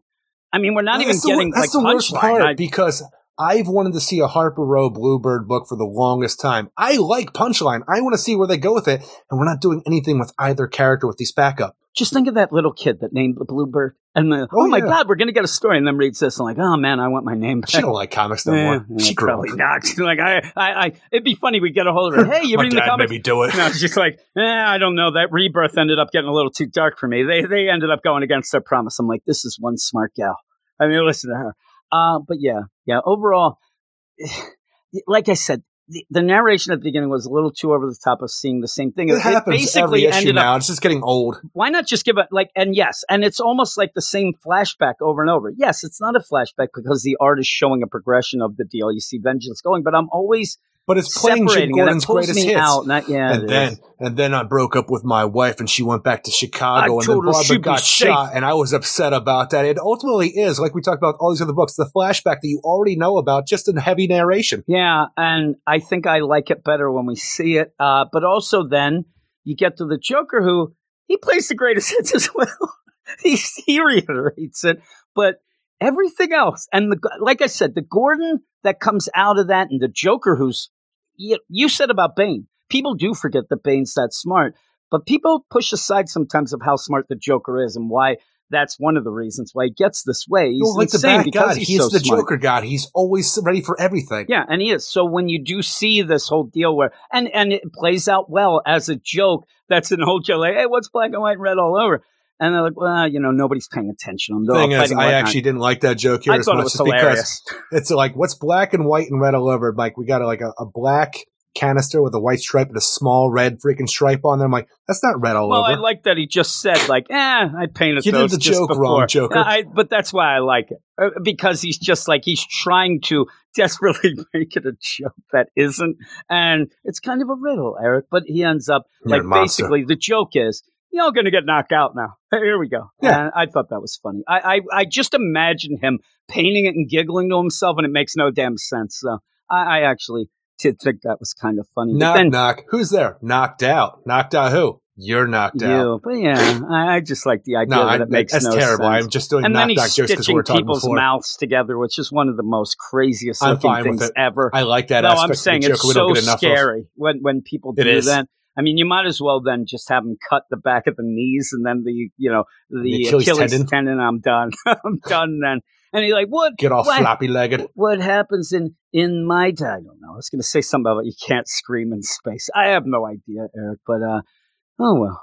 What would you give this? 7.5 out of 10. I enjoyed the art in this for the most part. Still think that Joker, I don't think I've talked about this in any of the reviews, but while I really enjoy the art in this, the Joker design to me always throws me off every time I see it, even with the two different colored eyes and stuff, and like, it's fine. It's just not something that I love, but ultimately I love the art in this main story and in the backup, and I just wish that the backup was stronger because that really is a story that's going nowhere right now while I'm loving the main story of the Joker. So thankfully, that's keeping me going. So there I am with a 7.5 out of 10. I'm at a 6.5. I'm usually about a half or a point behind you. I'm just not that much into it as you are, but I'm still liking it. But I'm still waiting for what seems to be what every issue is for most of the people are like, oh my God, this blew me away. This hasn't blown me away yet. And I thought this was going to be the issue to do it because of the convergence in of all the villains and going there. And I don't know. It's just my thing, but I was hoping to get more of Joker teaming up with Gordon, but when he ends up, pretty much, hey, you're going to go and check out this other deal. Ultimately, when is he going to do this? To team up, he's just hanging out behind a wall waiting for all the fucking fire and stuff. Yeah. And even with that, the point we didn't even say, the Texas Chainsaw, they come in on a freaking bus, just crash in, which was pretty cool. Even though Gordon yells duck, I don't know that that's going to save you, but the way that it went with the old deal of, hey, I didn't do it. Like, I hope that this isn't suddenly, because of what's happening in Gotham with Barbara as well, like this ends up where Gordon's like, well, I'm going to go back to Gotham for a little and see what this means and what he meant about the A-Day and the real deal, because I wanted to just see him go seemingly to kill the Joker, but then in the meantime having to protect him. And I think we'll get back to that. The idea that he does find out that it wasn't him and A-Day, then has to go back and protect him because he's going to do the right thing. And that's the twist. And that's the conflict of interest that I thought was the really awesome setup of this, of going to kill a guy because he did something, find out he didn't. Should you still kill him? He deserves to die, but you're a good guy and you're a guy of the law, even though you're not the commissioner of the. So I really want that more than having some issues where he goes away, which I'm afraid you might get at this point. But I do kind of want to go away and explore A-Day a little bit more, because if we go with the assumption and just the idea, let's just pretend right now that the Court of the Owls are still the threat they were back in the original Court of Owls and that they're not a joke anymore. Let's assume that they're a big still powerhouse. That. I want to know how the Court of Owls reacts to a magistrate. Well, I would like that, but I also think that it's one of those where and I know that the Joker, like you said, he's super Joker. He's Joker guy. But I don't like the idea of Gordon going away and then us maybe not seeing and just assuming that vengeance isn't going to kill him or somebody else. I want to be there. What I hope happens is he calls Batman, because Batman is on the line waiting. The idea, if you get to Joker, whatever, lie about the Joker deal. I haven't gotten him, but I heard some rumors and stuff. It was not Joker A-Day. You got to look into that more, which Batman should be doing anyway, and maybe get that. Or he calls Barbara, because remember, the whole deal with Batgirl and stuff like that. Hey, can you and Batman look into that? Hey, where's Bison Barbara answering? Or, she yells and he has to go back. I could rather him go back for Barbara's sake than just to look into A-Day stuff, because I think he would call Batman for that. But we'll see. I'm not the writer, Eric. I don't know. But I want him to stay on the case with the Joker so that we know what's happening with the Joker, not just assume that he won't be killed by the time Joker gets back or Gordon gets back to him. But yeah, I'm at a 6.5 though, and I'm waiting for that issue to really click with me, but it could be the next one. We'll see. But with that, we're going to go off to Clay, who is going to do the digital first spotlight here, including, I believe, a other Joker book. I mean, you can't even get away. I think he does the Legends of the Dark Knight. So you can't get away from the Bat books, but he ends up the Joker puzzle box. Book the Joker Presents a Puzzle Box #1. And so that came out this week. And if you didn't know, and you're able to get it because it's not, worldwide like you, if you have the DC Infinite app, it came out that day, free day and date. So, free, you get the subscription, but it is on the app if you haven't checked that out. What are you talking about? You subscribe to that, it just goes away. You don't think about it ever again. That's free, right? Well, it is. But unfortunately, not everybody has that deal. And the ideal was that the Infinite app was going to be worldwide, or at least spread out this summer. But I don't know if they ever set a date, and I haven't heard anything since. Like the idea, hey, a month away or whatever. I don't know. DC seems to do weird stuff. But we're going to go off for the digital first, and then we'll be back to finish up the podcast with a Justice League last breath.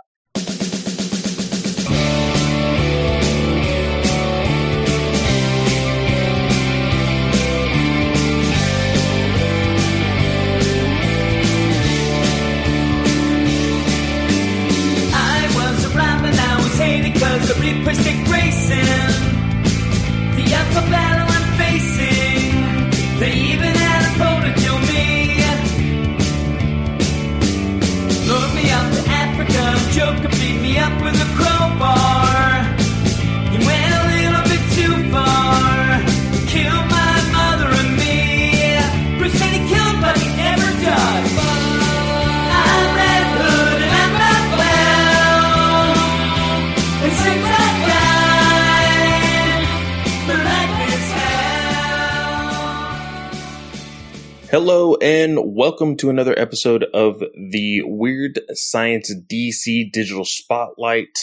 I am your host Clay, and this week we have another 4 books to talk about. It would have been 5, but for some reason they did delay the Secret Files of Infinite Frontier until next week. So that'll be on next week's episode.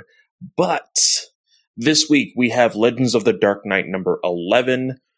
The Joker Presents a Puzzle Box number 1. The Batman and Scooby-Doo Mysteries number 3 out of 12. They have now combined the stories, and it's no longer just a half-page digital series. They are actually putting them out as same day as print. And then, of course, Truth and Justice number 15. So let's go ahead and jump right into these. I'm going to, in that order that I named them, that's the order I'm going to be talking about them, because honestly, that is the order of which I probably enjoyed them. Going with this first one, Legends of the Dark Knight, number 11. This is The Curse of Slaughter Swamp. Story is Becky Cloonan. Art is Dyke Ruan. Colors is Dave McCraig. Letterers, Ariana Mayer. Now, Becky Cloonan, I am very, very much familiar with. I first noticed her being on the scene of the Big Two back in Batman New 52 around the time that Blue Jay was being introduced. And since then, I think she had like a small run on Moon Knight here recently. Not, of course, in the current continuity of like the Fresh Start or whatever. But right before that, the Legacy stuff, she had a small run on that. She is also an artist. I really dug her art. That's where I knew her first, but I really enjoy her writing as well. And this is no different. I really did enjoy this story. The Curse of the Slaughter Swamp. It's a story about how Batman is looking for Solomon Grundy. He actually was broken out of Arkham. Well, he broke out of Arkham himself about a week ago since this story has started. And he ends up finding Solomon Grundy attacking 2 individuals. And Solomon Grundy is talking about seeing this bad man. But Batman is unable to see him. Batman is following him through the sewers and whatnot. And like, there's at one point Solomon Grundy even pulls one of those, hey, look over there, a distraction. And Batman fell for it. But he fell for it because he noticed fear in Solomon Grundy's eyes. And the reason why I like this story so much is I'm not very familiar with the background of Solomon Grundy. I know that he's a zombie. I had no clue that he was almost basically the Hulk in this sense. The way they pretty much talked about this character that is introduced here, Cyrus Gold. Batman's inner dialogue said Cyrus Gold is a corrupt merchant who was murdered by his crime partners over 100 years ago. His dead body was thrown into Slaughter Swamp only to be reborn from the blighted waters as Solomon Grundy. And in this story, I don't know if Becky basically took some inspiration from what is now going on in Immortal Hulk. There was at one point in the story, you see a whole bunch of broken glass and mirrors hanging from a tree. And Solomon Grundy sees Cyrus's reflection in one of the pieces of the mirror. Gave me really big Hulk vibes, Bruce and Hulk vibes, and I actually really dug it. And at this point, Cyrus kind of takes over Solomon Grundy's body. He's trying to fight Batman, but Batman is able to get through to Solomon, and he says, "Solomon, like, look in this mirror. Who do you see?" And he's like, "Oh, I see Solomon Grundy." And he doesn't necessarily know who that is anymore because of Cyrus taking over his body so many times recently.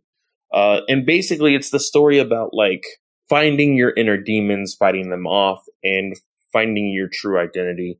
And at the end, Alfred kind of gives a nod at like, "Oh, well, that's kind of like you, Bruce." And I really did enjoy it. This does look like it may just be a random one shot. I don't think it's going to have like a part 1 or a part 2. So for a one shot, Becky really got me on this one. I think her last Batman story was in Detective 1000. This tells me right here, just there was a little bit of dialogue that I kind of rolled my eyes at when Solomon Grundy was, or now technically we know as Cyrus, was attacking these mobsters at the very beginning of the book. Batman came to save him, and the mobster was like, "Batman, we didn't do nothing, blah, blah, blah, blah." And the one piece of dialogue that kind of made me roll my eyes was Batman was like, "Save it for the judge." Very, very cheesy. But other than that, I really liked the story. It was really, really fun. In the sense of, I love the pacing of it. The colors were amazing. The tone was great. This is what I want out of Legends of the Dark Knight. I feel like them being all one shots would probably be kind of hard for people, but I really do enjoy this.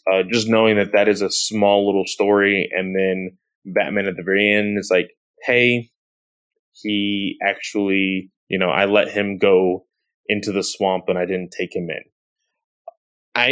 It leaves it, possibly somebody picking that story up in the future of a main continuity story. Who knows? I think it's really, really cool. But let's go ahead and jump into the next story. I'm always 50-50 on this writer, but the book is The Joker Presents a Puzzle Box. Chapter 1, Step into the Box, written by Matthew Rosenberg. Artist is Jesus Marino. Colorist is Ulysses Arella. And letterer is Ferran Delgado. I have been 50-50 on Matthew Rosenberg's writing ever since Multiple Man and Marvel. And to be completely honest, I have reviewed a lot of Matthew Rosenberg's writing. And we got to the point of like going back and forth on Twitter. We have a mutual respect for each other. He doesn't hate me. I don't hate him. But he knows that I've written not bad reviews, but I've written reviews that do not like his writing. And to the point where there was, I can't remember which story it was, but he DM'd me and said, "Hey, some fans are wondering what I ever did to hurt you because of your last review." And we kind of laughed about it, but I told him, like, I am not afraid to say, if it's a very civil conversation, saying, "Hey, I don't like this story in my own opinion because of X, Y, and Z." And we talked it out. Those conversations are okay. I didn't attack him whatsoever in any of my reviews.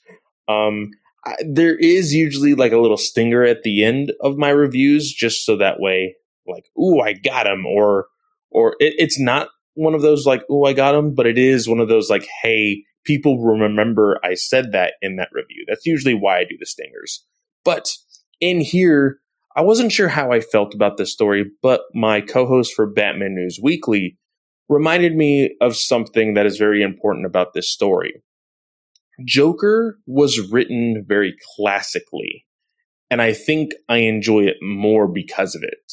Instead of getting the very dark, like insane Joker that everybody loves to to write these days, we got a very classic, funny jokester Joker in this series, or in this one issue, which I really did appreciate.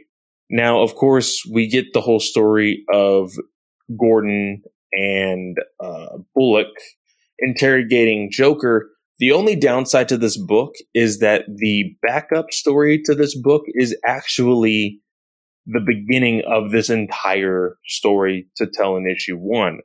I hate it when people do that. I hate it when a flashback or a epilogue or whatever could very easily just be put in the very beginning of your story and it still makes sense. Like the whole idea of, oh, we're going to do it as a flashback, or hey, we're going to 5 minutes earlier. Like, no, just put that in the very beginning and make it fluid so that way, hey, this all makes sense. That's what I enjoy more than trying to be clever and be like, oh, we're going to put this at the very end. That's the only thing that really bothered me. But this whole thing is Joker making up from what we believe because of how insane that he is and how kind of jokingly he is telling the story. Like he tells the story about how like, oh, all the villains in Gotham wanted to, surprise me with a birthday party or whatever it was. And all of a sudden Batman comes in and he's fighting all the villains. But like at one point, Batman is like, oh, Joker, I have nothing against you. I'm just going to go ahead and clean this up and you can go about your merry day. Sorry for the inconvenience. And it is funny because, of course, that is how Joker is. Joker is insane and he's going to tell whatever story he wants, a la the Dark Knight when he tells the 7 different stories about how he got his scars. I did enjoy it and I enjoyed the comedy in it. Now, again, the one thing that I was just kind of annoyed about was the ending where we see the very beginning. Matthew Rosenberg introduces a new detective within the GCPD.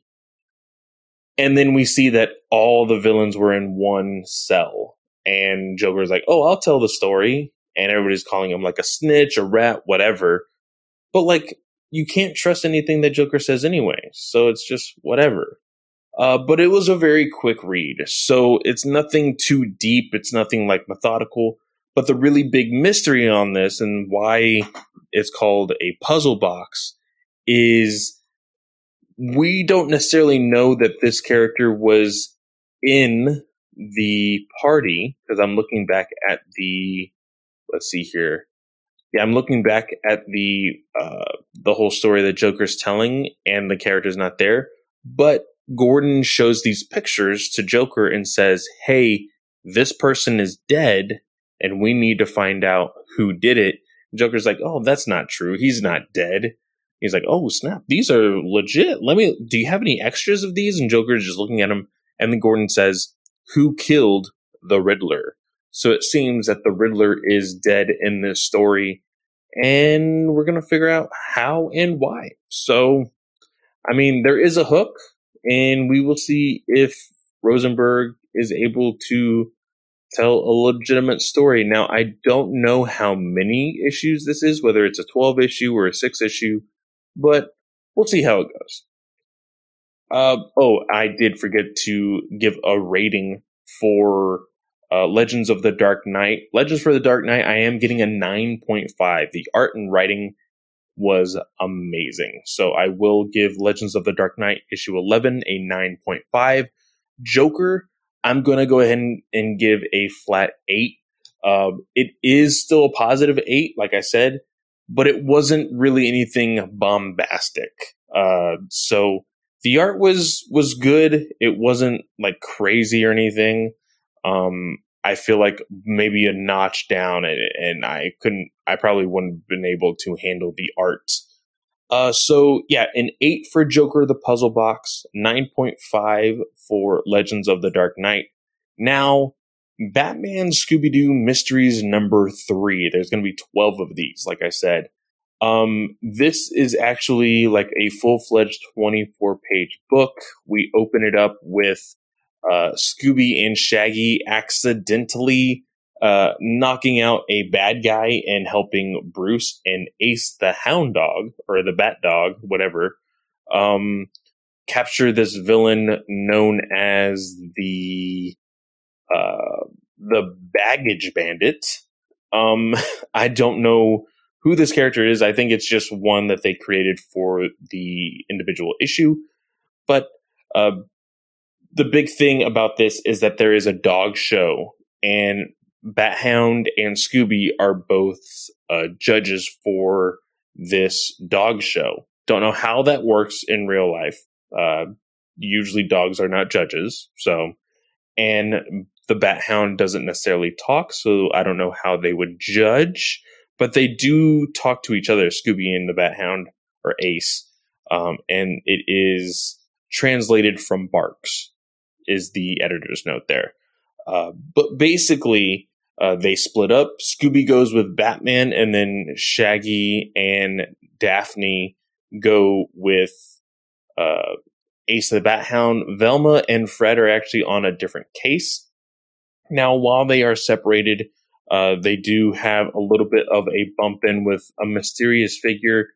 And actually, Ace and Daphne and Shaggy actually catch the, what do they call? They call him the coin something.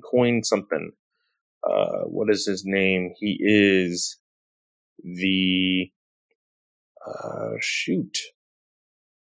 I don't know. Oh, the coin capturer. So they take off his mask, and it's looks like the exact same guy who was the Baggage Bandit.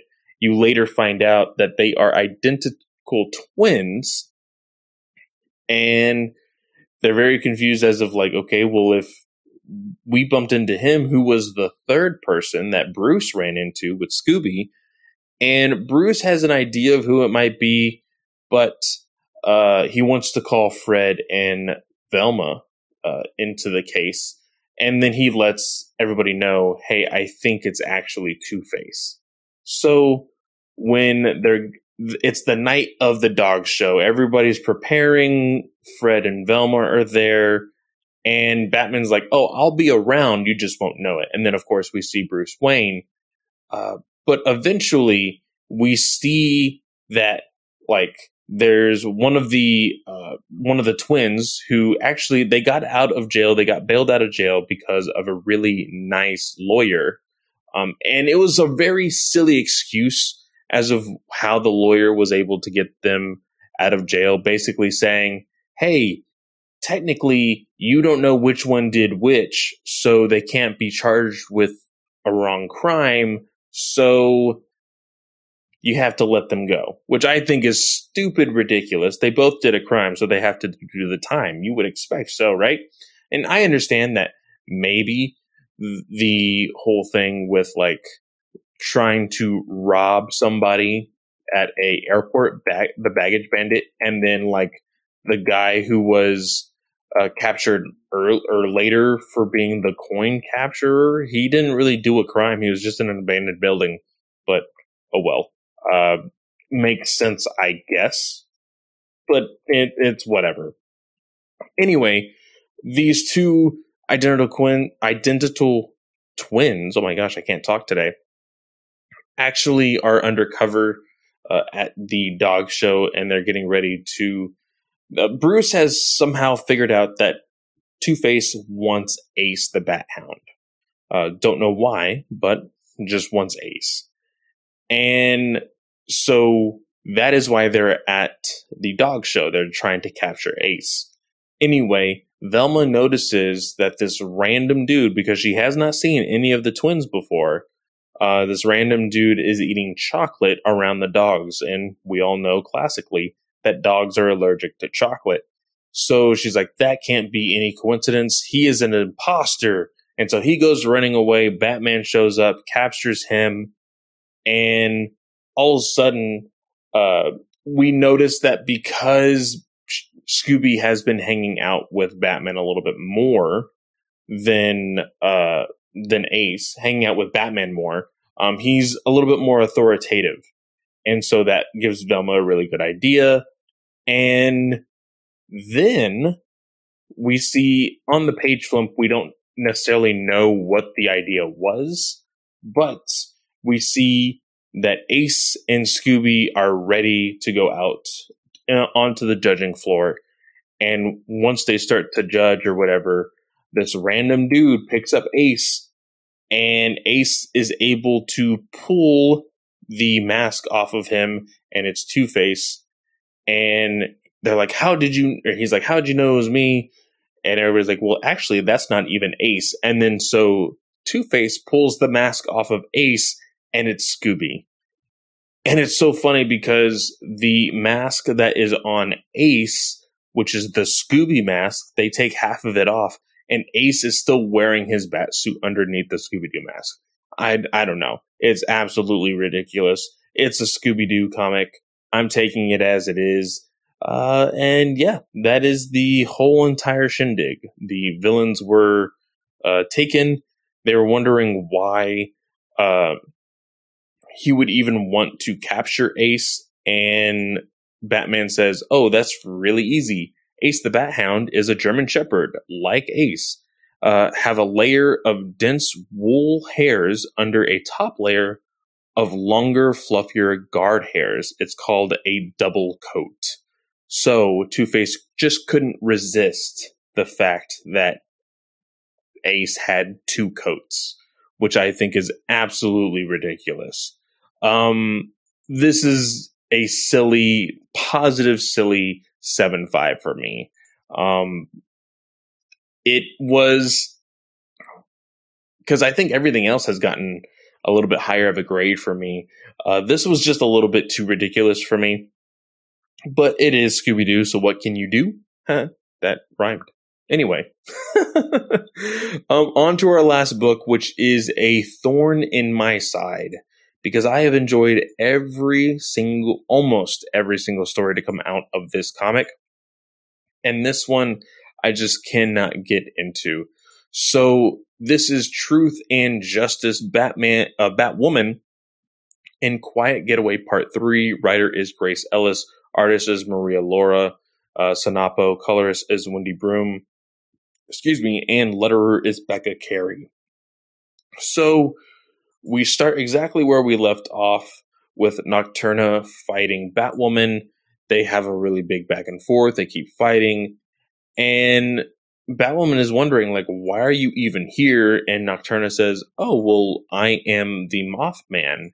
And they're like, and Batwoman's like, why would you be the Mothman? And she's like, oh, well, I just come here every so often to give the tourist a little bit of like some folklore, urban legend type stuff. And Kate is basically like, well, that's stupid. Are you fond of a stake it to the heart? Because she's basically fed up with all of this that she's been going through, just trying to find a peace and quiet weekend with Maggie, which I was like, oh snap, she's really going to kill her. And Nocturna gets the one up on her, is able to knock her down, steal basically the tree branch, and stabs Batwoman in the freaking chest. To the point of spilling blood, but Maggie actually runs out, distracts Nocturna, and then Batwoman beats the crap out of her, knocks her out, ties her up, and they have agreed that Maggie is going to take her back to Gotham to drop her at GCPD, while Kate stays at the cabin and relaxes for the rest of the weekend. And that's basically it.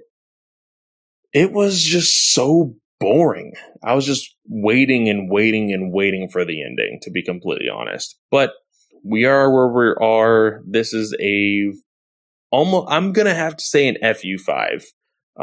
So I'm sorry. That's probably the lowest I have gone since we've done these digital first reviews. But it is what it is. I hope that the next Truth and Justice series is better. I have no clue when that will be.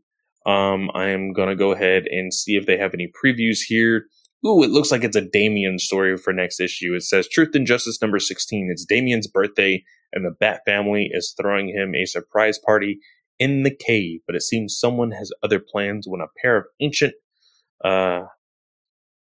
Hittite deities crash the party. I don't know what that is, but we will see. The cover art looks really cool, though. So, with that, guys, thank you again so much for listening to the DC Digital Spotlight. If you have any questions for me, of course, you can direct them in the show mail for DC, or the Weird Science DC show.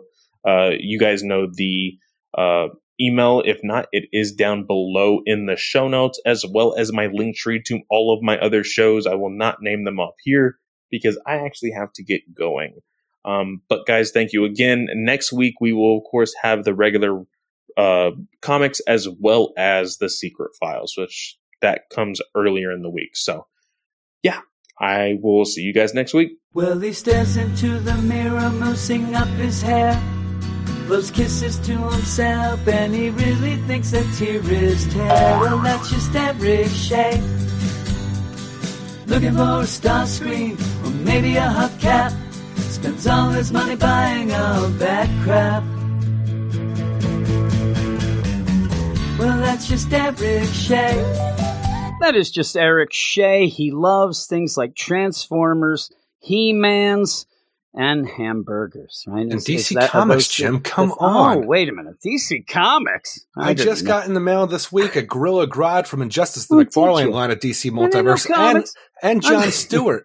I'm sitting there. I heard what you rated all these books. I'm starting to wonder.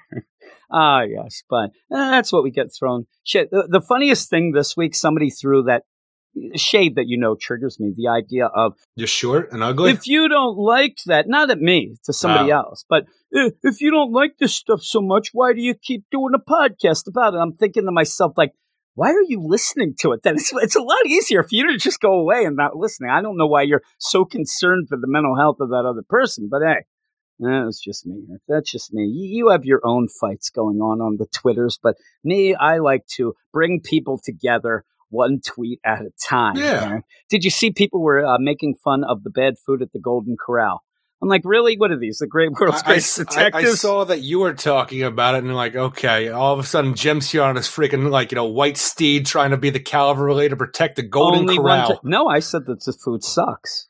My whole deal with it, because it was trending, and I look and I'm like, really, this is what's trending, that people think the Golden Corral sucks? Yeah, it sucks. It does. It's cheap ass fucking buffet food. What do you want? No, I just said that I'm sitting there. I'm thinking the food's good. It's the buns, the rolls, they're real good, but most of the stuff. I mean, one guy had a great tweet. It's like, where else can you get a steak that's medium, rare, and well done, all in one steak? Because it's just thrown in there. They don't know what they're doing. But no, that's like everybody wants to talk shit on Red Lobster. I'm like, okay, you don't get any of my cheddar biscuits then. Fuck off. Again, though, that's a fancy restaurant to me. And it is to me too. I'm such a low life. I know. My big thing though is the one time me and Logan went out. It was right before the shutdown, and we went out. Logan wanted to try the Old Country Buffet.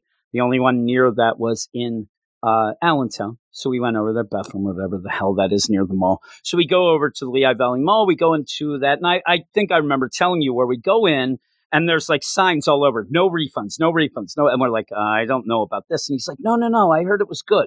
His buddy Jacob said he's a chubby kid. He'd know. So we go in, and it was awful. A chubby guy. It was awful. And in fact, I ended up at one point, I was going to take a picture of the mashed potatoes that were just solid, like crusted over whatever. A guy pushed me kind of to the side and poured water in them and stirred them, and then basically went, "What up, bro?" And now think of this, Eric. I'm a frugal fella.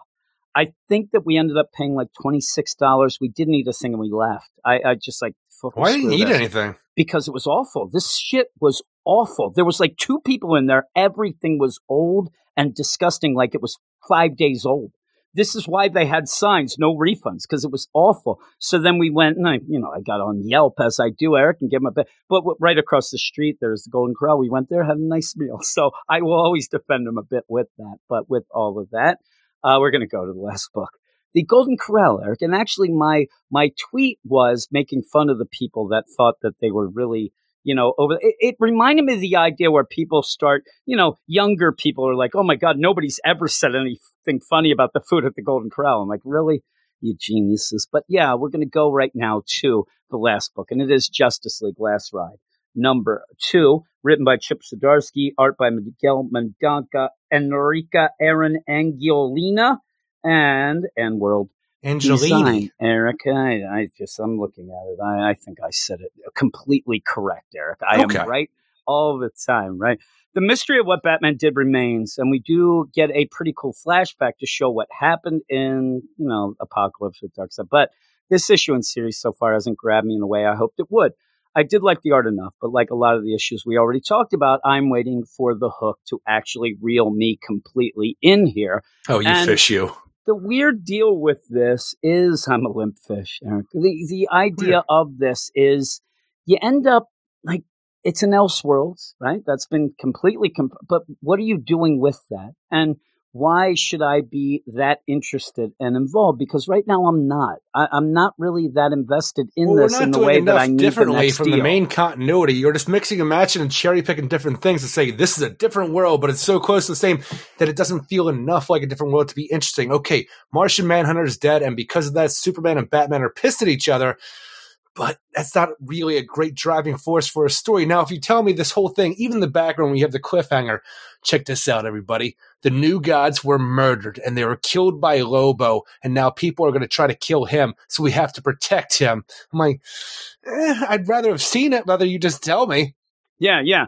And then the big thing is where would be the place they wouldn't look? Right in their Apocalypse. backyard. And even then, when you have that going on, like Lobo Like, you don't himself have as enough well. background for this to feel like it's big and bad. Like, this is the coolest thing you've ever seen before. Because even saying Apocalypse and stuff like that, we don't know what Apocalypse looks like. And even when you see the siege of Apocalypse in the flashback issues of this, it almost felt more like the Earth 2 siege that Apocalypse did on that planet at the beginning of the New 52, or that, whenever the new Earth 2 series started. It felt like that to me, where it's just a bunch of heroes fighting off parademons and the Furies and stuff like that, but not really having like this. Like, I feel like that actually had more of a gravitas to it, because even saying we're boom tubing nukes in here and we got to stop it.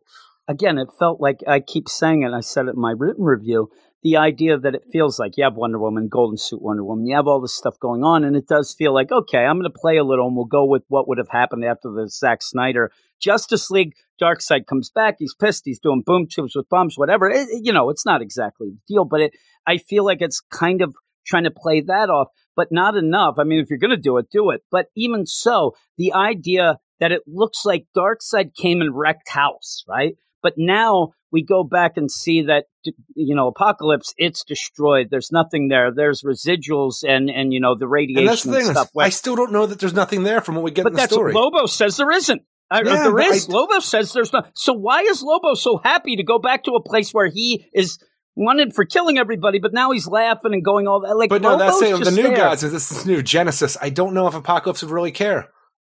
Even so, I don't know. Like he says though, this is going to be awesome seeing you, because they would care just to care. I mean, if you end up having but why wouldn't they just kill Lobo anyway? Why would he be so happy? Well, I don't even know who's after Lobo, essentially. Again, I'm saying nobody's after Lobo. You can't just fly to Apocalypse and say, hey, we're here. We're going to hide they just kill everybody. If they're there, if Darkseid, all they would just kill all of them. They're not going to differentiate between Lobo and the Justice League here. Maybe they'll think he's what are we going to get? Oh man, there's our hero. He killed the new guy. Oh, right, whatever. But whatever he's saying is there. Oh, you think it's Dorman? You're in for a big trouble. Well, so are you, Lobo. You're there with them. And it didn't hit with me that much, especially because we spend after a cool, flashback deal that's going to, this is what we're going to get. We're going to get these flashbacks until we get to the point where Batman ends up doing whatever he did that screws That over caused Martian Manhunter Manhunter's and life. everybody. Yeah. But I don't need to stop that to see them save a ship from going in a black hole. How out of nowhere, Batman just saying that we're piloting to Apocalypse. So Apocalypse is, an actual planet in space and not outside in the sphere of the gods. So we're actually piloting a ship with the Justice League, with Lobo and Tail, around a black hole to make sure that And nobody to can say pick up. that, here's the thing. I just wanted to stop you a second, really, because the idea that most people may not know this. Most people will think, well, yeah, they're just flying to a planet. No, that's why they have boom tubes to get to and from or whatever, because it isn't. It's outside. It like used you said, to be. So again, it's in the sphere of the we're gods mixing that and we matching still and stuff assume, like that. right? So the idea that they're just piloting that seems like it's just something that Chip Zdarsky wasn't told that you actually can do or not do and whatnot. But it threw me off as well. I thought that they were using the black holes to do this little, would ya, and you'd use this 2 black holes equal apocalypse, whatever. But no, they're using that so they can't be tracked. But you go on. Like I said, I just wanted to tell people that what you're saying See, it used to it's be a usually thing where not it was easy just like a that. planet and stuff like that. So it's one of those things that he's mixing and matching and picking And what he it's likes and doesn't Elseworld, so he can like. get away with stuff. And Kind of, but he yeah. can't because it's still in the Omniverse where there is one apocalypse and stuff like that. So it doesn't really, ultimately, it doesn't matter. But this whole thing where the story is, we're taking Lobo to Apocalypse so we can, make sure that he stays alive until his trial for killing the Dugats. This is our story. And then we divert our story because we pretty much don't have page space to fill with. We have to stop what we're doing and save just random aliens from falling into the black hole. It felt so out of nowhere and unneeded for this entire story, for everything they've been setting up right now. And I don't know why it's here. The only reason I can see it's there, but it doesn't play off well for me, is the idea that Jon Stewart and Superman are flying together and they're yapping and yipping and talking about things. And when the ship is in trouble, Superman goes off without Jon Stewart. You have Hal showing up as well, but he ends up says, I made a decision. I could not wait to do that. I could not talk to anybody about it. I had to make a split-second decision and hope that it was right. Jon Stewart basically says to him, that's what Batman did before. Why are you so mad? Maybe you're not mad at him. You're just mad at yourself. And that's not enough to derail the book at one point just to save the ship from the deal. Maybe also it's to show because the idea that Hal goes to these people and says, hey, Green Lanterns are here to help you go get some repairs or whatever. And they're like, well, so much of incognito. This is just a setup that people now know where they went and whatnot. But would it? Because they're at a black hole here. This isn't where they're at the end deal. It seems very odd, this whole deal, which seemed to be there to force in this message, but seemed to be a weird way to do it. But yeah, and then you end. I mean, this is one of the quickest reads that we've had in a while. It just ends. And with that, you spent I'm a not lot of the issue going through in, with the flashbacks going on. The idea that the apocalypse is boom tubing in nukes to take out parts of the planet, while a lot of our heroes are in Apocalypse fighting off the female Furies and the Paradigm, stuff like that. Well, Hal Jordan is also on Oa with the rest of the Green Lantern Corps, because on top of taking over Earth, it seems like they got Oa, Apocalypse has Oa in their sights as well because of a deal that the Guardians made with Darkseid eons ago and stuff like that to not meddle in his affairs because he could whoop house on, wreck house on him. But this whole thing is he has murdered all of the Guardians. Hal Jordan has saved one Guardian in this flashback. I don't know if he's going to survive the end, but our world is irreparably damaged. The universe is irreparably damaged, basically from the siege of Apocalypse on this universe, whatever you want to call it, depending on how we play it out with this apocalypse. But we can see how things have changed to the point where it seems with Hal Jordan being all armored up like he's Alan Scott in Kingdom Come here, maybe he is considering himself the guardian of the Green Lanterns, because we might not have any Guardians left where he is the leader. And that they want to make the new Oa on the moon too. Yes. That was last issue. So well, I'm I saying think though, I don't know what else there is with the Green Lantern Corps though. I'm like, are all the Guardians dead? How many Green Lanterns do we have left? Because even when the aliens here, it's like, oh, it's good to see a Green Lantern again. I'm like, is it just Hal and John? How many else are there? Because we're going to need a bigger core, especially if you want to set it up on the moon. And is that just the thing too? It's we want to set it up on the moon. You just don't want to travel too far to work, do you, Hal? He's lazy. And with that, you end up having some, Wonder Woman's there fighting off Apocalypse. Cuts off Granny Goodness's head. Yeah, really. Yeah, Batman and Martian Manhunter. Martian Manhunter's fighting off Paradigms while Batman is at the dark side, controls. They're trying to stop things as well, while on Earth, shit's going bad. You end up Gotham. They're trying Aquaman to get everybody out of that. Aquaman swims up to a face full of bomb. Yeah, he ends up trying to find out something. That's the thing, though. They're in the middle. Like I said, I talked to people about it, the idea where they are upset, but they're in the middle of a war. I mean, I don't know where you're going to... I'm not even talking about that. Nobody cares about it to the point where it's not even on panel for us to see. We just assume that he's dead. I think that they want to make sure that you don't see the gruesome death. I mean, he comes up and a nuke comes through, a boom tube right at him. I just watched Granny Goodness's head get cut off, but I can't see Aquaman but that's Granny die. Goodness. Already people are pissed off about Aquaman dying here, and then you just see him obliterated. No fanfare. Shown it. But that's the thing. People are why like, aren't there oh, man, statues set up for everybody. Aquaman? Well, we don't know that because we haven't seen anything past this. Poor the only Arthur. future we have is a dissolving Nobody of the remembers Justice you League. in the future, but Arthur. when people are talking about all this, don't equate Aquaman dying with Martian Manhunter dying. Don't think that Martian Manhunter's death is the reason the Justice League broke up. It's not. It's whatever Batman did to lead to that then Superman seemingly says, this team is bull crap, we're out. I mean, Aquaman dies by trying to save people in a way that he hears the fish, end up getting excited, he sees the thing and goes to what would be to stop it and dies. I mean, there are a lot of people who probably die in this war that's going on, but that's the reason that the Justice League dissolves isn't because Martian Manhunter just died. It's whatever Batman did. That's the big mystery. That's what I want to see in this. I don't care about Lobo. I don't care about the stuff in the present. Poor Lobo. Oh, we're getting that. He's just the to last me Zarnian. that's just to me is the reason. You had to have something to get the band back together. But in the meantime, we want to know why the band broke up, and that's what the big thing is, and we'll find out. Now, if we get to the end and it's basically like, oh no, Martian Manhunter died, just like maybe he goes in a bomb. If it's the same as Aquaman, then it's bull crap. But if it's something that Batman ends up doing where everybody else on the team has a plan that they all agree to and Batman does what Batman does and goes against it to get, that would be, hey, why do we even have a team when you never follow the deal, whatever, and they just dissolve. But we'll see. But with that, it is a shame. Aquaman has to end up dying here. But I think that was to show more that the whole deal. Well, they're yelling about it. I think that they might when they pick up the pieces. I'm telling you, there's some subtext in this writing. You know what Chip Zdarsky's trying to say is that people don't care about the oceans. Yeah, because they're like, Arthur, come in, Arthur. I mean, I think Cyborg might die. I think that Dick Grayson might die. I think that a lot of people are going to die here. But you end up, because I mean, what's going to stop the rest? All we talk about is a special Martian Manhunter. All these boom tubes coming in with bombs. I mean, what's going to stop this? Even at the point where you end up seeing Darkseid, where Hal is going to take, like, oh my God, we got to take the Guardians. We have a safe space for them. Nobody can find him. Darkseid just comes through a boom tube. He found all the rest of them. They're all dead. And so he's like, yep, I had to go and pick up a few things. And you're like, holy crap.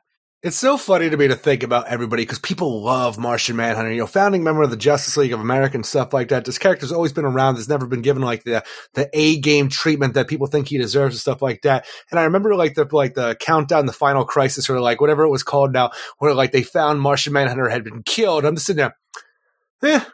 I'm telling you, because I've never cared about Martian Manhunter because he's the last son of Mars. Like, so he's got Superman powers, but he's got mind powers, and he can go intangible and shapeshift as well. I'm just like, Martian Manhunter is great. Don't get me wrong. The thing is that he's never been a character that I have gravitated towards or really cared about. And whenever he does his own thing, I find him boring. Yeah, I do too. And also, usually, I mean, there's a lot of times where you end up having stories where he ends up showing up and he's kind of the jerk. He's always mad. Like even when we had the deal where we talked about the Warzoons and stuff and the whole deal with Mongol, where Mongol ends up kind of duping Superman to go get this key to start up the whole war world back in what now seems to be rewritten continuity. There's Martian Manhunter just yelling, screaming, start fighting Superman. I'm like, yeah, I kind of feel like it. But yeah, he's not a character that is anything that... And it's so funny because even with the things that we're talking about, because I've actually seen a lot on Twitter outside of what we're talking about in Slack too, of whether or not the New 52 was good or not, is that one of the things that was cool, but while I don't like that Victor Stone was taken away from the Teen Titans the way it was of pretty much erasing all that continuity, I like that we replaced Martian Manhunter with Victor Stone Cyborg because he was more of an interesting character in my mind. Yeah. Well, that's the thing. You end up having Martian Manhunter on the Justice League with a Superman, and you're kind of double dipping there. Yeah. And so you have Cyborg gives you a little different thing.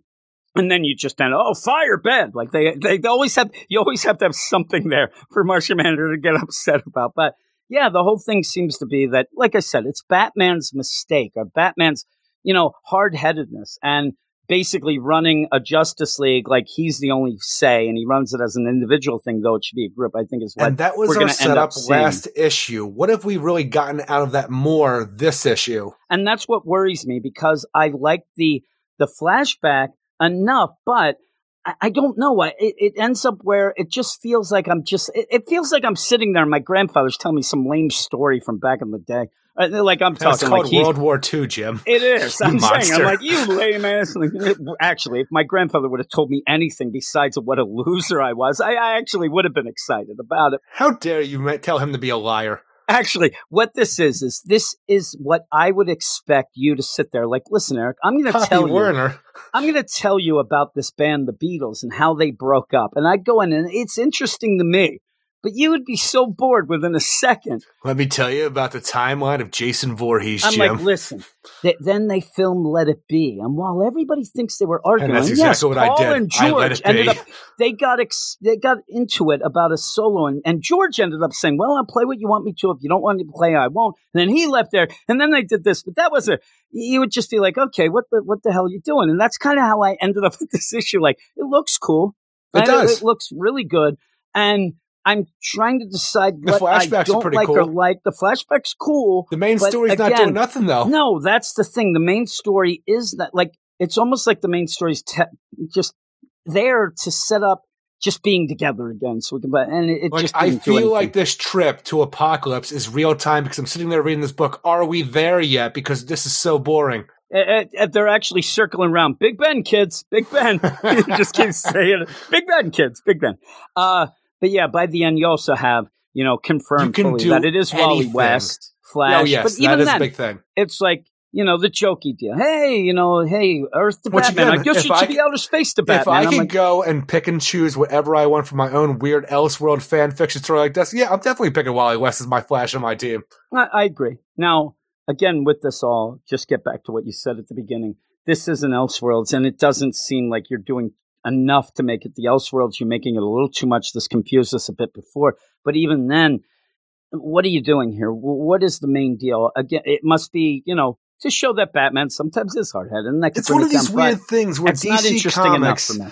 is really like, okay, it's the new Infinite Frontier, everybody. We're dealing with an omniverse now. It's everything. And then when we have, books that are trying to play in that field, like Justice League Last Ride. This is an Elseworld story within the omniverse. They're doing the Apocalypse thing from the Sphere of the Gods wrong. And then even when we have Crime Syndicate going on, Earth 3 rebooting and establishing that whole thing in the omniverse. Oh, here's Lonar. Don't worry about how he's here because it doesn't make sense. I'm like, can we take a little bit more care in developing this thing that's new and supposed to be the all-encompassing thing of DC Comics right now? You know what the funny thing is? I was talking to some people about this in the Slack today, and the idea where you can go two ways. Everything matters, so let's just do whatever. But when everything matters in the way that they first spelled it out was an open timeline where everything has happened and whatnot, this is the most important time to really nail down the continuity. Yeah, you can say everything matters, but you need a basis to start with, and you need some set of rules here, and then you can play around. Now, with all of that, and that doesn't have to do really with this. Now, with that, this is a what if, right? If we were at Marvel, it'd be what if. It's an Elseworlds, but what is the what if? Like the idea of what if Spider-Man had the symbiote, suit what if kept Batman caused Martian Manhunter's death? That's it. What if Batman was hard-headed and didn't listen to anybody? Well, we get that what if every week. I mean, really, and it does cause. So the idea of it is not that interesting to me overall, and I think that's why they just threw it out there. Not Martian Justice League Manhunter. Last Ride, boom, and never explain. Yeah, stop, please stop. They ended up not even telling you it was Elseworlds, not even going because. It's not enough of that, but it's also just the kind of, I saw 10 out of 10s again. It's a golden age, Jared.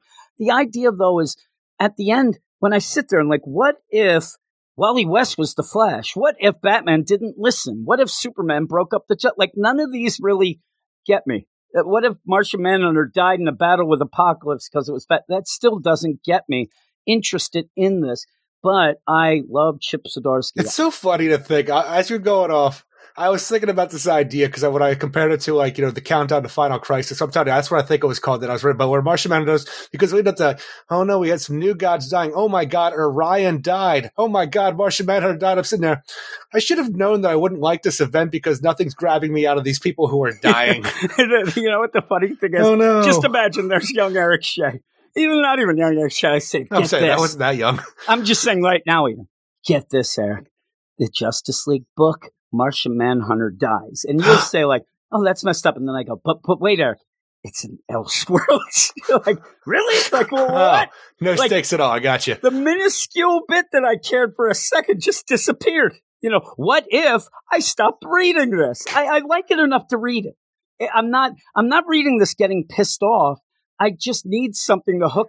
Just imagine that. Martian Manhunter died and Orion died in the beginning of that pre-crisis kind of situation. I was more upset when Captain Boomerang died in Identity Can you Crisis. imagine? There's the Eric Shea deal. I'm writing an Elseworlds. Get this. We start out Gem World blows up, Eric. And then What a good start. Dinosaur Island disappears. And right. then with Now, the thing that, is, at this point, I'm really worried in this book that they're going to try to bring it back, and now I'm going to be upset. that's the only thing that'll upset you. Oh my goodness gracious. Yeah, so by the end, and even with the old deal of, Wally, Jay, hey, it's Wally and Jay. Like, that's Sure. that doesn't even, you're a Wally West fan. I would, You're a and I would fanboy. appreciate it more if we had Kyle Rayner on the team as well. Well, that would have been cool. But even then, would you have been that excited? I No. just don't know. Well, what did Wally do here or in the last issue that really freaking upped the ante of this book? I don't know. I mean, it looked cool when Darkseid came through that boom tube. But it Carrying just looked freaking cool. Guardian bodies in Guardian's his hand dead. behind him. That's awesome. I had some errands. Getting that he's- tattooed on my back. No. He's telling jokes there. I had some errands. I wish that it was something to do with Guardians or something. Oh, I don't know. Hey, everybody here looks a little blue. Don't you like that? Or he's like, I don't like to work blue. That's the lazy man's comedy. And then throws Darkseid's these a little dead blue. bodies at him.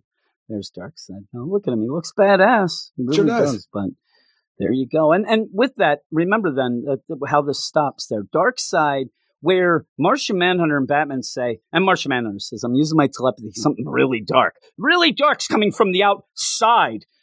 But it seems like that's not it. We'll see. Steppenwolf or whatever might be that. But because Be cool. Darkseid's here. Back. Yeah. Darkseid, though, is right at Superman and Hal. And that's pretty cool to think of them going to, that's really cool stuff there. But overall, nothing is making me think that I really need to care about this.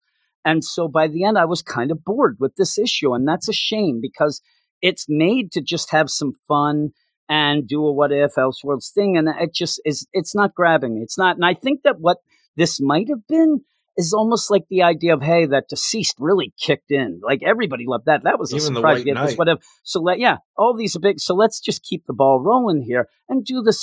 But it seems like you said, get a it's world. too, You get a world. you get a Everybody world. gets You get a world. book. You get a book. But it's too close to not being a what if to make me actually care of this alternate vision of it, right? The others, I don't agree. know if you know this, Deceased, there were zombies, Eric. I mean, really. They weren't, Anti-life but they gen. were anti-life infected, but they were like the zombies. And so there was some kicker into that as well. But yeah, overall, what would you give this? 6.5 out of 10. I thought the art was really strong in this book, and I liked the flashbacks trying to set up the world, but it wasn't enough. And ultimately, the main story in the present day didn't do anything for the book at all, except for take us on a long-ass car trip that didn't give us any new information as far as I'm concerned. Big Ben kids. That's all I kept thinking of. That's the idea. Were you at Wally World yet? I mean, what's going on here? And Aquaman Yeah, I'm died. gonna go. Now, the thing is, and it's off panel, I'm more upset here that Aquaman died off panel than Martian Manhunter I died. think everybody's dying. I just want to really stress that the idea that they Who broke up speaks was for not the Aquaman? the death. It was Batman's hard-headedness that led to that death. Nothing was stopping Aquaman going to try to save Earth. I think Mara put him up to it, and that's why the Mara's not here, because nobody talks to her anymore. Well, I actually got word that the day before Darkseid started this whole attack, she ended up putting a really big life insurance policy out on him. I think it's her, Eric. Don't But trust yeah, that bitch. also, I don't know if you realize this. Tom King got a hold of me and said that Darkseid was allowed to go to Earth because Adam Strange told him how to get there. Backdoor, Eric. But yeah, all of this going on, I'm going to go 6.5 as well. I went 7 on the site. The first time through, I really did enjoy the flashback deal, but going through and talking to you again and reading it again, I'm like, well, I just want more of that if that's the story. The stuff with Lobo, I couldn't care less. And even the The flashback thing is is, just I kind do of shock care, and but awe. I want to know about it, and they're freaking just I don't keep me really in the care. dark. I guess when we get to Apocalypse and see what's going on there, I might care a little more. But at this point, it's Lobo. Like he even said, like if he killed some people, whatnot, I mean, that's Lobo. So I didn't really what if Lobo ends up killing people? Oh my Well, even that, goodness the idea of gracious. he has killed the New Gods, and I assume this whole thing, he's killed the New Gods on New Genesis, so all of them are gone. But I'm that's not even really spelled out. But I agree. I think but that the that's whole case. idea when you do this, who speaks then for the New Gods? Who demands justice for the New Gods who are over everybody else? Are you sitting down there with the freaking Bugs and Forager and stuff like that? You killed everybody in the Super City. We need the justice. I'm like, who is the one who's demanding this, and who is coming after What him happened for if this one of your trespass? favorites, Orion, ended up living? And then you could get back to what you said, and then Orion dies. Oh, and no, not you're lately. so upset. Oh my god! Yeah. So yeah, with that, what is your book of the week, Eric? My book of the week is The Joker, number 4. My book of the week, mine is the Batman Urban Legends. So we'll go from there. I almost forgot what I gave that. But yeah, that is my book of the week. Here is what we're going to be talking about next week. And two of these books, not a lot of books next week. They're not really divvying these up very well because the week after next is insane. But yeah, really. But this is what we will be talking about. Two of these will be picked by the badass of the Get Fresh crew, and they will be on the Patreon if you want to go and listen to all of that, including last week's deal with the Future State Gotham and Wonder Woman. Go over to patreon.com/Weird Science. Just to throw this out there, too, we have an Annuals Week this month. And if you're new to this or whatnot, Annuals Week means that everything is on the Patreon for that week. Pretty low Jim, as everybody tells me. But yeah, that's just to push that and keep that in mind as well for a little incentive. But we have Catwoman number 32, Eric, a book that actually last issue we said has really, elevated itself to be a very important book in this whole Infinite Frontier, especially with the magistrate stuff going on in Gotham. We have Nightwing number 81. A book that I think a lot of people are getting very upset and shocked by me not liking it as much as everyone else because I'm a huge Tom Taylor and huge Nightwing fan. It's just not hitting with me yet. I need less fan service and I need a little more ongoing story. So we'll see how that goes. Erica, one that we've been waiting for, since episode 100. If you remember, I should have had. I was blackout drunk that episode. I don't know what you're talking about. You do, Eric. Static, season 1, number 1. So Static Shock milestone stuff. And this, even the milestone recently, has finally come out, boys and girls. It's gone back and forth with this, with being a digital first, then not coming out at all, then the digital first again, now print. So this is just all over the place, the way that they have set all of that up. So it'll be cool. We'll get to listen to not that. Infinity, man. Talking. Yeah. Wait till we get I'm just the sitting hardware. here thinking about which new gods are going to die next. That's right. I like the idea that you are concerned, Eric, for those new gods. I know that you always have been. That is very nice for you to think of that. But also, we have Supergirl, Woman of Tomorrow, number 1, Eric. That is the Tom King Supergirl book. I have been told some things about it, and it kind of goes right along the lines of what I expect. It makes sense. It's a Tom King book. The only way he can tell a story. Comes out. And the milestone comes out. I couldn't find it at first. But yeah, we'll see if Tom King kings it up. Now. Yeah, and really. Yes, he will. Yeah, he will. And then we also get The Flash, number 771. Which I look forward to because while I didn't like the ending of last issue because it looked like he was in Reverse Flash's body at the Legion of Doom with a very Super Friends-esque look to the comic art, I want to know what's going on because I need to know if it makes sense because I'm like, there's something wrong with the Speed Force and while he's getting sucked all around to different people with speed powers, how does he go into the negative Speed Force, Jim? I need to find out if this is addressed. We need to find that out, Eric. That is something that you are very concerned about. And with that, though, you had seen some previews and stuff like that, and you ended up pointing out that the cover is the Sanctuary.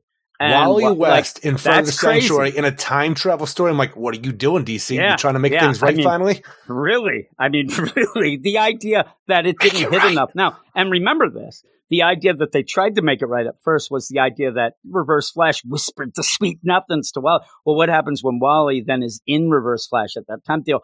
That seems really cool and really important. So you ended up sending me that cover, and I was like, holy crap. Like, what does this mean for the Flash story? Because boy, do I want to find out. And so with all of that, a Tom King, new Supergirl, whatever, you have Static. I'm looking more forward to seeing what that. Now, this may end up hyping it too much for me, and I end up being disappointed. But right now, that's the book, though, that I am really looking forward to. I want to see a new Static. Yeah, well, I do too. Is that we'll see how that goes. And I thought you were talking about that. I thought that's what you're going for the idea of that's what you're hyped for. But you're hyped for the Flash, just like me. No, I'm hyped for the Flash. I'm saying all those others are cool or whatever. But no, I just took it to the Static. No, all of a sudden when you end up showing me that cover and sending it to me, I was like, all right, that's the book that I need to get into and see what's happening. Because I'm right there with the idea of I'm hyped for the milestone and static for a new reimagined world. This whole And the milestone comes of out. Dakota and the milestone, everything involved with that. Yeah. And I'm thinking, don't get yourself too hyped up because it might not be any good, and you might be really pissed off at the That end. might be true. I just want to throw it out there. Viva Ayala writing it, not my favorite. So hopefully that'll mine be something either. they can come through. But we'll see. But like I said, 2 of those will be on the Patreon. What I'm saying is Static and Supergirl, Static. probably, I would guess. I would But think who so. knows? We just pushed the Flash so much that it might end up as well. Wink, Really look wink. forward to and- that book. Yeah, I do.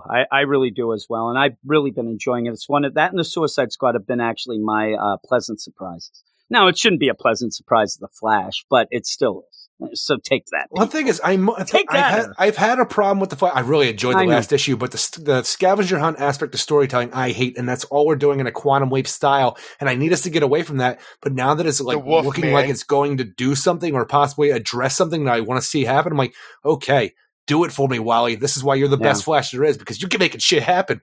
Yeah, there's a new Spider-Man. Like the idea I talk of weird in my mind. this podcast being all Batman family and whatnot. Pretty much this week on the Marvel stuff, a lot of Spider-Man stuff, and there's the Web of Spider-Man that came out. I'm reading this book. I'm like, I don't really like this. Whatever. Who wrote? Oh, Kevin Shinnick. Where do I know this name?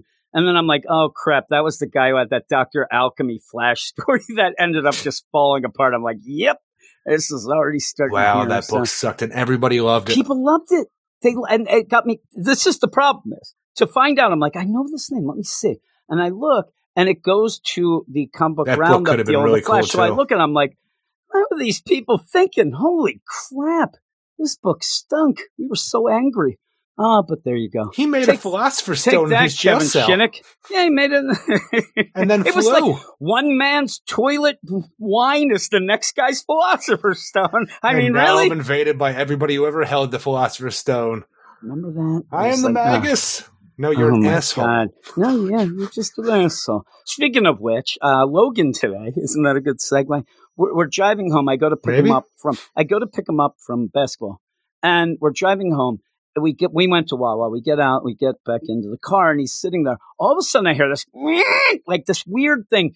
He had a cicada on his shoulder, right, and it freaked him out. He almost caused us to wreck. He flung himself. He was screaming and yelling. So then we were laughing about this then. And I called Tanya up and I'm like, oh my God, Logan almost had a heart attack. What? What is happening? Are you at the hospital? You fucking idiot. I'm like, You know your that would wife be by now. What are you I know, doing? but this would be something that you'd say because he got upset. And he's like, it's the worst. Now, The thing worst is, though ever. You don't send What's that it? as a text. You have to continue No. on the message. I called. I was Oh. talking to her. I was just talking to her and said, and here was it. Oh my God, Logan almost had a heart attack. What? A heart attack? Well, she's And very then- upset because you're giggling about it, too. And then I said, afterwards, she hung up then after I started. And then we called back and she's like, you can't do that, whatever. And then Logan's like, what do you mean? He obviously was just saying something funny, whatever. She goes, I don't know. I thought maybe they discovered you had a heart defect at the basketball. I'm like, well, what is there? Some heart surgeon there? Hey, It's let me funny in you here. say that because it does remind me back when Damian Wayne died in the comic books. My girlfriend was picking me up from work and we're going through a four-way stop sign. And I'm really upset because you and I were talking about it all day. We just found out. And at that point, I'm like, Damien died. And the thing is, her and I have a friend named Damien, so I didn't think about it when I said it, but she slammed on the brakes in the middle of this four-way intersection. I'm like, go, go, go. But talking about cicadas, though, Logan almost had a heart attack, you say, because there was one part where there's a turn down the road from work, and I walk home from work every day, and it was only down at this one turn, a big wooded area. And I'm like, okay, that's gross because I could hear it over my headphones playing a podcast. So it's actually overpowering something that's plugged into my ear holes. That's how loud it was. And now I realize this week they're slowly moving down closer and closer to my work where I could hear them all the time. Yeah, they're walking down the road this week. They were attacking me. Aggressive. They were flying at my face to the point where I actually ended up flipping out, turning my side, and then twisting my ankle sideways. And I'm thinking, if there's a car coming, I'm dead. And then the other one got into the back of my ponytail here and just started screaming. And then I started screaming myself and trying to flip it out of my goddamn ponytail. What are you, young Danny DeVito over here? You end up where Logan pushed it off him, and then the thing was going nuts in the car. I'm like, oh man, I can't deal with this. So maybe killing a cicada will get me canceled. but we couldn't figure out how to do it. I don't know. I ended up with people fire, are weird Jim. these days. No. I ended up boiling water. That's okay. And Where the hell did you get boiling water to kill a cicada? We got home. I went in and boiled Why didn't water. you stomp on it? Because it was stuck in, and to tell you where it was weird. It ended up falling off of Logan and then seemingly lodging itself in the railing of how the seat goes back and forth. Logan thought if he pushed the seat back and forth, it would do something. It didn't. And then it started screeching at us like it was, mocking me. And I got pissed. Yeah. I didn't know what to do. I ended up then. You grab both your hands. No. Listen, no. It was, I couldn't get to it. It was in this like rail thing that had like a divot in it. It's where the seat goes. So I end up where I'm like, oh, we got a lighter in here. I burnt myself because I was trying to do it upside. I don't know. Set the car on fire. I'm a good boy. So I ended up there. I didn't know what to do. So I ended up where I was going to pour my coffee on. I'm like, screw that. I'm going to drink my coffee. And I went in and boiled. I had no other idea. Car. Yeah, no, it was just water. I said, that car, really? No, and I'm I talking even about the said, coffee. if we're going to leave, I said, if we're going to leave it in there, this thing probably has food to eat for 7 years. And then I just started getting not upset. I'm like, this damn thing has waited 17 years to just come out of the ground and make sweet love to another cicada. And it happened to get on Logan, and now it's burned to death. I'm like, with the hot water. Scalded. It's dead. But yeah, it was crazy. Logan flipped out. It scared the crap out of me. Yeah. Awful. I don't like and then bugs it to just begin kept with. going. And I'm walking on a road with no sidewalks. Yeah. Trash talking it was there. But that's it. That's You're it for the attacking my podcast, face. Eric. Hey, everybody, thanks for listening. Thanks to Neil Z. Jamin for the mail. Thanks, Clay, for doing the digital spotlight. And thank you, Eric, for joining me for some laughs. We had some laughs tonight. Eric, if I was doing the thing from the beginning and giving you a quiz, I can't remember what the quiz was. So we're going to end up, I failed. All right. But that's it, everybody. Thanks a lot. Thanks for listening. If you want to remember to do this, and you like the podcast, rate and review us on any sort of device that allows that. Subscribe, all that stuff. Smash that buttons of some sort, I think they say. But Eric, what do we say at the end of our podcast? Yeah. Everybody have a great week. Keep it weird. And we'll see you in 7. See you in 7. And the Milestorm comes out. The Wolfman. I like the killing.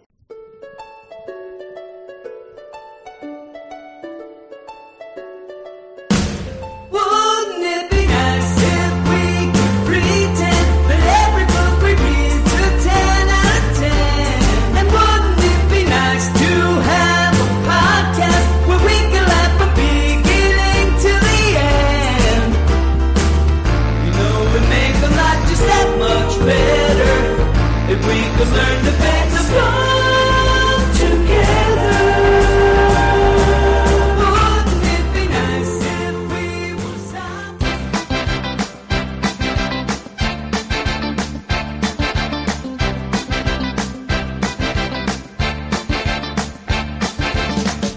It's not unusual besides to fake the funk. It's not unusual for them to love a book that's sung. 'Cause every time I see them laughing all that charm, it's not unusual to hear me yell, they can go to hell. It's not unusual to see a perfect score. Leave me everywhere I look, I'm seeing them more and more. I see them so on now, it's become such a bore. It's not unusual, it happens every book. No matter where you look, it's just it happens all the time.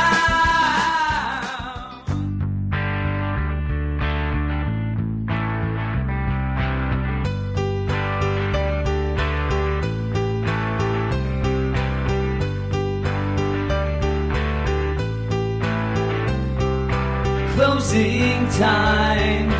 That's it for the podcast. So I guess it's time to go home. Closing time. You've heard the pod is over, so turn off your iPod or phone. Closing time. 9 hours you just wasted. Now it's time to get back to work. Closing time. Pretend you're still listening, 'cause your coworker's a fucking jerk. Eric's got to go play with his toys. Eric's got to go play with his toys. Eric's got to go play with his toys. Play with his toys.